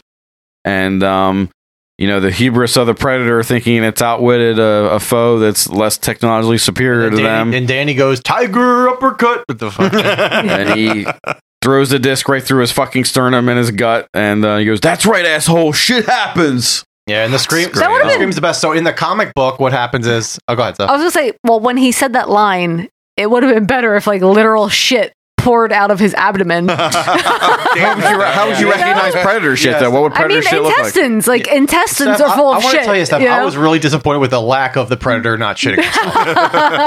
I wish the predator was like, oh no, Dookie happens too. Oh no, what's a predator toilet look like?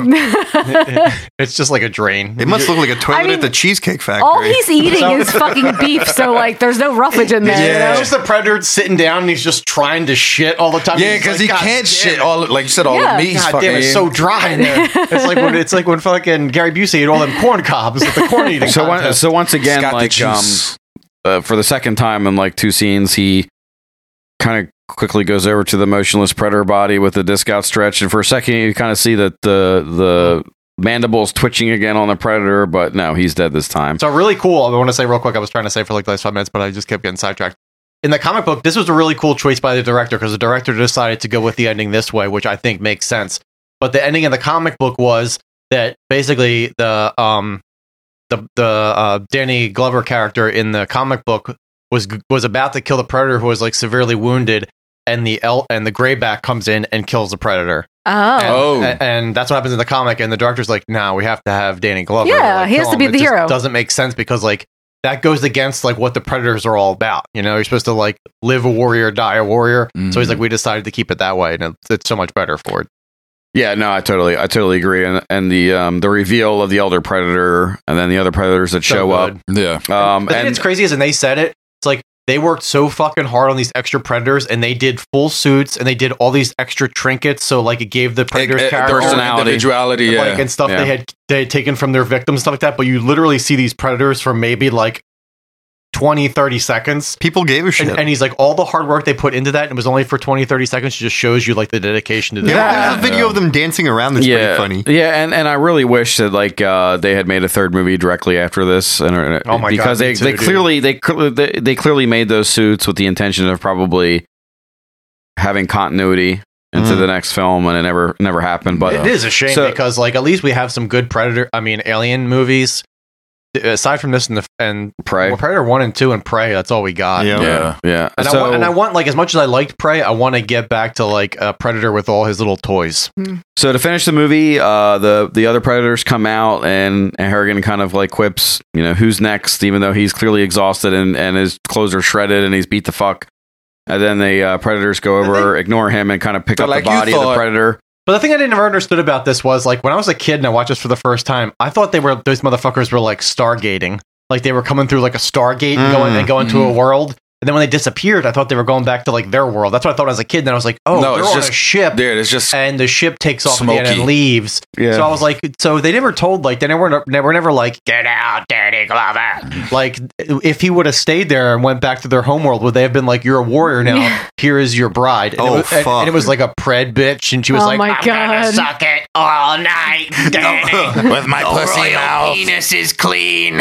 Put it in my pussy mouth. They do. You are going to be in a new tribe, the Tungsten Ass Tribe. They do that in the books and the comics. They do have a human female that ends up going with them. And Spoiler alert: yeah. the predators don't treat her well because she's a human woman, and she has to prove herself essentially in their hierarcy and their caste system that they Wait, have, which they go into a lot of world building. Are there female predators in the comic books? Yep. They say in the comics, as you read like further along, like there is like a lot of romance between like the Preds and the humans, and the predators. Their penises also have like a crab head at the end when it spits up. I was gonna say they have like duck. They have like a duck bark penis. I have to imagine. Yeah, right? when the predator's like, I'm gonna come, and then like the predator mouth opens up like on their penis, and it's like It comes out of the mouth instead of the dick. So It's like, at the very end of this film, the Elder Predator throws a pistol at Danny as a trophy from 1715, Awesome. Fucking and awesome. and That is says, such a- I also forgot that he actually goes, "Take it." I forgot that there was actually that a is line a under fucking there. such a cool little addition to the movie because like as a kid you're just like, holy shit, these motherfuckers been around forever. And that's, you know, the subtle world building that they're doing throughout this film. And then Danny runs out and his tungsten ass shields him from the fucking He basically sits, Inferno. He sits on his butt and he just sleds out of the whole like tube that they're in. Like he's like, wee. I like how he's completely covered in like dust as he's stumbling out. He had to suck up so many carcinogens in that Bro, fucking scene. I did not appreciate this white face that Danny Glover's doing at the end. I was like, I don't think so. I'm not. No. I thought it was just really disrespectful to 9/11. I thought it was. It was, and I was like, hashtag. And then the Gorman analog comes up in the helicopter and goes, "What the hell? We were so close, man. You fucked everything up." And he goes, "That's okay. They'll be back," or something like that. Wait, can we just say to the... He's Don't worry, asshole. They'll get another chance. Yeah. And he's like, my whole crew is dead. Yes. and not to mention, too, like, to put the slaughterhouse, I felt like that was such a dope kind of... Like, a dope area for a predator to be in the slaughterhouse. They definitely picked their set pieces very well in this movie, I must say. Like, there's never any, like, there's no downtime in it, so, like, very easily you could get caught, like, in, like John said, it's like almost 2 hours, but it feels like this movie's moving at like a breakneck speed where like there's no like meetings in this really. It's like you get a couple scenes where they're sitting in a room together, but it quickly moves on to like more storytelling. It's not like you don't get just... You're not exposition dumped like throughout the whole fucking thing. It's just really, really fucking well done, man. John, it's your pick. You go first. Yeah, obviously this movie is a 10. It's criminally underrated for me. It has just the right amount of early 90s camp. Everything feels like a comic book. I had an argument with my coworker all the fucking time because he's like, "Oh, I don't understand. Like, they don't make it believable enough that Danny Glover could kill a predator, but I feel like they do for the way shit transitions and the way shit transpires by the end of the movie. And if that's your only conceit with this movie, go back and watch this movie because it's enjoyable." I don't get that at all. I think No, and I think you needed that in juxtaposed to the original Predator movie. You didn't need a hulking muscle man, fucking action hero type guy. No, and I don't, you needed somebody like Danny Glover in the second movie. He's like a regular dude, and like the way I think he wins, it's just like the way the situation unfolds for him is the reason he gets the upper hand. It's just like a series of events that happen, and he gets the upper hand. It's not like, oh, he's actually beating the Predator's ass like on hand-to-hand combat. It's like he falls and he it's just, I don't know. I think it's well done. Yeah, I think it's awesome. I think it's a memorable fucking movie that sticks with you. It is a fucking crime this movie did not do well at the box office and did not do well. Yeah. And I don't remember. It was up against other movies that I think stole its thunder a little bit, but like... I think Color Purple came out during this same period of time. I'll take all your viewers in the Lake Minnetonka.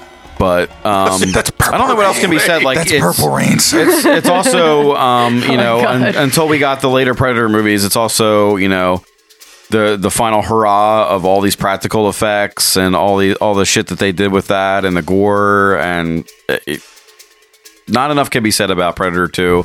And I just wish, after watching this again for the first time in a long time, I just wish they got those people together again to do a Predator 3 shortly after this in the mid-90s, and unfortunately we didn't get there. And now we have CGI bullshit, and thank God there's Prey now, but like, my God, it's been a desert. Yeah, it has been a desert, and I've been wandering for a long time. Jessup. I'll go next. I watched this movie for the first time in a long time. I want to say it's probably been like at least over 5 years since I watched this movie all the way through. Probably longer, honestly. But it's like, I remember this movie just from beginning to end. I remember this movie because I watched it so many times. I watched it so many times in the 90s when it came out. It was always on fucking like HBO or something replaying. And yeah, man, it's like, I already said it, but it's basically like has all the best parts of action movies. So there's no way that me as a 90s kid, 80s, 90s kid, I grew up in the two best decades, arguably, and especially with movies and stuff like that. So it was just a movie that was made for me, and it was especially made for me at the time in my life when I just like wanted to see more monsters, wanted to see more action movies. It was everything I loved. It's like a Die Hard, Lethal Weapon, has RoboCop in there, has like 90s Judge Dredd stuff in there, and it's a Predator movie obviously on top of that. So there's like, what's not to love? I fucking love everything about this movie, the set design, the actors. I don't have any fucking problems with this movie, and although I want to say Predator is a 10 out of 10, and I still will like that movie more simply because it existed first. It was the introduction, right? Exactly, and it's really hard to follow a movie up that's that good with a sequel, and I think they did it, and they did it differently, and it's its own movie, so it's just a little bit less awesome than Predator, so I'm gonna say it's like a 9 out of 10. It's fucking iconic. There's so many iconic scenes in it. I love the cover of the movie. And then we talked about all the Predator games it spawned, but the Predator 2 cover, that Genesis game, is also fucking equally awesome. I love the world building they did with it. 9 out of 10 for Jessup. I think my only misgiving is this, what this movie is, and I talked about it already, but the music just needed to hit harder. It seems non-existent in the movie, and it didn't need it because the movie's still great without it, but I feel like if there was a cool soundtrack in there, it would have made it even better instead of rehashing the stuff from the first movie. Yeah. Steph. So I agree. For me, like, I think... I didn't remember a lot of this movie because it's been a while since I've seen it. It's been a while. There were some scenes. I did watch this as a kid, and I'm pretty sure I watched it with my parents. We would rent movies like every weekend, and there were some scenes that definitely stuck out. Like I remembered like the scene on the subway with the pregnant cop and like the slaughterhouse, you know. And then of course when Paxton shows up, I'm like, oh shit, I remember that. You're too. lucky enough nowadays to get a good scene, like one good scene in a movie, and this movie had like the subway, the slaughterhouse, the intro, the rooftop scene. There's just so many good beats to the movie. The skyscraper scene with the chick getting real fantastic. Yeah, when she's like, oh, Uchi. So, anyway, I think this movie, like, I really enjoyed this movie. I love Danny Glover, and I thought that. Like, when I think of him, I think of Lethal Weapon, and Always. he's like this, and he's like this, you know, he's like this older cop who's kind of, he's over it, right? He's like, I did my time. I'm like, oh, I'm too old for all this. But in this movie, he's like fucking getting right into the action. He talks about it like in the behind the scenes stuff too. He's like, you know, I was like coming into this after Lethal Weapon, and I know they kind of wanted me to play a Lethal Weapon-y character, and I tried to bring some of that, but I wanted this guy to be way more arrogant than like Murtaugh. Yeah. I wanted him to be way more arrogant than Murtaugh was, and try to bring something a little different to it, but still doing that character. He was somewhat. like a badass. And in this everybody movie. talks about how fucking awesome he is to work with, like him and the dude, Jimmy Schmidt's character, Ruben Blades. Like they worked together on like 3 other movies. So like him and Jimmy Schmidt were like this. They used to go to the Jewish deli all the time. Bail Organa. Hey Ruben, don't be mad at him. He can't help himself. He's like, I eat flautas. What are you, like Ruben's fucking fan club president or something over here? The thing is, Danny Glover, he seems like he would be a really nice guy if you met him. Yeah. Anyway, so I agree. I think this movie for me is like an 8.5. I think the first Predator is like a 10. That movie is so great. And this movie is really fun, but it's like not quite the same for me. So 8.5. Ben. I love this fucking movie. It's a 10 for me. Some days I like this movie more than one. Some days one wins, but this movie has this like bombastic, really like hyper violent, silly view of LA. We already talked about like the near future stuff, the Judge Dredd RoboCop style, which like is the bones of this podcast. We love that type of shit. Not to interrupt you, but that's like a good point too. It's like this movie, the first movie was obviously written by Shane Black, and then Shane Black went on to write like the Lethal Weapon movies, I believe. And then they got, Danny Glover for that. And then I guess he helped him get involved with this, but he wasn't writing this one. But it was cool that they got 2 different writers and still managed to pivot from the first, like the humor of the first one that was serious, to this movie who's like serious in like different ways with violence and everything like that. And it does feel hyper realistic. To iterate on that, I feel like it feels like 2 different types of machismo. There's like soldier machismo in the first movie, and then there's like cop machismo. And it's still kind of the same type of machismo, but like it plays totally differently. Right. It's like a different attitude. Yeah, and it also like hits this like note of satirizing this like post 80s Reagan big suit, big balls, like G-men showing up and they know what they're doing, but then they get their shit pushed in, which is pretty great. I love it. Yep. And what I was talking about earlier is like the problem that we face with these movies later on is you either have them trying to do like extensive world building in like The Predator and stuff like that and failing miserably. They over-explain. They have to over-explain everything. It is, and I agree. And it's almost like they overthink it to the point of over-explanation where it's just like breadcrumbs, bro. Right. Yeah. Breadcrumbs. But also, they're not putting enough effort into like the details there, and you have to have somebody like James Cameron who's obsessed with details if you want to make a sequel to Alien and make it Aliens. So your option with a sequel to Predator was either you really dig in and write a super detailed script, or you make it really fucking crazy like this. I mean, Predators, we didn't mention that movie throughout this entire fucking podcast, but like, I do like Predators a little bit because it does try to do that machismo. Every person that's abducted on this planet has like their own gun and they kind of their own personality. And they're all stereotypes, and it kind of almost pulls from Predator 2. But then they fuck it up with the CGI and Lawrence Fishburne, and they do all this stuff, and it's like, oh, you almost hit it, but you fucked up. There was a lot of potential in that movie, and I agree. There's fun to be found in that movie for sure, and I don't fucking hate it like I hate some of the other movies. But like I think I get more mad by that movie because I'm like, God, you were so close to doing something fucking great. That was the one with Adrian Brody, right? Adrian Brody and Danny Trejo, and like the Yakuza and stuff, where there's like they're pulling like they're almost pulling like the strands of the time period stuff into that movie, and they're like, you're almost like, ooh, you're kind of getting there with what I wanted to see, but then they just fuck it up with the Predator dogs and the CGI bullshit. Yeah, they do. And then like the pace of this movie is like breakneck. It flies. You got this crazy diverse cast between Glover and Maria Conchita Alonso, Jimmy Schmitz, obviously. Yeah, we got him finally. And yeah, there are like so many ways that this could fail, but it rules. Yeah. Kaya? For me, I give it, you guys have said it pretty much everything. And what I liked about it, now granted, coming off of Predator 1, I was a big Arnold fan. So I was a little disappointed that Arnold wasn't in the second one. But after watching it and seeing what they were trying to do and the little world building things that you didn't get in the first one that you got in the second one was the thing that really... I just realized you're wearing a paper towel on your head to not get the crusty... Yeah, thanks, Jessup. That's the way our guests have to do. Yes, Jessup. I didn't know what the fuck I didn't know what that was, and I've been staring at you this whole time. I was thinking out the box. I said, I have all this hair, and I don't want all the flakies in my hair. It's easy for us bald guys. We just shave our scalp and it's gone. And I have a nice headset that doesn't do that. That's what made me do it. I was like, Steph's got the little things on. You are right, though. I mean, like, it is hard to not feel like you're missing out with potential Arnold. Because, a little bit. Because you do, like, especially at that time, right? Because it's like primetime Arnold, and you're like, man, what could it have been? But for what it is, it really did hit all the marks for me. I just love the set pieces in it, the rooftop scene, the fucking ship scene, the slaughter, everything. It just fit all the pieces for me, even though Schwarzenegger wasn't in it. But yeah, it's a great movie, man. I give it a 9 out of 10. The gore factor was there.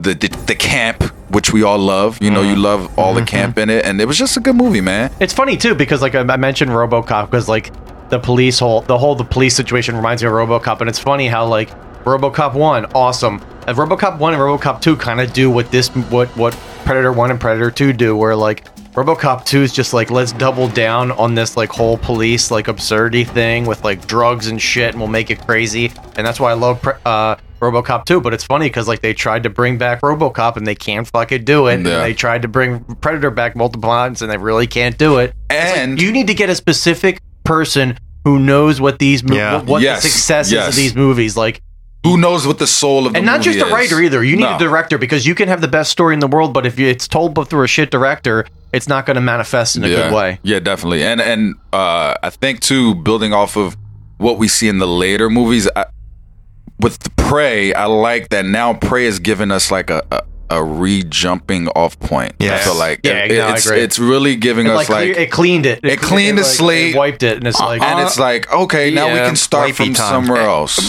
But honestly, what they really, I mean, the cool thing about Prey is it dovetails that connective tissue of like having that pistol with at the end, and like seeing that like, okay, there is some world building and setup that really is meaningful. They really do have to almost pull fucking Schwarzenegger out of retirement, I feel like, to go back to the Predator franchise, even if it's old man Dutch Schaefer and doing it in a meaningful way where like... Well, like he lives in a cabin and they have to go visit him, and he... and he had sex with a human woman, and he was like, oh my God, he had sex with a human woman. I've been banging this stale vagina for 50 years. I think the time jump thing, like jumping through time and having a Predator... Yeah, like, but I mean, was thinking about like World War II Predator. You the have Nazis to... would like love to steal that tech and shit. Yeah, but you have to ground it in the historic franchise shit. Like, again, for me, it's like the fucking Nightmare on Elm Street shit where they're like, well, we're gonna fucking just kill off Heather Langenkamp, and it's like, why do you fucking do that shit? You need to have some lineage. You can't just have Freddy trapezing through killing other groups of people without anything. It's just hard because Arnold like became more than all of his characters. Yeah. So now it's hard to see him as more than Arnold now. You know what I mean? Like, you put him into something. But what you need is like in the Predator video game, the Concrete Jungle, what you need is human stealing Predator tech and the Predator going into a situation that is like totally different than anything we've ever You seen need a before. Predator holding a Tommy gun. I mean, I understand what John's saying, but I'm kind of more in like Ben's like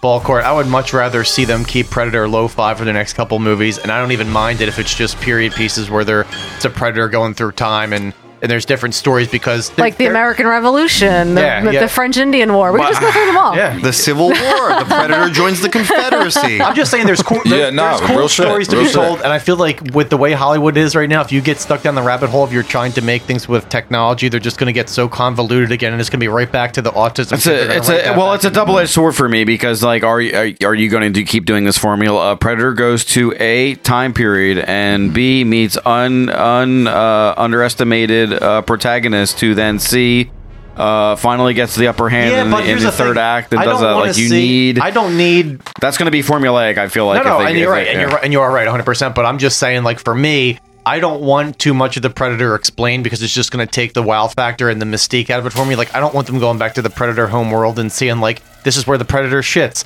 This is what he likes to eat for lunch. Like I don't. He has to go to a job. Oh man, he works at the factory. Predators file their taxes too. Yeah, I mean maybe that could be an awesome. I don't know. And then like everyone. I mean, the comics did it, but they also did it in the larger universe of like the Colonial Marines and also that like Weyland Yutani was experimenting on aliens and all that kind of stuff. I guess that's what I wanted to say is those Dark Horse comics. There's so many amazing plot lines in them, and it just sucks that the shit that we got from the bad like versions of those movies for Predator and Terminator and stuff, you're like, what the fuck? You had so much shit to mine, and you picked the most convoluted shit possible. Yeah. The IMDb rating is a 6.3 out of 10, and the Rotten Tomatoes is 31%. Fuck you, Rotten Tomatoes, and fuck the people that have downvoted this movie. Okay, I'm going to announce the next movie. This is a Ben pick. It's me. From the director who brought you Red Dawn, starring Arnold Schwarzenegger and James Earl Jones.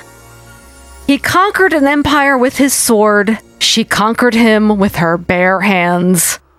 Double-fisted. It's Conan the Barbarian, 1982. Oh, yes, my friends. That is strength. Warrior. Thief. Conqueror. King. Conan.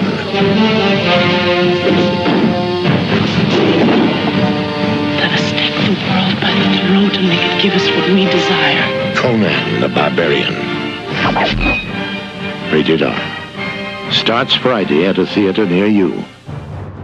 That is power. The strength and power of flesh. I'm excited about this movie. It's fun. I have not eaten in 4 days. And who says you will? Fucking the best. I'm super excited. I fucking love this movie. Yeah. All right, we'll be coming back at you soon with another episode. Sodom and Gomorrah. And I guess Sodom and Gomorrah. No, I guess Y2 Killers will be next. Woo. And then Sodom and Gomorrah. And then the next numbered episode of Conan the Barbarian. In the meantime, please rate, review, and subscribe on iTunes. Please give us a little rating on Spotify. And if you want to support us on Patreon now that we're back full time, you can do that. Oh, shit. At Patreon.com/Say Love Satan Podcast. We appreciate it. We still have some more Blacklight posters available. We'll probably put a couple up on some tiers on the $35 tier on Patreon again this coming month of February.